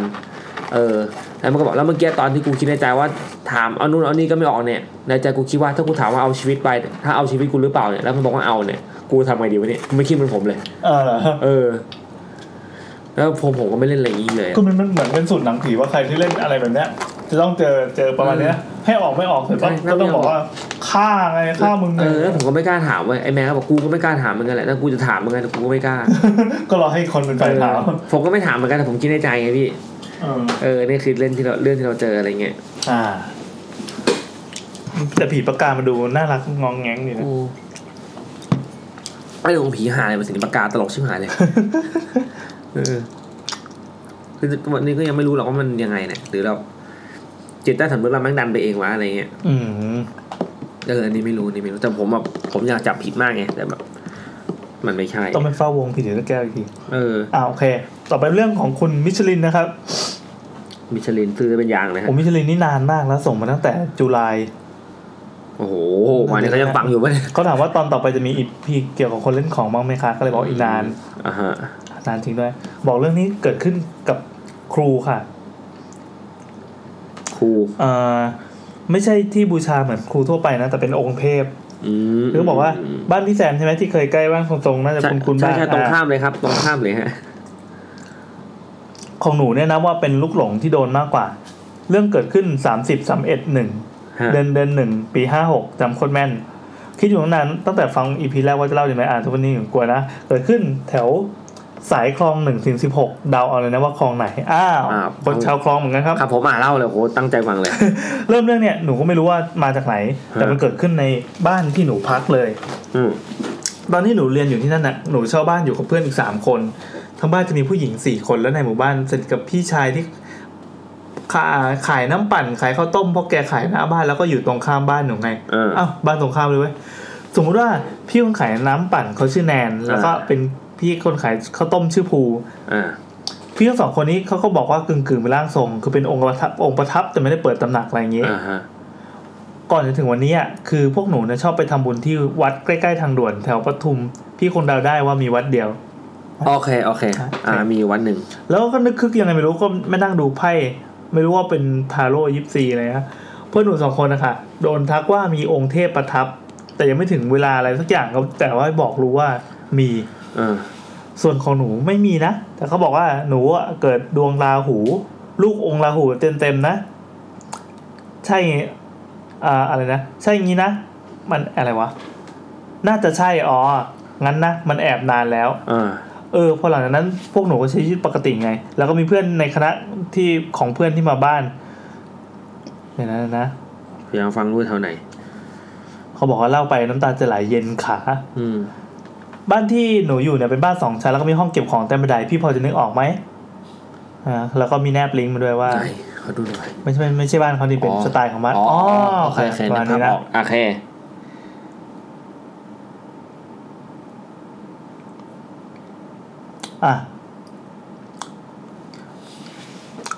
ก็คือเพื่อนของหนูนั่นเรียกหนูแทนว่าอิ่มก็มีเพื่อนชื่อมิ้วปิ่นสานะคะอิ่มมาเอาสับปะรดไปวางไว้ใกล้ห้องแล้วก็บอกว่าอย่ายุ่งนะห้ามกินเดี๋ยวอิ่มจะกลับมาเอากลับเองวันนั้นสั่งน้ำปั่นแล้วก็ให้พี่บ้านตรงข้ามมาส่งที่บ้านแล้วก็บอกพี่เขาว่าเอ้ยดูห้องนั้นให้หน่อยว่ามีอะไรพี่เขาก็ดูแล้วก็ร้องมาบอกเราว่าจะไม่เข้ามาในบ้านเราอีกแล้วฮะคือพี่คนนี้ที่บอกว่ามีสกิลในด้านคนส่งก็ร้องแล้วเขาบอกเขาไม่เข้าแล้วเราก็กลัวดิวันนั้นแต่ไม่ได้ถามอะไรมากถ้าว่าต่อมาพี่เขาบอกว่าในห้องมีผู้ชายคนหนึ่งเขาเหมือนเป็นคนมีอาคมอยู่ตรงนั้นอยู่ประมาณ50 ปีแล้วเขาขอส่วนบุญจากพี่แนนผ่านเป็นเดือนพี่ก็บอกว่าผู้ชายคนนั้นเขาไปเกิดแล้วพี่แนนพี่ภูก็ขายของปกติไงแต่ถ้ามีแต่คนคุ้นๆพี่ก็จะบอกวงเล็บของกุมารของพี่ภูเนี่ยว่าช่วยป้าขายหน่อยคือกวักเรียกลูกค้าอะไรเงี้ยเดี๋ยวจะให้ขนมแต่ว่ามันจะถึงจุดต้นเรื่องคือพี่ภูเนี่ยเขาไปรับขันครูจากใครสักคนจังหวัดยาวๆกึ่งระหว่างตะวันตกหรือตะวันออกกับภาคใต้น่าจะเป็นประจวบขันที่พี่ภูรับมาเนี่ยก็ลงคาถากำกับไว้ว่าถ้าผ่านหรือกลับไปจังหวัดนั้นจะตายโหมีแบบนี้ด้วยเหมือนสร้างเงื่อนไขด้วยโอ้โหนี่มันเน้นนี่ว่ะเหมือนว่าต้องการให้พี่คนนี้ไปอยู่ด้วยเพื่ออะไรสักอย่างพอถึงเรื่องพี่ภูอิ่มคนที่วางสับปะรดไปร่างทรงจะไม่คนอิ่มเนี่ยมาทำพิธีที่บ้านแล้วก็มีพี่คนเป็นผู้ชายเขาเป็นแชร์พวกนี้เป็นร่างทรงมุสลิมคือสนิทกันเพราะพี่เขาเป็นคนขับรถตู้ที่นั่งไปมอประจำมาทำพิธีคล้ายๆสะเดาะเคราะห์ของที่บ้านอยู่หลังจากผู้ชายใต้บันไดคนนั้นไปแล้วระหว่างที่ทำพิธีค่ะเขาทักว่าอะไรมาดูที่หน้าบ้านคือเรื่องมันเกิดจากนี้เลยพี่คืนวันนั้นเนี่ยหนูเหมือนอดีตคนที่แชร์ทักเนี่ยเขาไม่พอใจมากวนบ้านหนูอธิบายก่อนคือมี6คนในบ้านหนูกับเพื่อนกระเทยอีกคนที่ไม่มีอะไรเป็นคนปกติสุดๆท่ามกลางกลุ่มอเวนเจอร์พี่โอเคแฟนปิ่นชื่อดิวก็พอมีวิชาเขาบอกว่าบอกว่าที่มากวนน่ะมาจากขันของพี่ภูตอนขั้นแรกนึกออกแค่ว่าแค่ไปขอให้พี่แนนมาบ้านก่อนเขาพึ่งพาที่สุดนี่เขาบอกพี่กัดมาแล้ว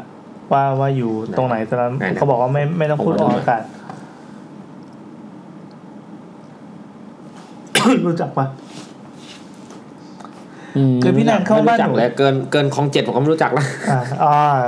แซมช่วยใบ้นะครับว่าเกินคลอง7ไปพี่แนนเนี่ยยอมเข้าบ้านหนูแล้วก็ถามว่าเกิดอะไรขึ้นก็เลยเล่า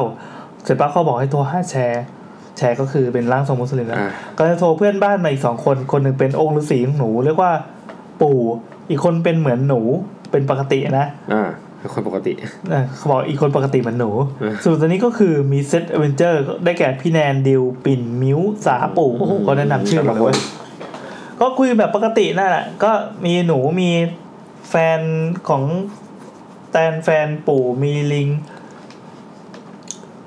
โทรหาแชร์ก็บอกว่าเกิดอะไรขึ้นให้พี่เข้ามาบ้านหนูเพราะพี่เขาก่อเรื่องพี่แนนก็โมโหเพราะไม่มาปัดความรับผิดชอบอะไรเงี้ยกรรมตกอยู่ที่พวกหนูเพราะอยู่บ้านหลังนี้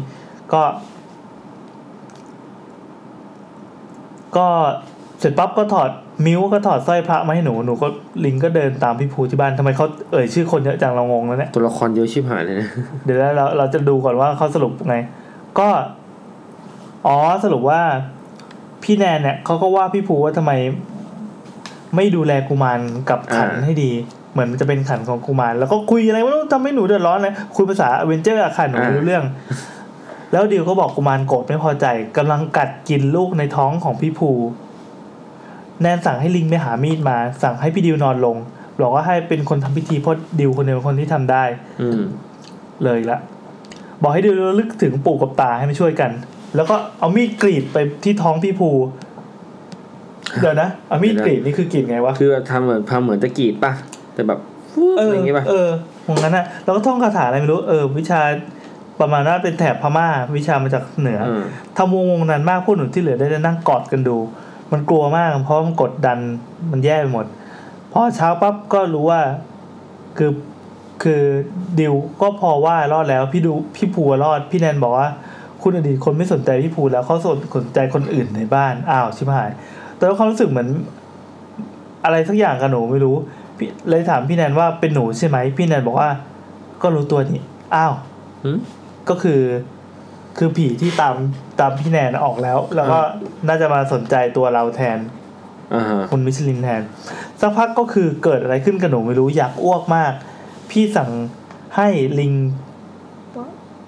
พาหนูไปห้องน้ำคิดในใจว่าเรากับลิงเนี่ยดูโอเคสุดไงทำไมเราโดนหนูก็อ้วกคือไม่ควรมีอะไรออกมาเพราะหนูไม่ได้กินอะไรเลยด้วยซ้ำปรากฏว่าอ้วกมาเป็นสีดำไม่ได้กลิ่นอะไรนะแต่ลิงบอกว่าได้กลิ่นเหมือนคาวเลือดเดี๋ยวรีบไปหาน้ำสะอาดมาปลุกเสกน้ำมนต์ให้หนูดื่มมันก็รีบท่องคาถาไปรีบเอามาให้หนูก็ต้องดื่มให้หมดทั้งขวดก็ตอนนั้นมันคือร้อนไปหมดเลยก็คุยไปจนถึงเกือบ1 ตี 3ก็สั่งให้ทุกคนเข้านอนห้ามออกจากบ้านไม่นอนรวมกันสรุปว่านอนไม่หลับเลยก็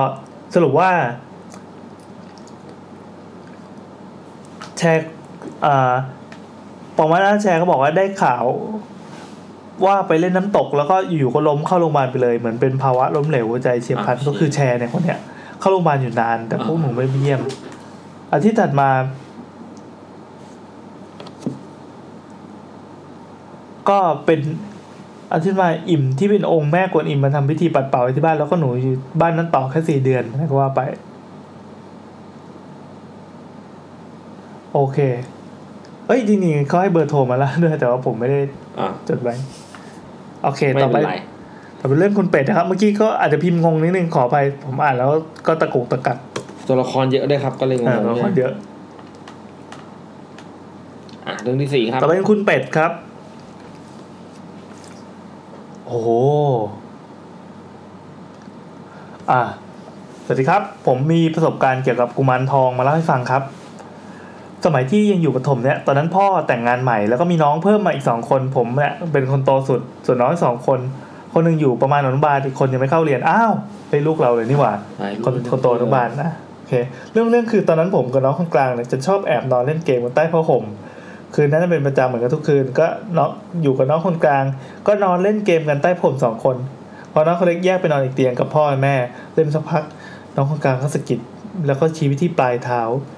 คือต้องอธิบายลักษณะห้องนอนผมเนี่ยเป็นห้องนอนที่มี2 เตียงใหญ่เตียงซ้ายพ่อแม่น้องคนเล็กเตียงขวาคือผมกับน้องคนกลางปลายเตียงยังมีโซฟาแล้วก็เป็นโต๊ะตัวเล็กไว้สำหรับวางของแล้วผ้าห่มนี่ไม่ได้ใช้ ผมก็มองตามที่น้องบอกแล้วก็เห็นว่าเฮ้ยน้องคนเล็กมันลุกขึ้นมานั่งเอาผ้าห่มมาคลุมตามโซฟาตามโต๊ะแล้วก็ได้ยินพูดอะไรมุ้งมิ้งงงงิงอยู่คนเดียวตอนนั้นผมก็หัวเราะกับน้องอีกคนว่ามันละเมอว่าอะไรแบบนี้เด็กละเมอนะตื่นมาแล้วก็มาเอาคลุมเลยปรากฏว่าแม่ตื่นขึ้นมาน้องไม่ไปนอนแม่ดุแล้วก็ถามว่าทำไมไม่ไปนอนน้องบอกว่าน้องก็ไม่ตอบก็เลยแม่ก็เอาน้องไปนอนต่อแต่ก่อนนอนเนี่ยมันจะลุกขึ้นผมจำได้ว่ามันพูดว่าพรุ่งนี้มาเล่นกันใหม่นะประโยคเนี้ยผมจำแม่นแล้วก็สงสัยไปตลอดว่าเฮ้ยมันเล่นกับใครวะแต่มันจะต้องกลับมาเล่นกับใครจนเรื่องนี้หายไปนานน้องผมก็เหมือนบอกว่าถูกหวยบ้างอะไรบ้างคนแถวบ้านเขาเริ่มมาขอหวยกับน้องถูกปั๊บก็เล่นได้อะไรเงี้ยตอนนี้เปิดสำนักทรงได้สำนักเวนเจอร์จนผมขึ้นม.ปลายช่วงนั้นแม่เลี้ยงผมกลับไปดูแลร้านที่ภูเก็ตส่วนมากผมก็อยู่กับพ่อที่บ้านเดิมแม่ไปกับน้องคนเล็กเนี่ยอยู่ประมาณประถมคนกลางอยู่ม.ต้นอันนั้นประมาณ 5-6 โมงฟ้ากำลังสลัวๆเป็นสีส้มเลยครับผมก็นั่งเล่นคอมตามปกติสักพักได้ยินเสียงแท็บเล็ตของ Samsung ที่มันสามารถโทรเข้าโทรออกได้นะถ้าจำไม่ผิดก็คือโรงเรียนจะแจกให้หรือเปล่าผมไม่แน่ใจว่าอยู่ดีๆมันก็มาโผล่ในบ้านแล้วเสียงเพลงเนี่ยมันดังขึ้นมาจากห้องนอนของน้องผมก็ไม่ได้สนใจคิดว่าพอโทรมาแล้วปกติถ้าน้องไม่รับแล้วมีธุระพ่อโทรเข้าเบอร์ผมโดยตรงถ้าไม่มีคนรับพ่อยกเลิกไปเองแต่วันนี้แปลกพ่อโทรมาเรื่อยครับตี 2โทษนะครับ2สาย3สาย4สายก็แล้วด้วยความรำคาญเสียงโทรมันเพราะว่าเสียงมันดังมากผมก็คิดว่าพ่อมีหรือเปล่าทำไมไม่โทรมาจี้กันเหมือนไม่โทรเบอร์ผมก็เลยเข้าไปดูแล้วก็กดรับสายผมรับสายแล้วพูดว่าไงพ่อตอบกลับมาว่าปุ๊กก็คือชื่อน้องคนเล็กนะครับผมบอกว่าไม่ใช่ปุ๊กแล้วพ่อก็บอกว่าเมื่อกี้ใครรับสายตอนนั้นที่ได้ยินก็คือเสียงฉากในหนังผีเลย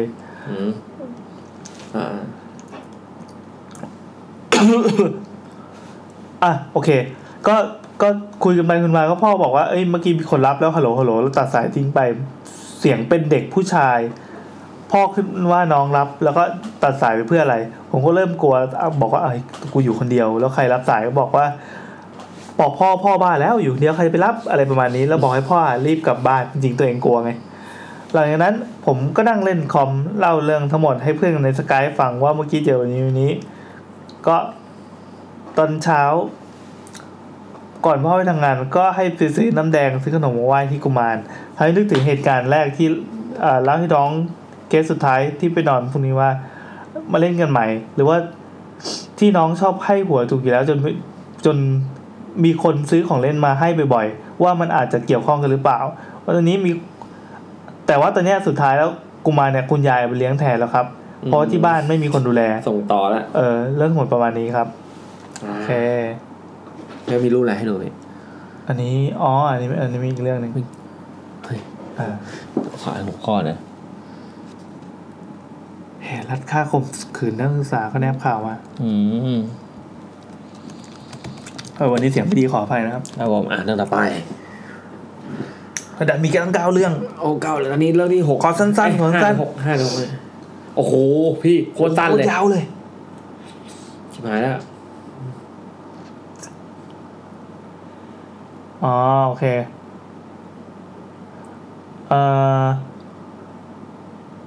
อันนี้พอดีมันเป็นเรื่องเกี่ยวกับเบญจเพศแต่ว่าเป็นธีมที่พอเราจะจัดปั๊บแล้วก็ข้ามไปนะครับขออภัยอันนี้เราต้องโดยสรุปก็คือเราสรุปให้ฟังก็ได้ว่าประมาณนี้คือเพื่อนเนี่ยเขาไปโดนของมาแล้วก็มันเป็นวัยเบญจเพศกันพอดีแล้วก็เล่าก็อยู่เขาก็อธิบายว่าอยู่คนเดียวแล้วปรากฏว่าคือวันนึงเดินมาถึงกลางถนนอาการปกติไม่มีอาการเหนื่อยร้อนใดๆอยู่สักพักมันก็หน้ามืดคือกำลังจะเป็นลมขณะที่ไฟแดงกำลังจะเปลี่ยนเป็นไฟเขียวมันก็พยายามจะเดินไปเรื่อยจนถึงอีกฝั่งของถนนที่มีพี่วินมอเตอร์ไซค์จอดอยู่ด้วยความที่เป็นพยาบาลก็เลยรู้ว่าเฮ้ยอาการแบบนี้ว่ะก็มันจะต้องฉุกเฉินแน่นอนมันก็เลยเรียกพี่วินให้ส่งโรงพยาบาลใกล้ที่สุดพอถึงโรงพยาบาลก็เข้าห้องฉุกเฉินไปหมอว่าท่านช้ากว่านี้ช็อกแน่ๆดีที่ไปโรงพยาบาลทันน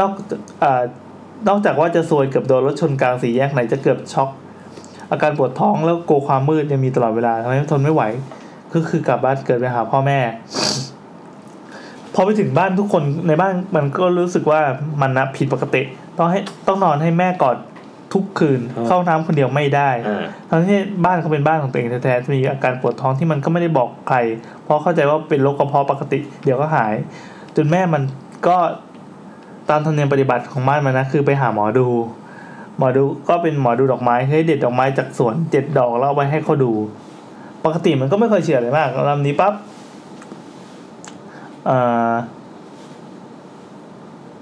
ไหนจะรอบนี้ที่มันคงจะไม่มีอารมณ์มาดูดวงไหนว่าจะเจอว่าเนื้อคู่อะไรเงี้ยมันคงนอนไม่ค่อยหลับเพราะว่าปวดท้องโรคกระเพาะมันอยู่พอไปถึงปั๊บหมอดูอยู่ๆก็ทักถึงอาการป่วยของมันทั้งเรื่องปวดท้องนอนไม่หลับทั้งที่มันไม่ได้บอกใครสักคนมันก็ตกใจเฮ้ยหมอดูก็บอกว่ามีคนทำของไม่ดีมาใส่มันแล้วก็ช่วงนี้อยู่ในใบเบญจเพสแล้วของอะไรแบบนี้ก็เลยรับเข้ามาได้ง่ายแล้วก็พอกินก็เหมือนเช็คว่าไปกินอะไรมาหรือเปล่าอะไรอย่างงี้ว่าไปตืดโอ้เรื่องโคตรยาวเลยจริงๆเขาเล่าเรื่องมีพี่ทำงานคนหนึ่งที่เหมือนจะทำของอะไรเงี้ยก็เลยต้องหาวิธีแก้ก็ไปหาหมอดูบอกว่าเฮ้ยเขาแก้ให้ไม่ได้ให้ไปหาหมอแก้คือมันคงมีสกิลสำหรับหมอแก้จริงว่าอันนี้วิชาของเขาก็ไม่รู้เหมือนกันว่าคืออะไรน่าจะเป็นประมาณเชิงหมอผีเพื่อนก็กลัวหมอแก้นี่แหละจินตนาการละครทั้งหมดในชีวิตที่ดูมากลัวโดนหลอกไปข่มขืนโดนลามแสดงว่าโดนแบบแฟนโดนทำเสน่ห์นี่ว่าตามสไตล์ละครที่เคยเสพแต่แม่มันก็ยืนยันให้ได้ว่าให้ไม่หามันก็เลยบอกว่าถ้างั้นพ่อกับแม่ต้องอยู่ด้วยกันตลอดเวลานะห้ามทิ้งกันอยู่กับหมอแก้2 คนเด็ดขาดก็คือมันมีข่าวออกในข่าวอาชญากรรมบ่อยๆที่เป็นหมอลวนลามลูกศิษย์ใช่พอไปถึงหมอแก้ก็ไม่ได้ทำอะไรหื่นๆนะแค่เอาใบอะไรสักอย่างมาลูบมันตั้งแต่หัวจดเท้าแล้วท่องคาถาแล้วก็เอาใบไม้ไปไว้ที่ขันของตัวเองก็เห็นกับตาว่าขันเปล่าที่มีใบไม้รองเนี่ยพอใบไม้ที่ลูบหัวไปปั๊บในขันจะมีตุ๊กตาตัวหนึ่งโผล่ขึ้นมามันก็งงมากหมอก็หยิบตุ๊กตาตัวนั้นพลิกข้างหลังก็เห็นว่าเขียนชื่อจริงนามสกุลจริงของเพื่อนเอาไว้หมอแก้ก็ถามว่าคือจำได้ลายมือได้ไงว่านี่ลายมือใครเพื่อนก็รู้สึกคุ้นแต่มันไม่รู้อยู่ว่ามันเป็นลายมือใคร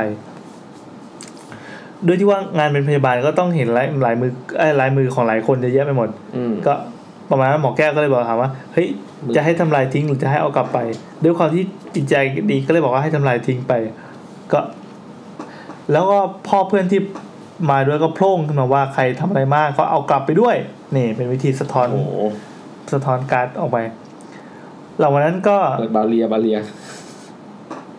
ส่วนของไสยศาสตร์นั้นจะย้อนกลับไปหาเจ้าของหรือไม่ก็ไม่มีใครตอบได้จริงๆจบแล้วครับคือถ้าเป็นเรื่องก่อนก็จะย้อนเนาะเรื่องก่อนใช่โหนี่ยาวงั้นเลยมันจะมีเรื่องที่พล็อตจะคล้ายๆกันนะครับผมขออนุญาตข้ามเนาะโอเคมันจะแบบไม่จำเจขอไปนี่ผมจะเสียงแห้งมากพี่แอนเนี่ยแต่พี่เศร้าอะแซมสนใจแล้วนี่นะครับผมอ่านบ้างดินะโหยาวชิบหายอันนี้ไม่อ่านละไม่ยาวแค่นี้โอเคนะก้อนนี้นะก้อนได้ค่าไม่ใช่เขาเปิดมาได้ค่าก่อนเลยค่าทำไมก็เลื่อนมาหลังจากค่าสิวะพี่แอนค่านะเขาคุยกับพี่แอนค่ะสวัสดีครับพี่แอน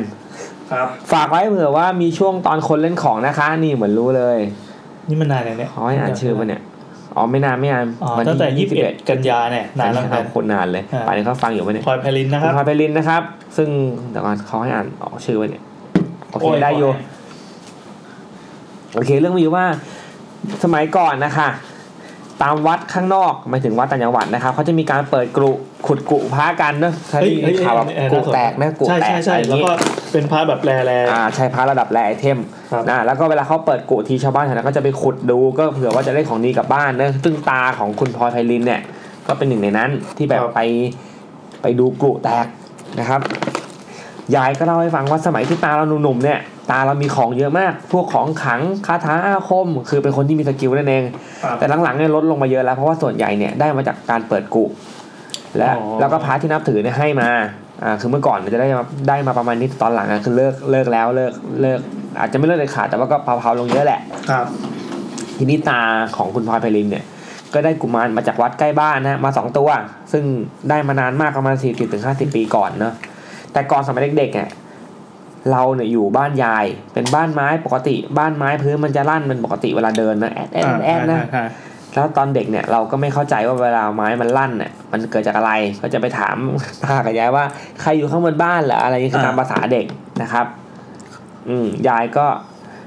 คือแรกๆยายก็แบบกับไม้ลั่นแต่อย่างหลังๆยายรำคาญก็แบบว่าคือยายรำคาญก็เลยเล่าว่าเอางี้คือบ้านไอ้ที่ไม้มันลั่นเนี่ยมีกุมารอยู่2ตัวสบายใจแล้วครับสบายใจแล้วนะให้เฝ้าบ้าน1ตัวอีกตัวนึงอยู่กับตาแล้วยายก็บอกว่าว่างๆก็ขอตาดูสิกุมารน่ะพี่ๆเขาไม่ทำอะไรหรอกคือยายก็เฉลยไอ้แอดไม้ลั่นน่ะคืออะไรกุมารนี่เองนะฮะเป็นการบอกหลานที่ดีครับครับแล้ววันนั้นเนี่ยที่บ้านยายมีงานน่ะคือจำไม่ได้ว่างานอะไรแต่ว่ายายอ่ะต้องเอาของไปจัดคือไปจัดการของก็ไปช่วยเคลียร์บ้านงานเลยนะฮะเราก็เลยนึกขึ้นมาแล้วเฮ้ยตามีกุมารอยู่นี่หว่าก็เลยขอดูหน่อยตาก็อยากเห็นของจริงใช่ตาก็หยิบกุมารให้ดูเลยเป็นรูปปั้นแบบเขาบอกเป็นรูปปั้นเล็กๆข้างในมีน้ำมันอยู่ข้างในคือมันจะเป็นหลอดเล็กๆมีน้ำมันอยู่เนาะเหมือนเป็นแคปซูลใช่ตาเคยบอกว่าห้ามให้น้ำมันมันหมดต้องคอยดูเพราะถ้าน้ำมันหมดกุมารจะตายอ๋อเพิ่งรู้ใช่ทีนี้เรื่องมันเกิดตอนที่ตาเราไปนาคือปกติแหละตาก็จะไปนาทุ่มนึงตาก็ที่จริงๆเขาต้องเอาหูไปนาเอาตาไปไล่ส่วนนี้เอาตาไปนาแทนครับคือตาไปนาแล้วตาก็จะกลับบ้านประมาณทุ่มนึงเนี่ยแต่ว่าทุ่มนึงตายังไม่มาเว้ยเกิดคือหายไปนานมากผิดปกติยายก็เลยให้น้าไปตามเนี่ยเจอตาครับนอนคว่ำหน้าอยู่ตรงคลองริมนาครึ่งตัวล่างนะอยู่ในน้ำครึ่งตัวล่างคือขาลงไปเนาะแต่ขึ้นตัวบนอยู่บนบกโอ้รอดไปนะตาโอเคอ้าวปรากฏตาตายเฉยเลยเดี๋ยวสิอย่าไปหัวเราะเขาสิยังไงครับก็คือตานะครับเสียชีวิตก็เลยจัดการศพตามปกติทำไมก็วันที่จัดงานศพก่อนจะเผาเราก็เตรียมงานที่ว่าเขาจะดึกเลยอยู่ๆเจ้าอาวาสก็เดินมาถามอยู่ๆเจ้าอาวาสก็เดินมาถามหาเขาเรียบร้อยว่าปกติหรือเปล่าอะไรเงี้ยยายก็เลยถามว่าเดี๋ยวนะก็เดินมาถามความเรียบร้อยตามปกติอะค่ะโอเคยายเราเลยถามว่าตาอยู่ที่ไหนถามพระก็บอกว่าไม่อยู่ที่นานะน่าจะกลับบ้านแล้วล่ะยายก็วางใจโอเคตาไม่ตายอ้าวก็คือเดี๋ยวงงเดี๋ยวจะอีกทีเวลาพิมพ์คือยายมีงานหมายถึงว่ายายไปจัดงานศพอะไรอย่างงี้งานศพคนอื่นไม่เกี่ยวก็คือเจอตานอนอยู่นอนคว่ำแต่ว่าตาไม่ตายยายก็โล่งใจก็เลยอีเวนต์เนี่ยการไปงานศพยังเหมือนเดิมยังอยู่ก็ไม่ได้เกี่ยวอะไรกับตาใช่โอ้โหก็ใช่หมดโอเคก็กลับมาที่งานศพไปเรียบร้อยแล้วยายก็เลยถามว่าตาอยู่ไหนก็ถามพระเนอะทาก็บอกว่าไม่รู้อยู่ที่นาหรือเปล่าหรือว่าจะกลับบ้านแล้วยายก็สบายใจเพราะว่าไม่เห็นตาไงแต่พอถึงเฮ้ยสรุปตาตายเดินงงว่ะเดี๋ยวนะก็แสดงว่างานศพนั้นก็เป็นงานศพของตาจริงงานศพของตาพอวันเผาคือยายเนี่ยยายถามพระว่าตาอยู่ไหนก็บอกว่าตาก็บอกว่าไม่อยู่ที่นานะน่าจะกลับบ้านแล้วยายก็วางใจโอเคหมายถึงว่าคุยกันเรื่องวิญญาณกันอยู่แล้วใช่ไหมโอเคไอเราก็คิดว่าคิดว่าตาไม่ตายคิดว่าเข้าใจผิดจริงๆก็คือตายคือพอวันเผาเนี่ยก็เขาก็ได้ขึ้นไปดูตาก่อนเผาก็สังเกตว่าเห็นรอยช้ำเต็มหน้าตาเลยแต่ก็ดูได้แค่แป๊บเดียวนะแล้วผ่านไปประมาณอาทิตย์นึงคือเราจะเผาไปแล้วยายก็บอกเพราะว่า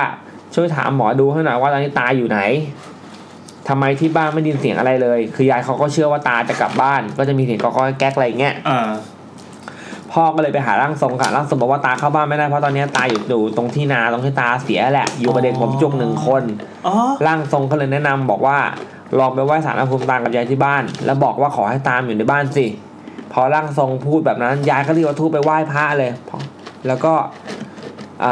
เอาไปไหว้ศาลพระภูมินะฮะแล้วก็นึกย้อนไปว่าตอนที่เอาธูปกับรูปของตากลับบ้านมันเผาไม่มีใครไหว้บอกเจ้าที่เลยว่านี่คือตานะตาก็เลยเข้าบ้านไม่ได้แล้วเขาจำไม่ได้เหรอนั่นดิเข้าเจ้าที่อยู่กับบ้านเหมือนกันมาใช่แล้วก็ฝากใหม่เรื่องนะครับแต่ว่าเป็นผีที่มหาลัยก็เอาไปก่อนเนาะโอเคแล้วมีแก้วแล้ว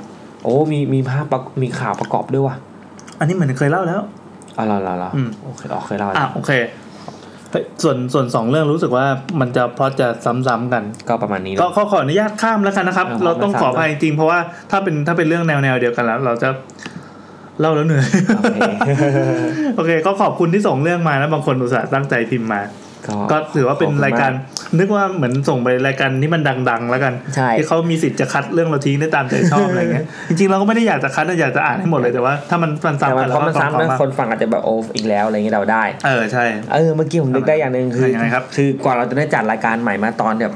ประมาณแบบ11มกราคมซึ่งแม่ง2อาทิตย์เลยผมก็ว่าคนฟังจะเหงาแล้วเราไม่รู้ทีหน้าจะได้จัดหรือเปล่าก็เลยเสนออย่างนี้พี่เรา2คนเนี่ยถ้าเรามีเรื่องอะไรก็ทำเป็นจุดทูบสเปเชียลช่วงอะไรนะช่วงที่มันเอามาอัดควันทูบถ้าเรามีคือพี่แอนก็อัพเลยหรือว่าถ้าผมมีก็อัพเลยเป็นแบบขั้นๆตอนพิเศษนิดนึงตอนพิเศษถ้าผมไม่เจอยาวมากใช่ไม่ยาวมากก็จะฟังแก้คิดถึงกันเพราะมันหายไปตั้ง2อาทิตย์ได้ซึ่งคือไม่รู้จะมาวันพุธหรือเปล่าแต่ถ้ามาวันไหนเดี๋ยวจะทวีตบอกว่าวันนี้มีอาจจะทวีตก่อนให้ดูวันนี้จะมีทีเซอร์นิดนึงนะอะไรอย่างงี้บางคนอาจจะแบบไปเดินทางแล้วเจอใครที่ไล่ฟังหน่อยอะไรอย่างงี้ซึ่งแซมก็จะมีชื่อเสียงมากนะครับในการไปเจอคนที่ไม่รู้จักปั๊บอยู่ก็มีเรื่องผีไหมมึงถามชื่อก่อนเถอะแล้ววันนี้มีบริษัทผมครับมันก็ซีโร่นะครับเดี๋ยวอันนี้คือเรื่องผีทั้งหมดจบลงแล้วนะเรากำลังจะเฟดเอาท์ออกจากเฟดเอาท์แล้วก็วันนี้มีน้องเป็นคนนึงเป็นบิวตี้บล็อกเกอร์มาทำงานกับทีมผมชื่อคุณเวียน่ารักไหมครับน่ารักสิ่งแรกที่บิวตี้บล็อกเกอร์พี่ต้องน่ารักแน่นอนสิ่งแรกที่ผมถามคือเคยเจอผีว่าเธอก่อนจะถามชื่อใช่เคยเจอผีเปล่าคนอื่นก็มีไลน์ไหมเนี่ยนี่เขาถามเลยเคยเจอผีเปล่าไม่เคยเจอค่ะแต่ชอบฟังรายการเดอะช็อคผมก็เลยแนะนำนี่ฟัง YouTube เลยรายการเรานี่ขายของเลยครับผมเจอใครก็ถามหาชื่ออะไรนะครับชื่อเวียชื่อเพียนะครับชื่อเวียสุกลวัฒน์โอเคเป็นผู้หญิงคนละเวียก็ประมาณนี้ก็นะก็ได้เป็นการแก้คิดถึงกันได้ครับช่วงนี้ก็อยากไปคุยกับยามที่ออฟฟิศเหมือนกันว่าเจอผีไหมแต่ไม่กล้าเขาบอกว่าเจอผีแล้วกูจะอยู่ออฟฟิศยังไม่เป็นสุขนะครับก็เลยไม่ถามลองไปถามยามมันมีเรื่องออฟฟิศก็ใหม่ๆนี่ใช่ใหม่แต่ผมลองถามเฮดเอาว่ามีผีเปล่าไม่มีนอนได้ออฟฟิศเราเสียงสูงเสียงปกติเลยคือออฟฟิศผมไม่มีที่นอนด้วยเตียง2ชั้นผมก็เพิ่งไปรู้มีที่รับเขาบอกว่าถ้าสมมติไม่ได้กลับบ้านก็นอนที่นี่ก็ได้แต่ผมก็ถามว่ามีผีหรือเปล่าเลยดีว่ะไม่มีนอนได้ออฟฟิศผมสวยครับมากๆแวะมาชมได้แล้วก็ทั้งหมดก็น่าจะเป็น คนเล่นของ EP 31นะครับใช่ซึ่งก็ส่งท้ายปีใหม่ก็ต้องส่งท้ายหรือเปล่าก็ไม่รู้เดี๋ยวค่อยว่ากันรายการเราไม่ค่อยมีอนาคตอะไรเท่าไหร่ไม่ค่อยรู้อนาคตเรื่องหน้าไม่ได้วางแผนตัวเองเท่าไหร่มันตอนต่อไปตอนอะไรดิพี่ตอนที่1132ผมอยากล้างป่าช้าก่อนล้างป่าช้าตอนนี้ล้างป่าช้าบ่อยๆเนอะก็พอคิวมันเยอะเราก็ต้องล้างโอเคงั้นนั่นแหละครับเปิดปีใหม่มาถ้าสมมติแบบไม่มีอะไรเอางี้ถ้าสมมติอาทิตย์หน้าเนี่ยเราจัดก็ล้างป่าช้าไปเอางี้ไอ้คำว่าล้างป่าช้ามันอาจจะฟังดูเป็นการละโลสต็อกถ้าบอกว่าเป็นเรื่องผีฟรีสไตล์ถ้าใครที่โดยเฉพาะคนที่สนใจจะโทรมาเล่าด้วยเสียงเราต้องการมากโอ้ถ้าใช้ iOS เนี่ยจะต้องการมากเลยเสียงดีเลยแต่ถ้าเกิดว่าไม่กล้าโทรเล่าหรือยังไงก็สามารถส่งมาเป็นควันทูบก็คือเหมือนอัดเสียงตัวเองเอาไว้เงี้ยหรือว่าไปคุยกับเพื่อนไปสัมภาษณ์เพื่อนมาเป็นรายการย่อยใน YouTube อีกทีนึงก็ว่าไปหรือจะพิมพ์มาก็ได้แล้วก็ส่งมาหาเรานะครับได้ครับก็ประมาณนี้หาวิธีเอาเองแล้วกันว่าติดต่อทางไหนยังไงบ้างติดต่อทางบอกอีกไหมครับ YouTube นะ YouTube นะYouTube นะแล้วก็ทาง Facebook ครับ Get Talk ครับ Get Talk ก็มีคนเริ่มฝากเรื่องมาแล้วครับฝากเรื่องให้ Get Talk Weekend ใช่นะครับประมาณนี้ครับสำหรับวันนี้ก็ลากันมาก่อนแต่เพียงเท่านี้กินนาทีเนี่ยถูกไงเนี่ยพี่เดี๋ยวนะสลับไปดูโอ้3 ชั่วโมงโอเคก็รักษามาตรฐานของเราไว้ได้ผมสำหรับวันนี้ก็ลากันเท่านี้สวัสดีปีใหม่ครับสวัสดีปีใหม่กันเลยเจอกันปีหน้าครับ